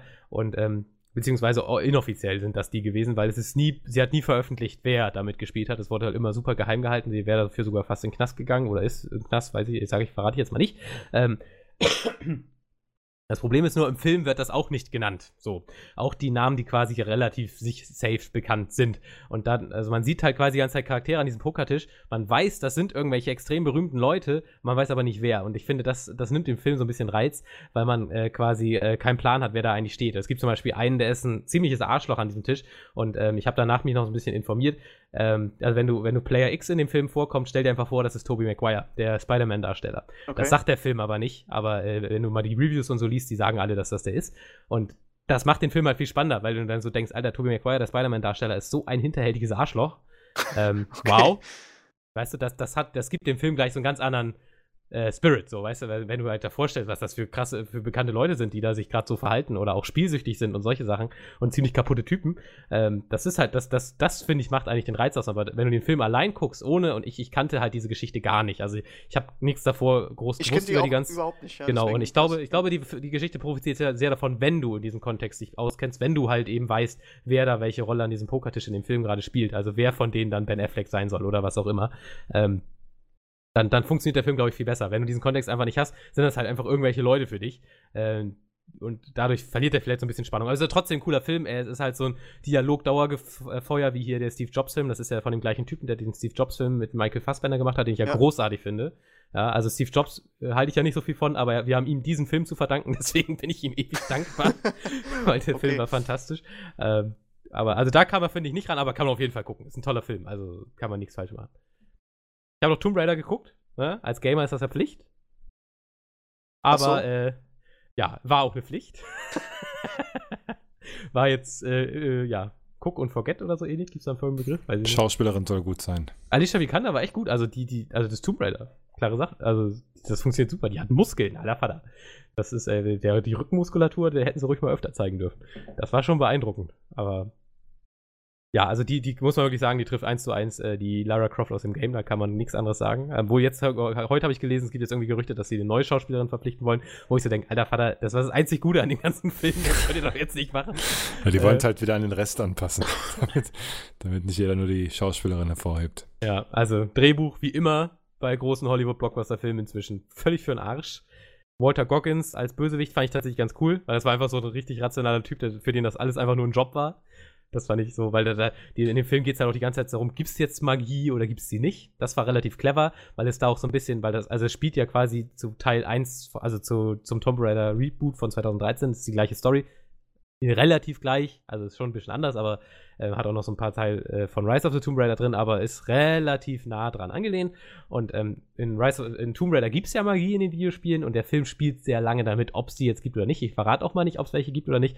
Und dann gibt es halt zum Beispiel eine Szene, wo eine Person ist halt total besessen davon und also ein Guter sagt, das ist super gefährlich, die dürfen auf keinen Fall die Ziele erreichen, die Bösen. Lara, du darfst hier jetzt das und das nicht machen. Und der Böse steht direkt daneben und sagt halt so, Lara, du glaubst doch diesen ganzen Scheiß nicht, oder? Das ist doch völliger Schwachsinn. So, und den Bösewicht fand ich richtig cool, weil er war einfach so, ja, ich muss das halt machen, ist mein Job, sonst werde ich von meinem bösen Arbeitgeber erschossen. Aber das ist doch alles Schwachsinn, was wir hier machen. Das fand ich cool. Den fand ich mal ganz sympathisch. Aber ja, muss man nicht gucken. Die letzte halbe Stunde war cool, weil das war nochmal so ein bisschen Indiana Jones-Fair. Die spielt komplett in so einem Tempel und die ganze Zeit geht es darum, irgendwelchen Todesfallen auszuweichen und so. Das fand ich cool. Das hat Spaß gemacht. Da hat der Film für mich funktioniert. Aber davor war es halt irgendwie, weiß ich auch nicht so, ja, die üblichen Checklisten abarbeiten. Fand ich jetzt nicht so geil. Muss man nicht gucken. Kann man nur auf Blu-ray gucken. Oder bei Kinox oder so. Nur auf Blu-ray. Nur auf Blu-ray, genau. Okay, apropos Blue, das ist nämlich auch die Farbe des Twitter-Logos. Naja. Oh, wow. Ach stimmt, da wollte ich dich noch fragen. Ich will nämlich wissen, was es mit deinem Post auf sich hat. Aber was für ein Post? Du hast irgendwie geschrieben, bei Twitter hast du geschrieben, mit YouTube nervt dich. Und ich habe aber keine Ahnung, worauf du dich beziehst. Ich habe dann auf Trends geklickt und habe nichts anderes gefunden, als was da sonst auch ja, das wäre jetzt ein relativ ausführliches Thema, aber um es einfach nur mal anzuschneiden, man ist ja irgendwie ein Teil von der Plattform und ich ehrlich gesagt kann jetzt nicht irgendwie mit Stolz behaupten, alles klar, ich mache Videos auf YouTube und der Außenstehende sagt, oh echt, die Plattform ist ja cool, du bist auch da und so weiter, sondern es ist einfach so mehr und mehr zu dem verkommen, was man eigentlich immer so verurteilt hat aus dem Fernsehen. Ne? Und es geht im Grunde nur noch um irgendwelche Promi-Flashs, wer hat Beef mit wem, und selbst die Großen, die eigentlich einen anständigen Job machen und auch Skills haben, die fetzen sich, und diese ganzen kleinen Twitter-Beefs und die Leute, die mit, was weiß ich, wie viele Millionen Abonnenten, geht nur noch darum, wie viel sie verdienen und was für Autos sie fahren und so weiter, und es geht im Grunde nur noch darum, dass irgendwie angegeben wird mit irgendwie, mit dem, was man ist oder mit dem, was man macht oder mit dem, was man von irgendwem hält, und weiß nicht, keine Ahnung. Und es wäre halt ganz cool, wenn es eine Alternative geben würde, die ähnlich großen Zulauf hat. Aber das ist, glaube ich, dann Wunschdenken, ne? Dass es irgendwie sowas gibt. Ich finde die Technik-Szene eigentlich ganz cool bei YouTube, aber selbst da gibt es teilweise dann hier und da so Streitereien, und man merkt einfach, dass derjenige, der solche Plattformen regiert, immer der Pöbel ist, also das gemeine Volk, und solange sich das Volk halt auch nicht entsprechend ändert und Content fordert, der muss ja nicht irgendwie pädagogisch wertvoll sein oder sowas, ne? Aber einfach mal, dass man so ein bisschen, ich habe nicht diese Sensationsgeilheit ausnutzt. Ich hasse ja Paparazzis, ne? Und ich kann auch im Fernsehen, mir wird wirklich schlecht davon, muss ich wirklich ganz ehrlich sagen. Und ich habe ein ganz, ganz merkwürdiges Fremdschamgefühl in mir, wenn ich sehe, wie Leute so Prominente angehen und so weiter, ne? Und sich da drüber das Maul zerfetzen, wer mit wem fickt und wer mit wem irgendwie, alleine was jetzt wieder aufgebauscht wurde, dass Heidi Klum irgendwie mit Tim Kaulitz da irgendwie rumgeknutscht hat. Mal abgesehen davon, dass es mich wirklich null juckt. Ja, also wirklich komplett null juckt. Diese Information ist sowas von überflüssig, und was noch viel, viel überflüssiger ist, sind die Leute, die sich dann darüber auslassen und dann irgendwelche dämlichen Diskussionen dann lostreten, und das ist einfach nur, weil der Mensch halt oder der Konsument so super sensationsgeil ist, und diejenigen, die dann halt die Medien gestalten, sich davon halt was abschauen. Also selbst bei den Öffentlich-Rechtlichen, wenn man sich jetzt hier 1 Live oder sowas anschaut, dann haben wir auch öfter mal gehört, ist genau das gleiche Thema. Du hast immer nur noch irgendeinen Scheiß, ne, wo du dir einfach so denkst, wen sprechen die an? Ich will nicht zu denen gehören. Ja, das sind nur noch Trottel, die hier durch die Gegend laufen, dass man wirklich irgendwie so man muss ja dann wirklich schon, wenn man jetzt da auch dazugehören will, so ein Zugehörigkeitsgefühl für irgendwelche Idioten irgendwie entwickeln, damit man da irgendwie mitreden kann, ne? Also ich kapsel mich da immer mehr und mehr irgendwie ab, und keine Ahnung, teilweise mache ich dann auch Dinge gar nicht, weil ich denke, dass es dann auf entsprechendes Feedback stoßen wird, weil Leute halt Sachen missverstehen und immer nur noch das Schlechte sehen und halt auch immer noch die ganze Sensationsgeilheit abfahren, und das ist halt, ich bin so vielen Leuten entfolgt, auch auf Twitter, weil das alles nur noch in diese Richtung geht. Das ist echt super ätzend. Also bei YouTube gucke ich auch wirklich nur noch amerikanisch, mehr oder weniger, obwohl es da gibt's das zwar auch, also diese ganze Sensations-Reality Idioten-Nummer, die gibt's da halt auch, keine Ahnung, KSI gegen Logan Paul oder irgendwie so eine Scheiße oder alles, was da halt so gerade hip ist, ne, oder sowas, aber da gibt's halt einen viel, viel größeren Teil, der halt auch erfolgreich ist, der halt auch entsprechend Zuschauer hat und Budget hat zu produzieren, den du dir halt besser geben kannst, ne, aber hier in Deutschland kannst du, glaube ich will jetzt keiner rauspicken, weil das irgendwie unfair wäre, aber wenn du da, weiß nicht, da würde ich in Deutschland vielleicht so 10 Kanäle nehmen, wo ich sagen würde, die haben 1 Million Abonnenten, und das kann man sich geben, und das ist irgendwie, der Content ist vertretbar, das ist gut für die Zielgruppe, ne, und das ist okay. Ich will ja gar nicht, dass es mir gefällt, ich will einfach nur nachvollziehen, warum es gefällt. Weißt du? Also, ja. Deswegen guckst du auch ein Fuck You Goethe im Double Feature. Ja. Versuchst noch den Anschluss zu finden. Genau. Ja, da fragt man sich halt auch, warum ist das verdammt nochmal der erfolgreichste Film in Deutschland? Ja, also sind wir wirklich so dumm und verblödet, dass das dann auch ausreicht, dass man sagt, okay, das ist in Ordnung. Wie gesagt, ich bin selber nicht der Superakademiker, ja, und auch mit Sicherheit habe ich auch in vielen Videos schon erzählt, mein Allgemeinwissen ist scheiße und ich bin wirklich nicht der schlauste Mensch auf dem Planeten, ja, aber ich habe noch sowas wie ein menschliches Bewusstsein, ja, einfach so, ne, und weiß halt, dass es nicht gut ist, sich an irgendwelchen Schwächen aufzugeilen oder sowas, dass man das einfach nicht macht, ja, ganz, ganz altmodisch gesprochen, dass das dumm ist und dass dass solche Werte halt nicht in Ordnung sind, dass man das weder irgendwie leben sollte, noch irgendwie Leuten irgendwie vorspielen sollte. Und das läuft ja alles noch, ich will nicht wissen, wie das in 10 Jahren aussieht. Also der Respekt zum Beispiel vor älteren Leuten ist komplett weg, der Respekt vor Autorität ist weg, der Respekt vor Persönlichkeitsrecht ist weg.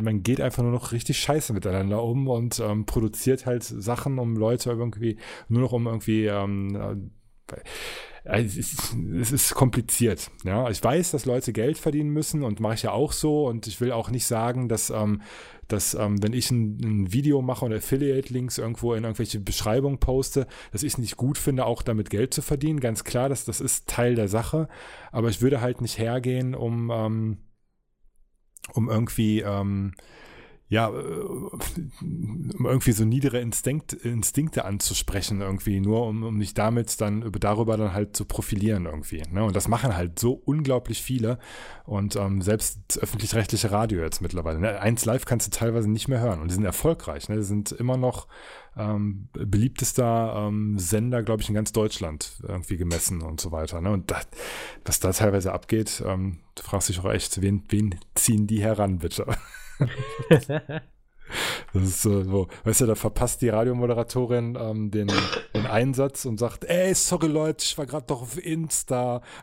So, Oh du Gott. was zum Teufel ist los? Aber so einen mit dir? Sender haben wir Ja. jetzt auch. Das ist mein Funk aus Europa, habt ihr auch bei euch, oder? Also Cosmo Ja, heißt ja. er jetzt ja. Der ist in Ja. Bremen jetzt vom Sendeplatz geflogen, von Bremen Next, also schon ein bisschen länger, ein halbes Jahr oder so.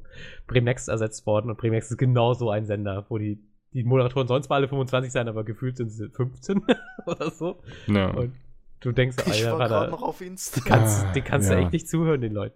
Das Ich sag ist ja krass. auch gar nichts, ne? Aber dann, um was geht's da? Ne? So, und heute reden wir darüber, wie man sein Tinder-Date am geilsten fickt, ohne dass man danach ein schlechtes Gewissen hat. Was zum Teufel? Ja, also so, wirklich so total dämlich, ne? Oder so.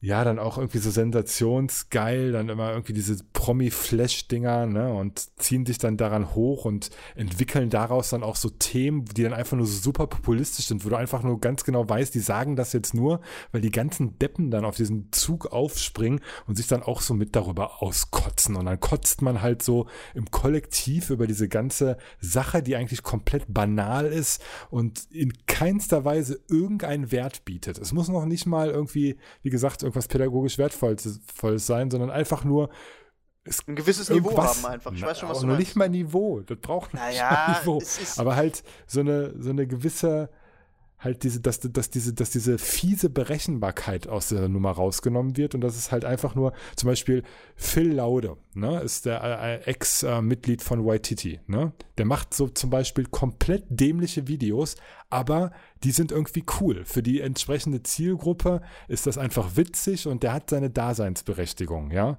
Und das ist aber nicht irgendwie pädagogisch wertvoll oder sowas, sondern einfach nur smarte Comedy-Sketche, die irgendwie witzig sind und wenn man sagt, ich kann damit nichts anfangen, okay, aber es gibt halt andere Leute, die das halt lustig finden, dann ist das in Ordnung. Ja, Ja, aber also es ist doch aber so eine ein- gewisse Sache von Niveau, da weiß ich jetzt. Ja, Also, wenn so du ein- ja sagst, smarte Comedy-Sketche ist ja schon, wo ich sage, ja, okay. Ja, aber jetzt nicht irgendwie so, dass das irgendwie so auf eine extrem herausgearbeitete Pointe oder so hinausläuft. Das Nee, meine ich aber überhaupt ich nicht. weiß Nicht schon, auf was das kann Kosten halt anderer. Ich finde Das- auch Family genau, Guy nicht- geil.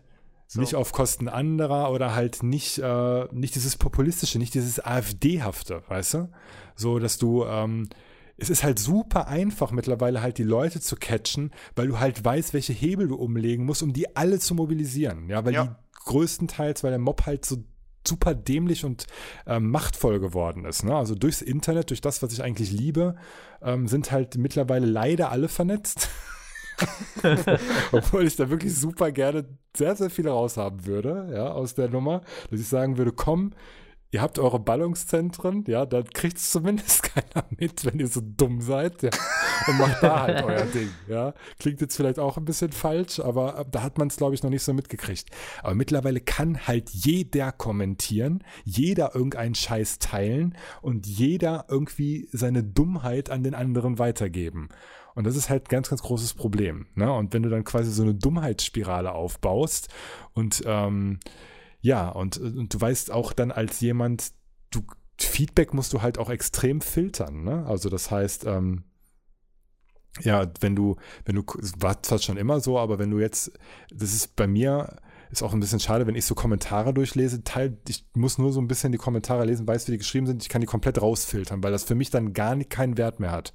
Also ich weiß dann ungefähr, wer dahinter sitzt und das ist dann, das war's, musst du halt komplett filtern können aber manche nicht. Und das ist halt das Problem, dass du damit dann halt auch die, ich sag einfach mal, Kreativen und Leute, die irgendwie ein bisschen was auf dem Kasten haben, die im Internet vielleicht ganz coolen Content produzieren würden, dass du die damit halt dann auch unterdrückst, weil die sich das dann halt auch gar nicht geben. Und das meine ich nicht nur mit Leuten, die kreativ sind im Sinne von Content-Creatern, sondern auch von Leuten, die Kommentare schreiben. Ja, warum willst du dich als ganz normale Person, die vielleicht eine interessante Aussage zu einem gewissen Thema zu tätigen hat, solchen Idioten anschließen in den Kommentaren, größtenteils bei den großen Leuten, ne? Du schreibst dann einfach gar nichts mehr und das ist halt so ein Teufelskreis, dass die Dummen immer mehr werden und diejenigen, die vielleicht was beizutragen haben oder irgendwie eine konstruktive Kritik loswerden möchten oder einfach nur ein gut gemeintes Lob loswerden wollen, dass die dann überhaupt keine Lust mehr haben, sich mitzuteilen und dann so im Nichts verschwinden und ja, das Ganze einfach immer nur noch schlimmer wird. Es ist einfach so, ja. Von Ja, ich daher, glaube, dass das beste Mittel ist einfach dagegen, auch wenn du das jetzt vielleicht so formuliert hast, schlichtweg und ergreifend, wenn man sich der Sache bewusst ist, einfach gegenhalten. Also ich sehe das Internet einfach nicht als rechtsfreien Raum und sage einfach, ja, ist ja sowieso scheißegal, was ich da irgendwie reinposte und ob ich den jetzt beleidige oder nicht, ist halt scheißegal.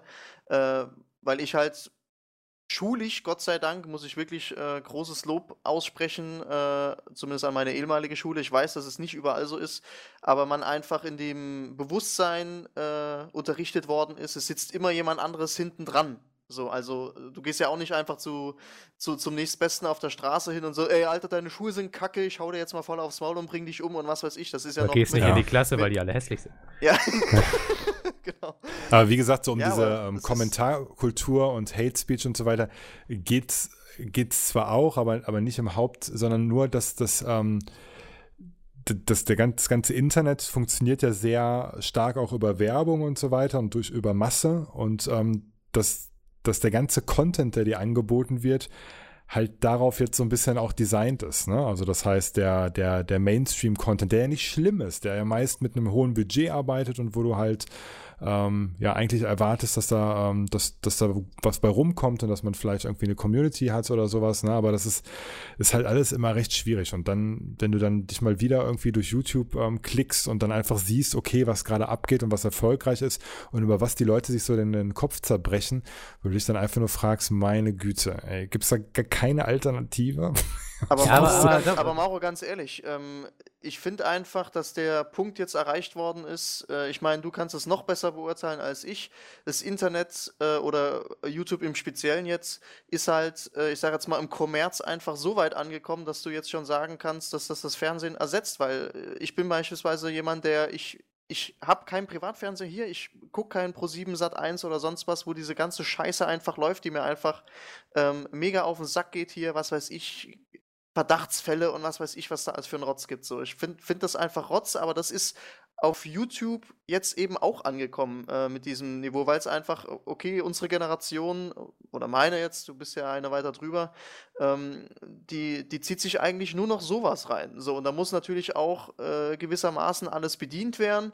Und der Vorteil ist jetzt, sage ich jetzt mal, dass es leichter ist, in Anführungszeichen, das kann man auch als Nachteil betrachten, dass du im Prinzip deine Filterblase halt ganz gut aufbauen kannst. Du kannst halt sagen, okay, da und damit will ich mich halt gar nicht beschäftigen, die abonniere ich direkt oder so, oder ich gucke gar nicht in die Highlights, da ist sowieso nur Rotz drin.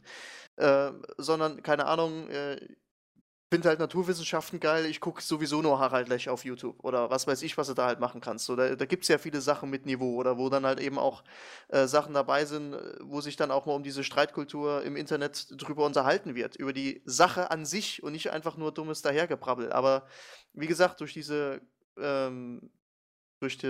wie soll ich sagen, dass es jetzt im Mainstream einfach angekommen ist, so wie du es ja auch formuliert hast, ist das einfach eine unweigerliche Folge, dass das jetzt einfach mit dazugekommen ist. Wie gesagt, kann ich absolut nachvollziehen, hast du auch vollkommen recht. Ne? Nur bei jemandem, der das Internet halt so als so einen Raum kennt, der halt echt cool ist, ja. Ja. Ist es halt echt schade, weil als das Internet geboren wurde, war ich halt dabei. Ne? Also das ist Ja, ich halt weiß, so. ja. Und ich habe relativ viel im Internet gemacht. Ich kenne sehr viele Leute nur aus dem Internet und ich habe zum Beispiel schon mit irgendwelchen Blogs zu tun gehabt. Das vielleicht kennt irgendjemand sowas wie Live-Journal oder sowas, ne? Das ist quasi so der Vorreiter von Facebook und so weiter und so fort. Ne? Da hat man mal gelesen und hatte seinen eigenen Blog und hat dann auch, klar gab es dann auch Streitereien hier und da, ne? Aber es war halt alles nicht so aufgebaut, wie es halt mittlerweile ist, ne? Und auch nicht so extrem kommerzialisiert und auf Fang einfach aus und so weiter, sondern halt einfach nur ein sehr cooler Ort, um halt Content zu konsumieren. Und die Leute haben auch im Internet Geld verdient und das hat alles irgendwie geklappt und es war halt irgendwie schon so ein cooler Ort für viele Dinge. Ne? Und das wird halt komplett zerstört, aber nicht von den Leuten, also eigentlich von Von der dem Masse. Mob halt. Ja, Ja. Die Masse, aber da hat er Geht eben weg. Also, das Letzte, was du willst, egal wo, ist, dass dein Hobby zum Mainstream wird. Ja. Weil das macht es immer kaputt, in jeder Beziehung, immer zu Ja. jeder Zeit. Also, ja. Aber das muss es, Wie- ich das ist beim bin einfach Fußball ein bisschen- genauso. Und ja. das Ich bin ist einfach ein bisschen Zwang. dagegen, dass Mauro jetzt halt so sagt, ja, das macht's halt kaputt, weil ich sehe das einfach nicht so, dass es dadurch kaputt gemacht wird. Es erweitert sich halt einfach und es gehört dann nun mal dazu, um es vielleicht so zu formulieren. Guck mal, Weißt es gibt zum Beispiel, es sind ja jetzt viele Leute hinter den YouTube-Algorithmus zum Beispiel hintergestiegen. Und es Ja. ist zum Beispiel so, dass dass die Abo-Box, wenn du zum Beispiel sehr, sehr viele Kanäle abonniert hast, zum Beispiel deine eigenen Videos ausblendet. Einfach weil der Algorithmus wie eine KI entwickelt, dass der beispielsweise sieht, okay, du warst jetzt wieder in deiner Abo-Box, hast allerdings kein Video angeklickt. Dann fragt sich der Kanal, woran liegt das? Ja, und guckt sich eben an, was funktioniert denn eigentlich, was klicken die Leute, was sind halt so Hooks und blendet dann halt so in Anführungsstrichen das langweilige Zeug raus, ja, und das Sensationsgeile packt es dann halt mit rein, dass du halt den langweiligen Content oder den soliden Content gar nicht mehr blickst, sondern halt, dass alles nur noch auf diese Sensationsschiene gemünzt wird. Ne? Das ist ein bisschen komplizierter, will ich jetzt auch nicht in einer Breite ausführen, aber auf jeden Fall ist es so, dass YouTube sich auch immer mehr in diese Richtung entwickelt, dass Hauptsache, es klicken sehr viele Leute die Videos und Hauptsache, die Leute bleiben halt auch am Ball. Ne? Das heißt, wenn du nicht hergehst und deine Videos sensationsgeil aufbaust, sei es durch Clickbait, was ich ja auch versuche in einem geringen Maß irgendwie hinzubekommen, da macht man sich, obwohl man eigentlich den Anspruch an sich selber hat, einfach nur einen soliden, guten Content zu bieten, ja, der von meiner Seite informativ ist, der witzig ist, der einfach Sachen aufzeigt und so weiter, die man sich im Technikbereich mal geben könnte und so. Das ist halt so mein Anspruch an dem Content, den ich mache. Wie gesagt, ich will den jetzt nicht als super hinstellen, sondern einfach nur als Beispiel, wie ich das Ganze sehe. Ne? Und selbst ich, der wirklich super konservativ ist, der sich beispielsweise im Internet auch so wenig wie möglich komplett zeigt, weil ich nicht damit in Verbindung gebracht werden will in der realen Welt, habe ich gerade mit Mel schon drüber gesprochen, weil mir das unangenehm ist, muss ich ehrlich sagen, weil ich habe keinen Bock, dass Leute einen irgendwie stalken und so weiter und so fort. Obwohl ich da so eine Geheimhaltungsnummer rausmache, ist mir das auch schon öfter passiert und will ich überhaupt nicht haben. Ich hasse das, wenn Leute dann anfangen, den Menschen persönlich zu bewerten und den quasi als ihr Eigentum sehen, obwohl der einfach nur irgendeinen Content online bringen will. Aber das mal abseits davon. Ist es halt so, worauf wollte ich hinaus, warte? Ganz kurz, gleich habe ich es wieder. Jetzt habe ich so ein bisschen um Brei gesprochen. heb den Faden mal auf, den du verloren hast. Ja, genau, den muss ich jetzt gerade aussprechen. Genau, dass ich mir selbst, der halt diesen Anspruch hat und der das andere verteufelt, darüber Gedanken machen muss, wie ich jetzt die Idioten abholen kann, um halt Klicks zu bekommen, um dann irgendwie auch in diesem System zu funktionieren. Das breche ich auch immer wieder ab. Ne? Ich habe zum Beispiel so Kleinigkeiten, das sind Sachen, die würde ich nie machen, aber die mir so durch den Kopf schießen. Ne? Mal ganz ehrlich und offen gesprochen. Ich habe zum Beispiel dieses Beacon-Video gemacht, ne? Und habe das Thumbnail da produziert und habe mir halt diesen Adidas-Schuh genommen, ja, und habe diesen Beacon da drauf geschnallt und habe mir gedacht, ja, packst du jetzt da hin und schreibst daneben Prototyp-Preview. Ja, Raum muss ja reichen. Ne? Sagt genau, was in dem Video drin ist. Du machst halt ein Preview von diesem Prototypen und so weiter. So. Und dann, ich habe es mir wirklich gesagt, würde es nicht machen, aber ich habe es mir halt ganz kurz gesagt, was wäre denn, wenn er einfach deiner Freundin, du hast ja so eine, ne? richtig hochhackige, geile High Heels oder so anziehst, ihr das Ding umschnallst, ne? Und dann irgendwie mit langen Beinen im Hintergrund, irgendwie überschlagen auf einem Stuhl sitzend, dann das Teil fotografierst, ne? Das würde mit Sicherheit, da würde ich wirklich die Hand für ins Feuer legen. Das Video hätte jetzt mindestens doppelt so viele Klicks, wenn nicht noch mehr. Ja, muss ich ganz ehrlich sagen. Und ich arbeite ja schon in den Unboxing-Videos sehr viel mit, ich sage einfach mal, moderatem Clickbait. Ich nenne es einfach mal so, ja. Weil das halt diese Hooks sind. Und du merkst halt, dass es funktioniert. Und das ist halt echt erschreckend. Du musst immer wieder zurückrudern und dir selbst sagen, nein, mach die Scheiße nicht. Das ist dumm aber es funktioniert halt. Ne? Und dann fragst du dich halt, bist du eigentlich auf dieser glücklich macht, Plattform? ich habe auf dein Video die beste Kette ever nicht geklickt. Habe ich mir noch nicht angeguckt. Ja gut, der Beste ist ja wirklich schon Anfänger-mäßig, ne? Ja. Das macht ja keiner mehr. Da sind die Leute ja schon durchgestiegen, ne? Das sind halt, du musst halt, so ein bisschen so geheimnisvoll, ja, ne? Reißerisch geheimnisvoll eigentlich so. Ja, halt am besten was eigentlich gar nicht im Video vorkommt, ne? Also das heißt, dieses Clickbait, das funktioniert halt nur mit Sensationsgeilheit irgendwie, ne? Also irgendwas ist passiert, du bist krank oder mein letztes Video oder irgendwie sowas, das wird halt ziehen. Aber das ist wieder eine andere Diskussion, ne, wie diese Titel halt funktionieren. Worauf ich halt eigentlich nur hinaus will, ist, YouTube als Plattform zwingt dich halt dazu, wenn du halt deine Zuschauerbase halten willst, ne, das zu machen. Ich habe ganz viele Kanäle abonniert, die ich ab und zu halt auch mal, weil mich das ganz interessiert, was erfolgreich ist, wie was funktioniert, ne, und warum teilweise Leute auch keine Videos mehr hochladen. Wenn du die auf Social Blade dir halt anguckst, dass die halt, obwohl die immer noch Content machen, dass die halt Abonnenten verlieren, ne, dass da nichts mehr geht, dass die Leute das halt dann nicht mehr sehen wollen oder eben nicht sehen, weil sie es nicht angezeigt kriegen. Ne? Eins von beiden, ich kann es ja nicht genau sagen.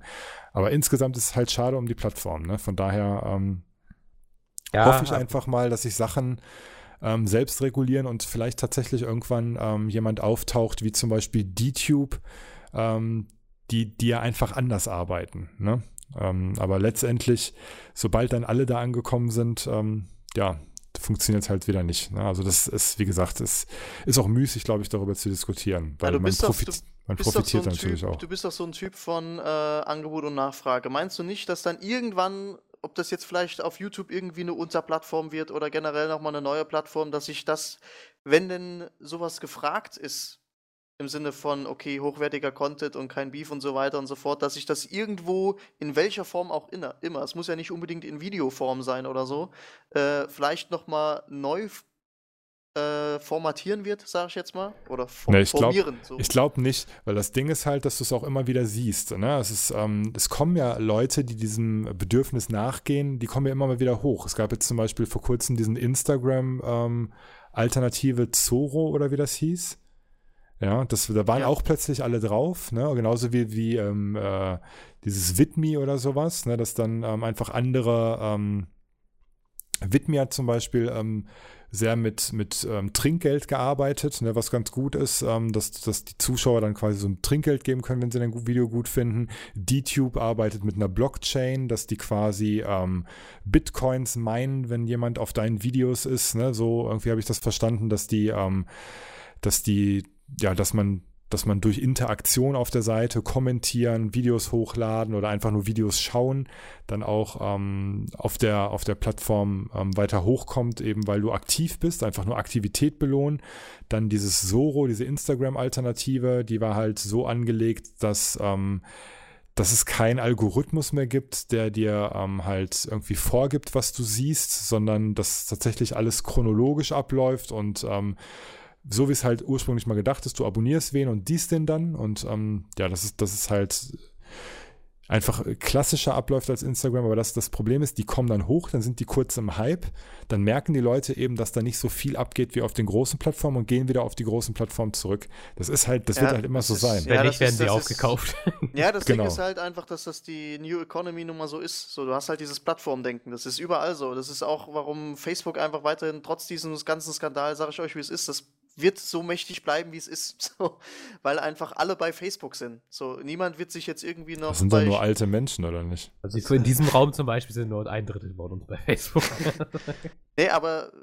Und Nazis. Nazis sind da auch neben den Alten. Okay. Ja. Aber das ist halt einfach diese Plattformmacht, die du halt einfach ansprichst, so, ne? Und das ist, die muss man halt erstmal brechen, aber. Ja, aber das glaube ich nicht. Also ich glaube schon noch, also Internet war schon immer dafür da, dass die Platzhirsche ganz schnell weg waren. Und ich glaube selbst Leute, also klar ist es super schwer, weil die einfach so viel Geld haben, dass sie im Zweifel Konkurrenten einfach wegkaufen. Aber wie du schon sagst, so ein Facebook, also ich bin jetzt schlechter Ansprechpartner, weil ich war lieber Facebook, aber in der Wahrnehmung, wie du es von Freunden und Kollegen wahrnimmst, früher war Facebook ein Thema. So von, hast du das bei Facebook gesehen, bla bla bla bla, oder hier gepostet und da das Foto überhaupt, nehme ich nicht mehr wahr. Also kein Mensch redet mehr, zumindest abseits von Facebook, über Facebook in meiner Umgebung. Es findet einfach nicht mehr statt. YouTube schon, ne? Sagt man natürlich, das YouTube-Video hier, da, die, das. Oder der Twitter-Post, dies, das. Aber Facebook, also ist für mich kein Bestandteil mehr so von Dialogen mit Kollegen, Freunden und so weiter. Also habe ich zumindest das Gefühl. Ist natürlich nicht empirisch, aber da würde ich schon sagen, Facebook verliert an Bedeutung, weil gefühlt, wenn du da noch was mitkriegst, sind das immer die Nachrichten, weil irgendwelche Nazis und illegale Wahlwerbung wieder stattgefunden hat. Aber ja, so im Bekanntenkreis haben das auch immer nur. Mein Vater ist bei Facebook, aber sonst irgendwie keiner. Die meisten sind halt echt Instagram und was natürlich auch zu Facebook halt so gehört. Also, ja, gut, da schließt sich der Kreis wieder. Ne? Dann alle nutzen WhatsApp, ne? Also irgendwie bleibt die Kirche da im Dorf. Ja, ne? Genau, ja. Ja, also das, ist dann halt so. Wie gesagt, ist ja nicht alles schlimm, ne? Also nicht, dass man sich da missversteht, dass ich total unglücklich bin. Ich weiß, was du meinst, ja. Ich habe mich ja über die Zeit, wo ich jetzt auf YouTube bin, selber extrem verwirklichen können, so was ich lernen wollte, was ich erreichen wollte, alles gut, ne? Also bin super zufrieden, auch mit dem, wie alles läuft und was ich da für Möglichkeiten habe, ganz klar, ne? Nur, wie gesagt, mir tut es halt irgendwie für die Plattform leid, ne? Dass man nicht rausgehen kann und sagen kann, hey, ich bin bei YouTube und ich mache mir am liebsten einen Heckscheibenaufkleber auf mein Auto, weil ich stolz drauf bin. Ne? Weil es eine coole Plattform ist, weil da kreative Köpfe rumlaufen von irgendwelchen Content-Creatern und es gibt lustige Sachen und es gibt informative Sachen und es gibt traurige Sachen und es gibt spannende Sachen und es gibt einfach alles auf YouTube und das ist halt cool, aber die Assis oder beziehungsweise die Sensationsgeilheit spült das halt alles weg und stellt das erstmal in den Hintergrund, obwohl es halt da ist und stellt sich in den Vordergrund. Ja? Also YouTube, ach ja, das ist doch das, wo diese Influencer unterwegs sind und die kleinen Kinder verarschen, oder? Das ist YouTube. Ja, das stimmt. Ja. Das ist halt YouTube. Wenn jemand fragt, was YouTube ist, dann ist das. Das ist, ich habe mich jetzt vor kurzem mit jemandem unterhalten über Kameras, ne? Und mein ganzes Kamerawissen. Ich habe zwar auch 5, 6 Bücher gelesen zu Kamerageschichten, aber fast mein komplettes Wissen über Kameras oder irgendwas in dem Sinne, ne, auch über Videoschnitt und so weiter, obwohl ich sehr viel mit Video to Brain und so weiter gearbeitet habe, um mir das anzueignen, kommt halt auch von YouTube, ne? Und bei professionellen Fotografen oder sowas ist das total belächelt, ne? Also YouTube, das ist, da wo die ganzen Kinder rumlaufen, damit wollen wir nichts machen, ne? Also das ist total verpönt, ne? Also das heißt, große Firmen nehmen das eigentlich nur noch als Werbeplattform für irgendwelche naiven Influencer mit einer Reichweite, die sie sich wahrscheinlich selber nicht erklären können, warum die jetzt plötzlich so viel Reichweite haben und nutzen diese Reichweite dann auf, um ihr fragwürdiges Produkt dann irgendwie an den Mann zu bringen, ne?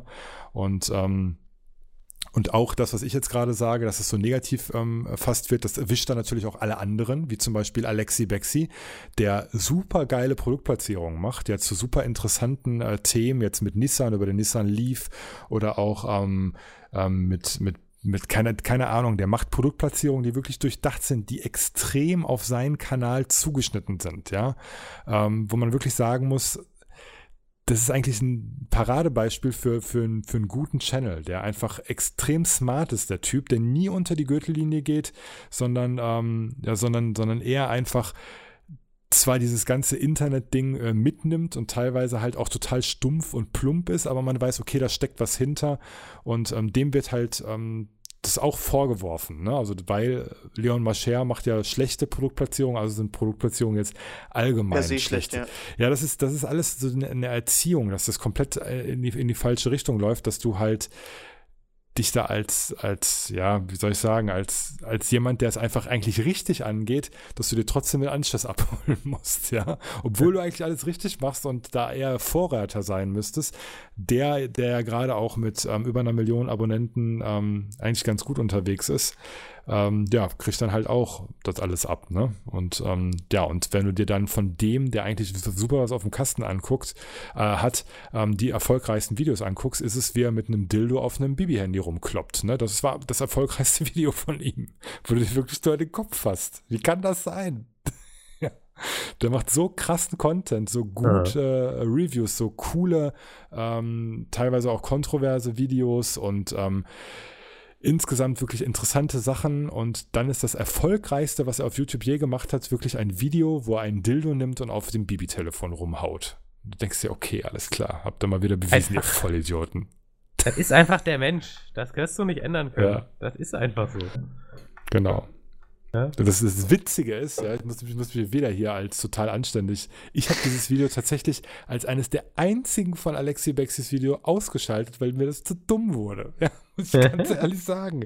Ja, weil es ist ja geil, irgendwas zu bashen, weil es scheiße ist. Ne? Der bestellt sich zum Beispiel irgendwelche chinesischen Artikel von irgendwelchen China-Shops und schimpft einfach nur auf diese Artikel, ja, und brüllt die ganze Zeit, warum das die Kacke sind, begründet das aber auch, warum die Kacke sind, und warnt vor allem auch, warum man sich nicht selber sowas bestellen sollte. Alles abgedeckt. Ist witzig, geile Einblendung, Fäkalsprache ist mit dabei, zig Penisse, teilweise fliegt ein Dildo durchs Bild, alles gut, ja, aber das Ding halt auch irgendwie eine Message, dass billig halt auch nicht immer gut ist und so weiter und halt irgendwie witzig verpackt, ne? Ja, und wie gesagt, bei dem Video, wo er mit dem Dildo auf Bibis Handy rumhaut, das war tatsächlich einfach nur dämlich, ne? Ich mach's aus. Erfolgreichstes Video, was er je gemacht hat. Das ist irgendwie so bezeichnend. Also wie gesagt, manchmal denkt man auch einfach, vielleicht ist es tatsächlich auch eine sehr junge Plattform und man sollte einfach Arte gucken. Genau. Ja, aber bei Arte kann ich halt selber nicht mitwirken, von daher wird es schwierig. Naja, komplexes Thema. Ich war nicht vorbereitet. Auf jeden Fall. Genau. Genug geschimpft, alter Mann. Twitter-Fragen, oder? Wolltest du da nicht haben Genau, ich glaube, das war eigentlich die Ausgangslage und dann sind wir irgendwie auf YouTube gekommen. Genau, ich habe auch versprochen, dass ich...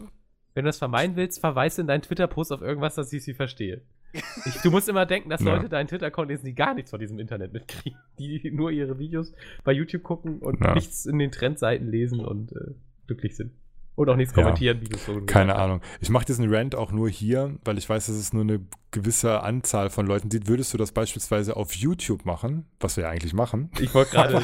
Aber als gecuttet, als 8-Minuten-Video jetzt oder sowas. Ja, genau. Jetzt, du sagst einfach nur das und das wirklich dann auch deine Punkte valide rüberbringst, kannst du dir den Shitstorm deines Lebens abholen. Also das heißt, du weißt schon, bevor du das überhaupt aufgenommen hast, dass das zu nichts bringt, außer zu Mord und Totschlag. Das heißt, du wirkst damit wirklich nicht. Das kannst du komplett vergessen. Der Ansatz ist halt komplett falsch. Also da muss irgendwie, keine Ahnung, muss, glaube ich, YouTube selber einfach sagen, unser Traffic ist uns zu heilig, wir wollen so einen Schrott nicht haben. Aber dann hättest du wieder eine Diktatur von Content, was auch wieder schlecht wäre. Also ich glaube, man kommt aus der Nummer einfach nicht raus. Es sei denn, irgendwie der Mensch ändert sich als solches und das wird halt nicht passieren. Das ist seit Big Brother, hat irgendwie einen Startschuss gegeben, glaube ich. Das ist halt jetzt das heutige Internet. Ne? Einfach nur, Es ist halt so. Ist halt so. So, ja. Twitter-Fragen. So, sind nicht viele, sind glaube ich 2 Stück. Von daher ist das eigentlich relativ schnell abgefrühstückt. Der Plux fragt, wie viel macht die Höhe des Bildschirms beim Zocken für euch aus? Und wie viel würdet ihr für ein fancy Monitor-Schreibtisch-Podest ausgeben? Ein Podest? Was ist also ich glaube, er meint so einen Monitortisch. Ja. Okay. Achso, nicht die Höhe im Sinne von Größe, sondern welche Position er zu meinem Blickfeld hat, oder? Genau, ja. Also ob du jetzt irgendwie gerade drauf guckst, ob der links oben ist oder sowas. Ich glaube, das meint er, oder? Also habe ich jetzt verstanden. Ich versuche mal so einzurichten, wenn ich es mir richtig gelesen habe, soll man ja quasi mit der Sichtlinie am oberen Ende sein, oder? So habe ich es zumindest immer bei mir eingestellt. Genau, dass du so ganz leicht nach unten guckst. Ja, genau. Weil das die natürlichste Stellung ist. Also das heißt, manche haben ja Monitore, dass sie nach oben gucken müssen. Das ist so die unnatürlichste Stellung, ja. Genau, und es sollte halt so sein, dass du, wenn du ganz gerade sitzt und auf deinen Monitor guckst, dass du quasi oben drüber gucken kannst, so ganz leicht. Ja, also dass du ganz leicht drüber gucken kannst. Das wäre das Gesündeste für deine Halswirbelsäule. Und wie du das erreichen kannst, ist einfach durch so ein Podest. Ich habe so Plexiglasständer, das benutzt meine Freundin zum Beispiel. Ja, das gibt es bei Amazon, musst du mal Monitor Plexiglasständer eingeben, dann findest du sowas. Oder es gibt auch andere aus Holz oder so. Oder, was auch ganz simpel ist, du holst dir einfach einen höhenverstellbaren Monitor. Das sind meist die etwas teureren. Die haben so eine Höhenverstellung mit dran. Ich habe zum Beispiel einen, der ist nicht höhenverstellbar und den habe ich einfach an die Wand geschraubt. Da habe ich mir so eine TV-Halterung für 9 Euro gekauft bei Amazon und die ist dann einfach an der Wand. Und dann kann man sich das auch genau perfekt einstellen. Das geht auch. Oder so Klemmen, die man an den Schreibtisch dran klemmt und dann kannst du quasi an die Weser-Verschraubung hinten vom Monitor einfach diesen Monitorständer dran klemmen und die gibt es dann teilweise auch für 2 Monitore und so weiter. Einfach mal bei Amazon gucken, es gibt zig Möglichkeiten, seinen Monitor zu befestigen. Du hattest deine alten doch auch irgendwie an so einem Monitorständer, ne, Melf? Ja, genau. Glaube ich, mal empfohlen. So ein Doppelstativ oder wie man die Dinger nennt. Also ein Stativ, wo dann 2 Monitore dran waren. Genau. Ja. Die gibt es halt einfach oder mit 2 oder auch mit 3 oder 4. Aber ja, so sollte man seinen Monitor einstellen. Mhm. So, nächste Frage. Eure feuchtesten Träume im Bereich Future Gaming und wird sich VR durchsetzen? Ich glaube, das wäre ein zu langes Thema. Da können wir jetzt nochmal einen eigenen Podcast drüber machen eigentlich. Ja. Und Ganzkörperanzug, um sich in-game bewegen zu können? Fragezeichen. Müssen wir an unseren VR-Experten weitergeben? This is Ellen hat das übrigens gefragt, ne? Muss man immer dazu sagen in unserer Internetzeit. Ja. VR-Experte. William ist ja wirklich unser VR-Experte. Ja. Der programmiert sogar in VR. Das ist richtig. Also ich glaube, VR wird sich durchsetzen, aber noch eine Weile lang ein Nischenprodukt bleiben. Was Zukunftsmusik angeht im Gaming-Bereich, also ich glaube, dass das nächste große Ding erstmal der Datenhandschuh wird. Entweder so ein Handschuh, ich habe jetzt allerdings auch schon auf einer Messe eine VR-Brille getestet, wo die HTC, wo ein Infrarotsensor vorne an die Kamera gemacht worden ist und man im Prinzip einfach durch seine Hände alles steuern konnte. In einem virtuell autonom fahrenden Auto. War ziemlich geile Erfahrung. Bei VW war das. Aber mit diesen Ganzkörperanzügen und so weiter, ich würde jetzt mal sagen, wie bei, jetzt habe ich den Film schon wieder vergessen, Player Number One, oder wie hieß der? Ready Player One. Ready Player Number One, genau. Das wird auf jeden Fall noch eine Weile dauern, aber es kann durchaus in diese Richtung gehen. Schwer abzuschätzen, weil einfach noch viel im Wandel ist in dem Markt. So. Ja, aber du kannst ja deine Synapsen nicht abgreifen. Ne? Also das geht ja tatsächlich noch nicht. Und das müsste ja dieser Ganzkörperanzug, der wird ja nicht aber der wird ja nicht, also so ein Ganzkörperanzug, der trackt dich ja dann nur und dann bist du quasi wieder begrenzt in deiner physischen Umgebung und das macht es ja dann auch wieder kaputt. Es gibt ja keinen Raum, wo du jetzt quasi irgendwelche Klippen runterspringen kannst oder sowas, indem du das simulierst. Ja, ich weiß, was du meinst, ja. Ich denke, du müsstest wirklich ans Gehirn gehen, dass du das Stadium erreichst. Ich weiß nicht, das kennt ihr wahrscheinlich, wenn man träumt und weiß, dass es ein Traum ist. Ja. Und dann, wenn man sich geschickt anstellt, dann kann man den sogar steuern. Ja, also das heißt. Kann man sogar trainieren. Kein Scheiß. Genau. Und das wäre halt so die Endstation von so einer Virtual Reality, dass quasi irgendwelche Impulse an dein Gehirn gehen und du quasi in diesen Traum versetzt wirst und gesteuert wird, was du gerade siehst und du auch mit deinen Gehirnströmen steuern kannst, was du gerade machst. Also das wäre dann tatsächlich echte VR, ne? Also weil du dann halt kein Tracking mehr brauchst. Da kann man sich jetzt halt natürlich sonst was irgendwie ausmalen. Ich meine, das absolute Endstadium ist halt einfach, man lässt sich einen Chip ins Hirn rein implementieren, der dann halt einfach alles simuliert, stimuliert und man eigentlich die ganze Zeit in irgendeiner Matrix lebt. Und dann der Film Matrix logischerweise eigentlich Realität ist. Das kann auch sein. Ja. Also Endstadium wäre der Film Matrix, um es vielleicht so zu formulieren. Also mein feuchtester Traum im Bereich Future Gaming ist Open-World-Spiele mit vernünftiger Story. Weiter reicht mein Horizont nicht. Ich bin zu Ubisoft. Was halt ganz krass wäre im VR, wäre so ein World of Warcraft VR. Also Wo wenn nicht mehr schon raus richtig willst. heftig, ja, genau. Also das wer, glaub ich halt auch. wer glaube ich, sowas rausbringt, der hat es geschafft. Ich glaube, das Der vielleicht ist- lebe ich denke mal schon, dass ich dann noch leben werde, aber das wird sowieso irgendwer machen. Ne, dass du Der quasi, ist ein Herrscher des Universums. Spätestens, wenn das bedingungslose Grundeinkommen kommt und keine Arbeit mehr existiert, dann müssen sie irgendwas machen, um dich in deinen Container einzusperren, damit du nicht die Welt verstopfst. ja. Da müssen sie dir Matrix und Alternativen anbieten. Ja, aber vielleicht gar nicht mal so abwegig und super zukünftig gedacht, aber so ein MMORPG, geile Grafik, geile leichte VR-Brille, eine gute Bewegung und so weiter, schönes Kampfsystem etc.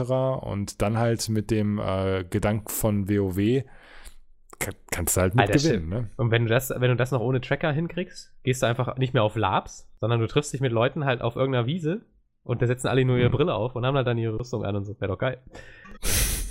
Ja, Warum jetzt gibt es keine Dann LAN-Party mehr, keine sondern teuren Kostüme mehr. VR-Partys. Valve kann Genau. mit seinem dicken Vollbart endlich auch mal ein Wikinger spielen. Genau. Seine Ja. Muskeln, die er dann auf einmal hat. Das wäre schön. Ach ja. Ja. Aber auch ein Stück weit beängstigend teilweise. Ja, das ist halt Also, diese ganze. Bitte nicht ans Gehirn gehen, sonst das ist Doch, okay. also ich lasse mich sofort ins Internet transferieren, wenn es erstmal soweit ist. Das ist wohl klar.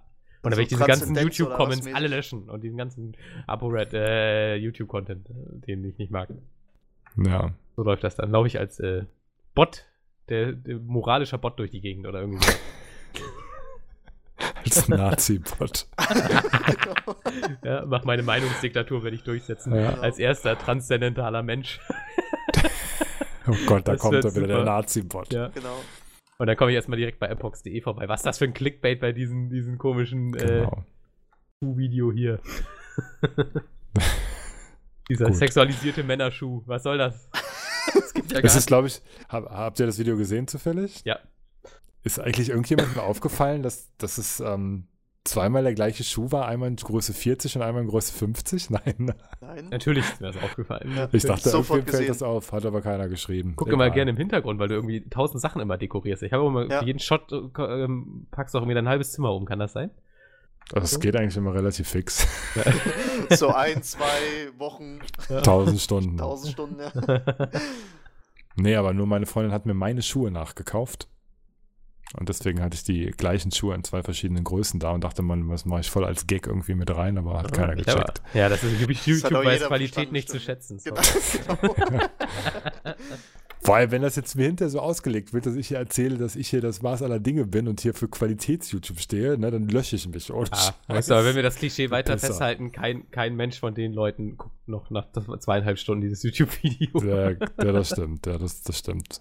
Dann die Da hast du Leute, recht. dann tu es einfach am besten ins Intro packen, nach einem reißerischen Titel drauf und Nee, das werde ich zum Beispiel nicht Thumbnail. in den Titel mit reinschreiben. Das ist auch wieder ja, so das eine weiß ich Sache. natürlich. Das weiß ich. Ja, in dem Titel wird stehen irgendwie Nino Kuni, Sea of Thieves und A Way Out. Das war's. Und Mehr YouTube schreibe ich da Hate. nicht rein. Meine Themen werden natürlich nicht berücksichtigt. Genau.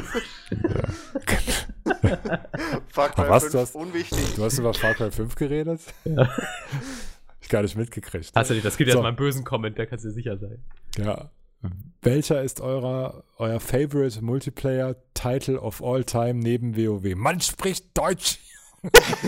Twitter ist die schlimmste aller Plattformen. Ja, genau. Genau, Nein, genau, wir wollen jetzt jetzt, so schön Twitter loslassen. Ja.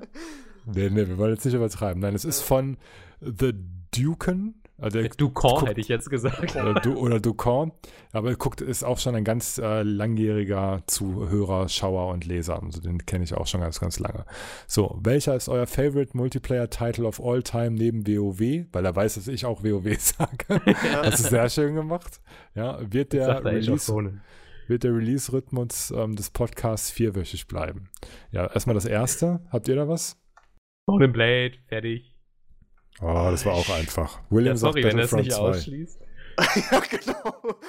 Ja, aber das alte, wenn dann. Nee, ich bin tatsächlich am Überlegen. Ich würde es vielleicht sogar auf All Time. Also rein zeitlich gesehen habe ich, glaube ich, neben WoW am meisten in LOL rein investiert, von der Zeit her. Echt? Das wusste ich noch gar nicht. Ja. Neu gespielt? Wusste ich echt nicht. Ja, erste Season habe Kitty. ich ziemlich Ich dachte, du hast auch nur die Heroes Backen jetzt. gespielt, wie sich das Nee, gehört. aber League of Legends habe ich die erste Season ziemlich intensiv gespielt, aber müsste ich jetzt online. Hat er online geschrieben? Hat er Gott. nicht. Kannst auch eine LAN-Party spielen nehmen. Multiplayer, stimmt. Das geht ja auch. Dann Warcraft 3 wahrscheinlich. Ich glaube, ich würde tatsächlich Guild Wars 2, glaube ich, sagen. Ja. Oh nee, da ging mir gar keiner ab bei dem Spiel, muss ich ganz ehrlich sagen. Das ist ja keine Ahnung. Ja. Formulier die Frage, euer größtes LAN-Party-Spiel of all time? Machen wir die Siedler. Frage so nochmal. Oh, nicht schlecht. Rainbow Six Raven Shield. Call of Duty 2. Das war auch. Oh ja, stimmt, Call of Duty 2 war auch fett, das stimmt. Gut. Okay, und dein Rhythmus des Podcasts, ich glaube, wir wollen uns da einfach nicht festlegen. Ich finde es so schön. Wird der weiterhin vierwöchig bleiben? So, ja. Die zweite Folge war jetzt schon mal nicht angehalten, aber okay. Ja, ich glaube, die hat ein bisschen länger gedauert als 4 Wochen, aber wie gesagt, da war halt. Genau sogar. Echt? Oh, ich dachte, wir wären schon lange genau 4 Wochen. Da war halt einfach nichts. Vielleicht hätten wir was, wenn jetzt so total das krasse Thema gewesen wäre, dann kann man auch mal zwischendurch was machen, aber das ist auch so ein bisschen je nach Lust und Laune, ne? Wenn man jetzt zum Beispiel, letztes hat sich halt super angeboten, weil wir Sea of Thieves zum Beispiel zusammengespielt haben oder auch A Way Out und dann, Melf hat ja auch Farcry gespielt. Ich hasse dich echt. Genau. Mann, ey. Hat das irgendwie gepasst. Genau. Ja. Und God of War werden wir bestimmt alle zocken. Da bietet sich das auch schon mal an. Ja. Genau, dann können wir eigentlich schon fast mal doof 20. April. Ach, ein bisschen. Okay. Also Ende Dann, April spätestens, denke ich, wird der nächste kommen. Ja, Wir werden gut, dann aber so ein paar dann, Tage spielen und dann. Ja, guck mal, 20. April ist ein Dienstag, da kommt God of War 4? Ja, Heißt also 4? Scheiße, ich habe 3 gespielt. Okay, Leute, wir müssen noch mal die haben ja immer mittlerweile, oder vielleicht heißt es ja nur noch God of War, machen sie ja ständig. Nee, heißt auch nur noch God of War, ja, ist richtig. Wirklich? Ja. Okay, siehst du also doch. Informiert, ja. So, der kommt am 20. Da können wir ja 22. Podcast, da haben wir nur 2 Abende zu spielen, dann darauf. Also wieder in 4 Wochen, genau. Perfekt. Kannst du dich drauf einstellen. Aber 27 habe ich Geburtstag. Da habe ich, glaube ich, anderes zu tun, außer Podcast aufzunehmen. Ja, aber was zu feiern ist das schön. Ja. Ach, stimmt gar nicht. Ich finde, war noch im März. Warte mal, 20. ist ein Freitag. Ja, dann können wir darauf, 27. Ja, nee, der 27. Geburtstag, dann, wir können ja auch mal Mittwoch oder so aufnehmen. Kriegen wir schon hin jetzt. Halt uns nicht weiter auf mit dieser doofen Frage. Immerhin. Nein, Spaß. Ja, so, das waren alle Fragen. Wir müssen auch so langsam aber sicher zum Ende kommen. Ich habe versprochen, morgen dass nämlich frei, deswegen. Ich muss morgen ganz früh in den Vogelpark fahren. Ich muss auch früh raus morgen. Ja. Also ich nicht. So, doch, vielleicht noch. Mein einziger Termin auch muss Way Out installiert. Bis Samstag. Das ist mein Termin morgen. Genau, das ist ja gut. Vielleicht noch hier an einer populären Stelle, ich wollte es eigentlich früher gesagt haben, tut mir leid, dass es erst zu spät kommt. Falls sich irgendwer fragt, wo Rasil, Flash Pinguin, Bababa und Drasto und wie sie alle heißen sind, die haben eine neue Seite gemacht. Da könnt ihr gerne mal vorbeischauen. Das ist www.redpotion.de. Also Red wie die Farbe und Potion wie der Trank. Ne, P-O-T-I-O-N. War richtig. So. .de. Da könnt ihr die weiterhin lesen. Ja, vielleicht packe ich es unten in die Videobeschreibung, wenn ich dran denke. Ansonsten weist mich drauf hin, dann packe ich es hinter in die Videobeschreibung. Wir wollen ja auch ein bisschen supporten dann noch. Deswegen packen wir das auch an den Ende des Podcasts, wo keiner mehr zuhört. Genau. Ja, aber auch nicht die Assis, deswegen kommen die nicht auf die Seite. Und auf der Seite bekommt ihr quasi das Internet, was Mauro sich immer erträumt hat. Oder wieder erträumt. So genau. machen wir das. Der Heiltrank des Internets. Genau. Red Potion, der Heiltrank des Internets. Könnte eigentlich ein guter Slogan sein. Lassen wir uns patentieren, möchte ich mindestens 50% an der Werbeeinnahme haben. Genau, weil es meine Idee war. Ist fair. Sehr gut, aber auf meinem Teamspeak-Server. Also das ist meine Idee. Ja. Okay. Ja, Podcast 250 machen wir dann im Studio bei Melf. Ja. In meinem Studio, was ich hier als habe. Jubiläumssendung auf dem Balkon. Meinem Balkonstudio, was ich mir eingerichtet habe. Die das ganz natürliche Akustik, auf jeden Fall. Das geil. Live aus dem Balkonstudio. Jeder muss so eine Dämmplatte hochhalten, damit der Wind nicht so reinpfeift und so. Der einfach sich so um den Kopf binden. Genau. Ja. Dieses Ding, was du noch hast, da brauchst du noch so eine Konstruktion, dass du es auf die Schultern irgendwie abstellen kannst. Genau, richtig. Ja, ich weiß, was du meinst. So aber auch vorne weg, dass wir unsere Gesichter nicht sehen können. Der als eigene Sprecherkabine, genau. Dient dann aus dem Datenschutz. Ja, dann können wir dabei auch eigentlich hier über den Innenhof gehen oder so. Die ganze Zeit, der ist groß genug. Können wir ein bisschen durch die Gegend latschen. Meine Charaktere gucken mich doch immer verwirrt an. Ich mache ja beim VR-Spielen auch nie die Gardinen zu, also von daher. Da ist er wieder. Ja, genau. Läuft und jetzt wieder. hat er sogar noch Leute gefunden, die den Scheiß auch noch mitmachen. So nach Die dem Kid, Motto. that's the future, sagt dann immer der Mann mit seinem Kind, wenn er über den Parkplatz zum Auto läuft. Genau. Ja? Lernen was, Kind, sonst hast du bald auch so ein Ding auf dem Kopf. Genau. Ja, die kleinen Kinder sagen auch immer, Gott, ist das traurig, Papa, ich möchte nicht so werden. Der ist so hässlich. Wenn die wüssten. Ja. Aha.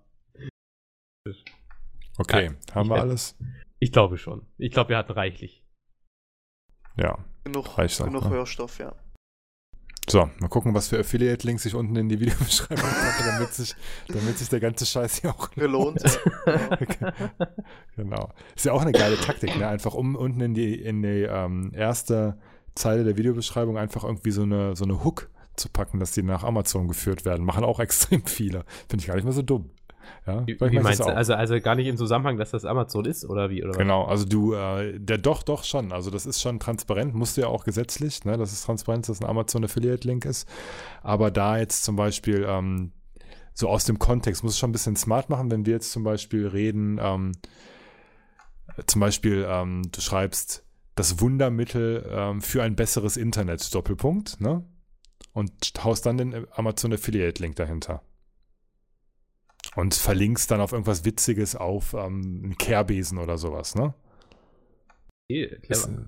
Genau, ist eine super Taktik, weil du hast dann halt den auf Amazon geleitet und wenn der dann quasi in derselben Session noch die Heimkinoanlage für 10.000 Euro kauft, ja, GG, ne? So, dann geht's dir gut. Was habe ich gerade gesagt? Das muss ich mir aufschreiben. Das Heilmittel für ein besseres Internet, ne? Ja. Ja, das hau ich unten rein. Klickt da mal alle drauf. Komm, super Gag. Ihr Keine Trottel. anderen Hintergründe, einfach nur einen guten Gag, der da einbaut. Ja, genau. Ja. Nee, ihr könnt sowieso, also wenn ihr uns finanziell unterstützen wollt, könnt ihr einfach auf amazon.mpox.de gehen. Das habe ich so der Einfachheit halber eingerichtet. Wenn ihr uns finanziell Ja.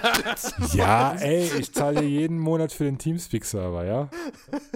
Und außerdem muss ich das nächste Koop-Spiel bezahlen. Das wird bestimmt teurer als 30 Euro. Ja. Ist schon gut. So. Ja, gut. Ne? Wenn ihr William unterstützen wollt, okay, wir machen Schluss. Tschüss. Nein, Quatsch. Okay, habt ihr noch irgendwas zu sagen oder ist jetzt vorbei? Ja, folgt mir auf meinen Social-Kanälen und so, Genau. die ich nicht habe. Instagram, Warum Ich machst finde du das nicht immer so. Facebook. Ich glaube, im ersten Podcast war ich das schon so super irgendwie. Ich glaube, du hattest deinen Twitter-Account verlinkt, dann hattest du Williams Twitter-Account verlinkt und da war einfach Melf grau. Genau. So ohne Ja, aber warum hast du denn nicht mal einen Twitter-Account? Was soll ich denn da? Was habe ich denn zu sagen in dieser Welt? Ich bin Der- wo du gesagt hast, das sind die still geworden sind. Ja, guck mal, das wird ein Schuh draus, ja. Aber du kannst doch wenigstens mal irgendwie ein bisschen was liken oder so. Ich like auch manche Sachen. Doch, Für tu wie ich. denn? Ich überlege Ohne- gerade, wann habe ich denn mal? Ich glaube, ich habe mal irgendwann ein Valulis-Video vor 2 Monaten geliked. Ja, also ich will ja nicht sagen, dass ich hier mich nicht aktiv beteilige, Ach, wie? um ein Ach so. besseres YouTube zu schaffen. Ja, ich dachte auf Ich like Twitter. schon 3 Sachen. Ja, ja, dachte Achso, ich auch jetzt. auf Twitter soll ich denn auf Twitter was liken, wenn ich keinen Twitter-Account habe? Ja, deswegen sollst du ja einen Twitter-Account machen. Damit ich was liken kann, was bringt mir das denn? Ja, weiß ich nicht, halt ein Like. Lächelst du, wenn du ein Like kriegst, oder was passiert dann? Für Mach ich dir damit ein Like lächle ich 0,5 Sekunden. Echt? Ich Wow. lächle relativ wenig. Ja, muss ich ja mal wirklich hier anmerken. Sorry, das Internet ist nur zum Konsumieren da, ich gebe nichts zurück. Ja, Doch, obwohl ich unterstütze jetzt mehrere YouTuber über Patreon. Bin ich sehr stolz auf mich. Eigentlich nur Ja. einen, aber immerhin. Das ist schon mal einer. Mehrere YouTuber. Ja, ich habe mir gerade überlegt, aber es ist Eigentlich nur nur einer. Das Rest sind Podcasts. Aber immerhin. Ja, das ist doch sehr vorbildlich. Okay, alles klar. Genug Internet für heute. Genau, ja. Gutes Schlusswort, ja. Ja, Macht's okay. gut. Warte mal, wo geht das hier aus? Ich weiß auch nicht, da. Ja. Da oben. Haut rein. Extras. Haut rein, bis dann. Tschö. Tschüss.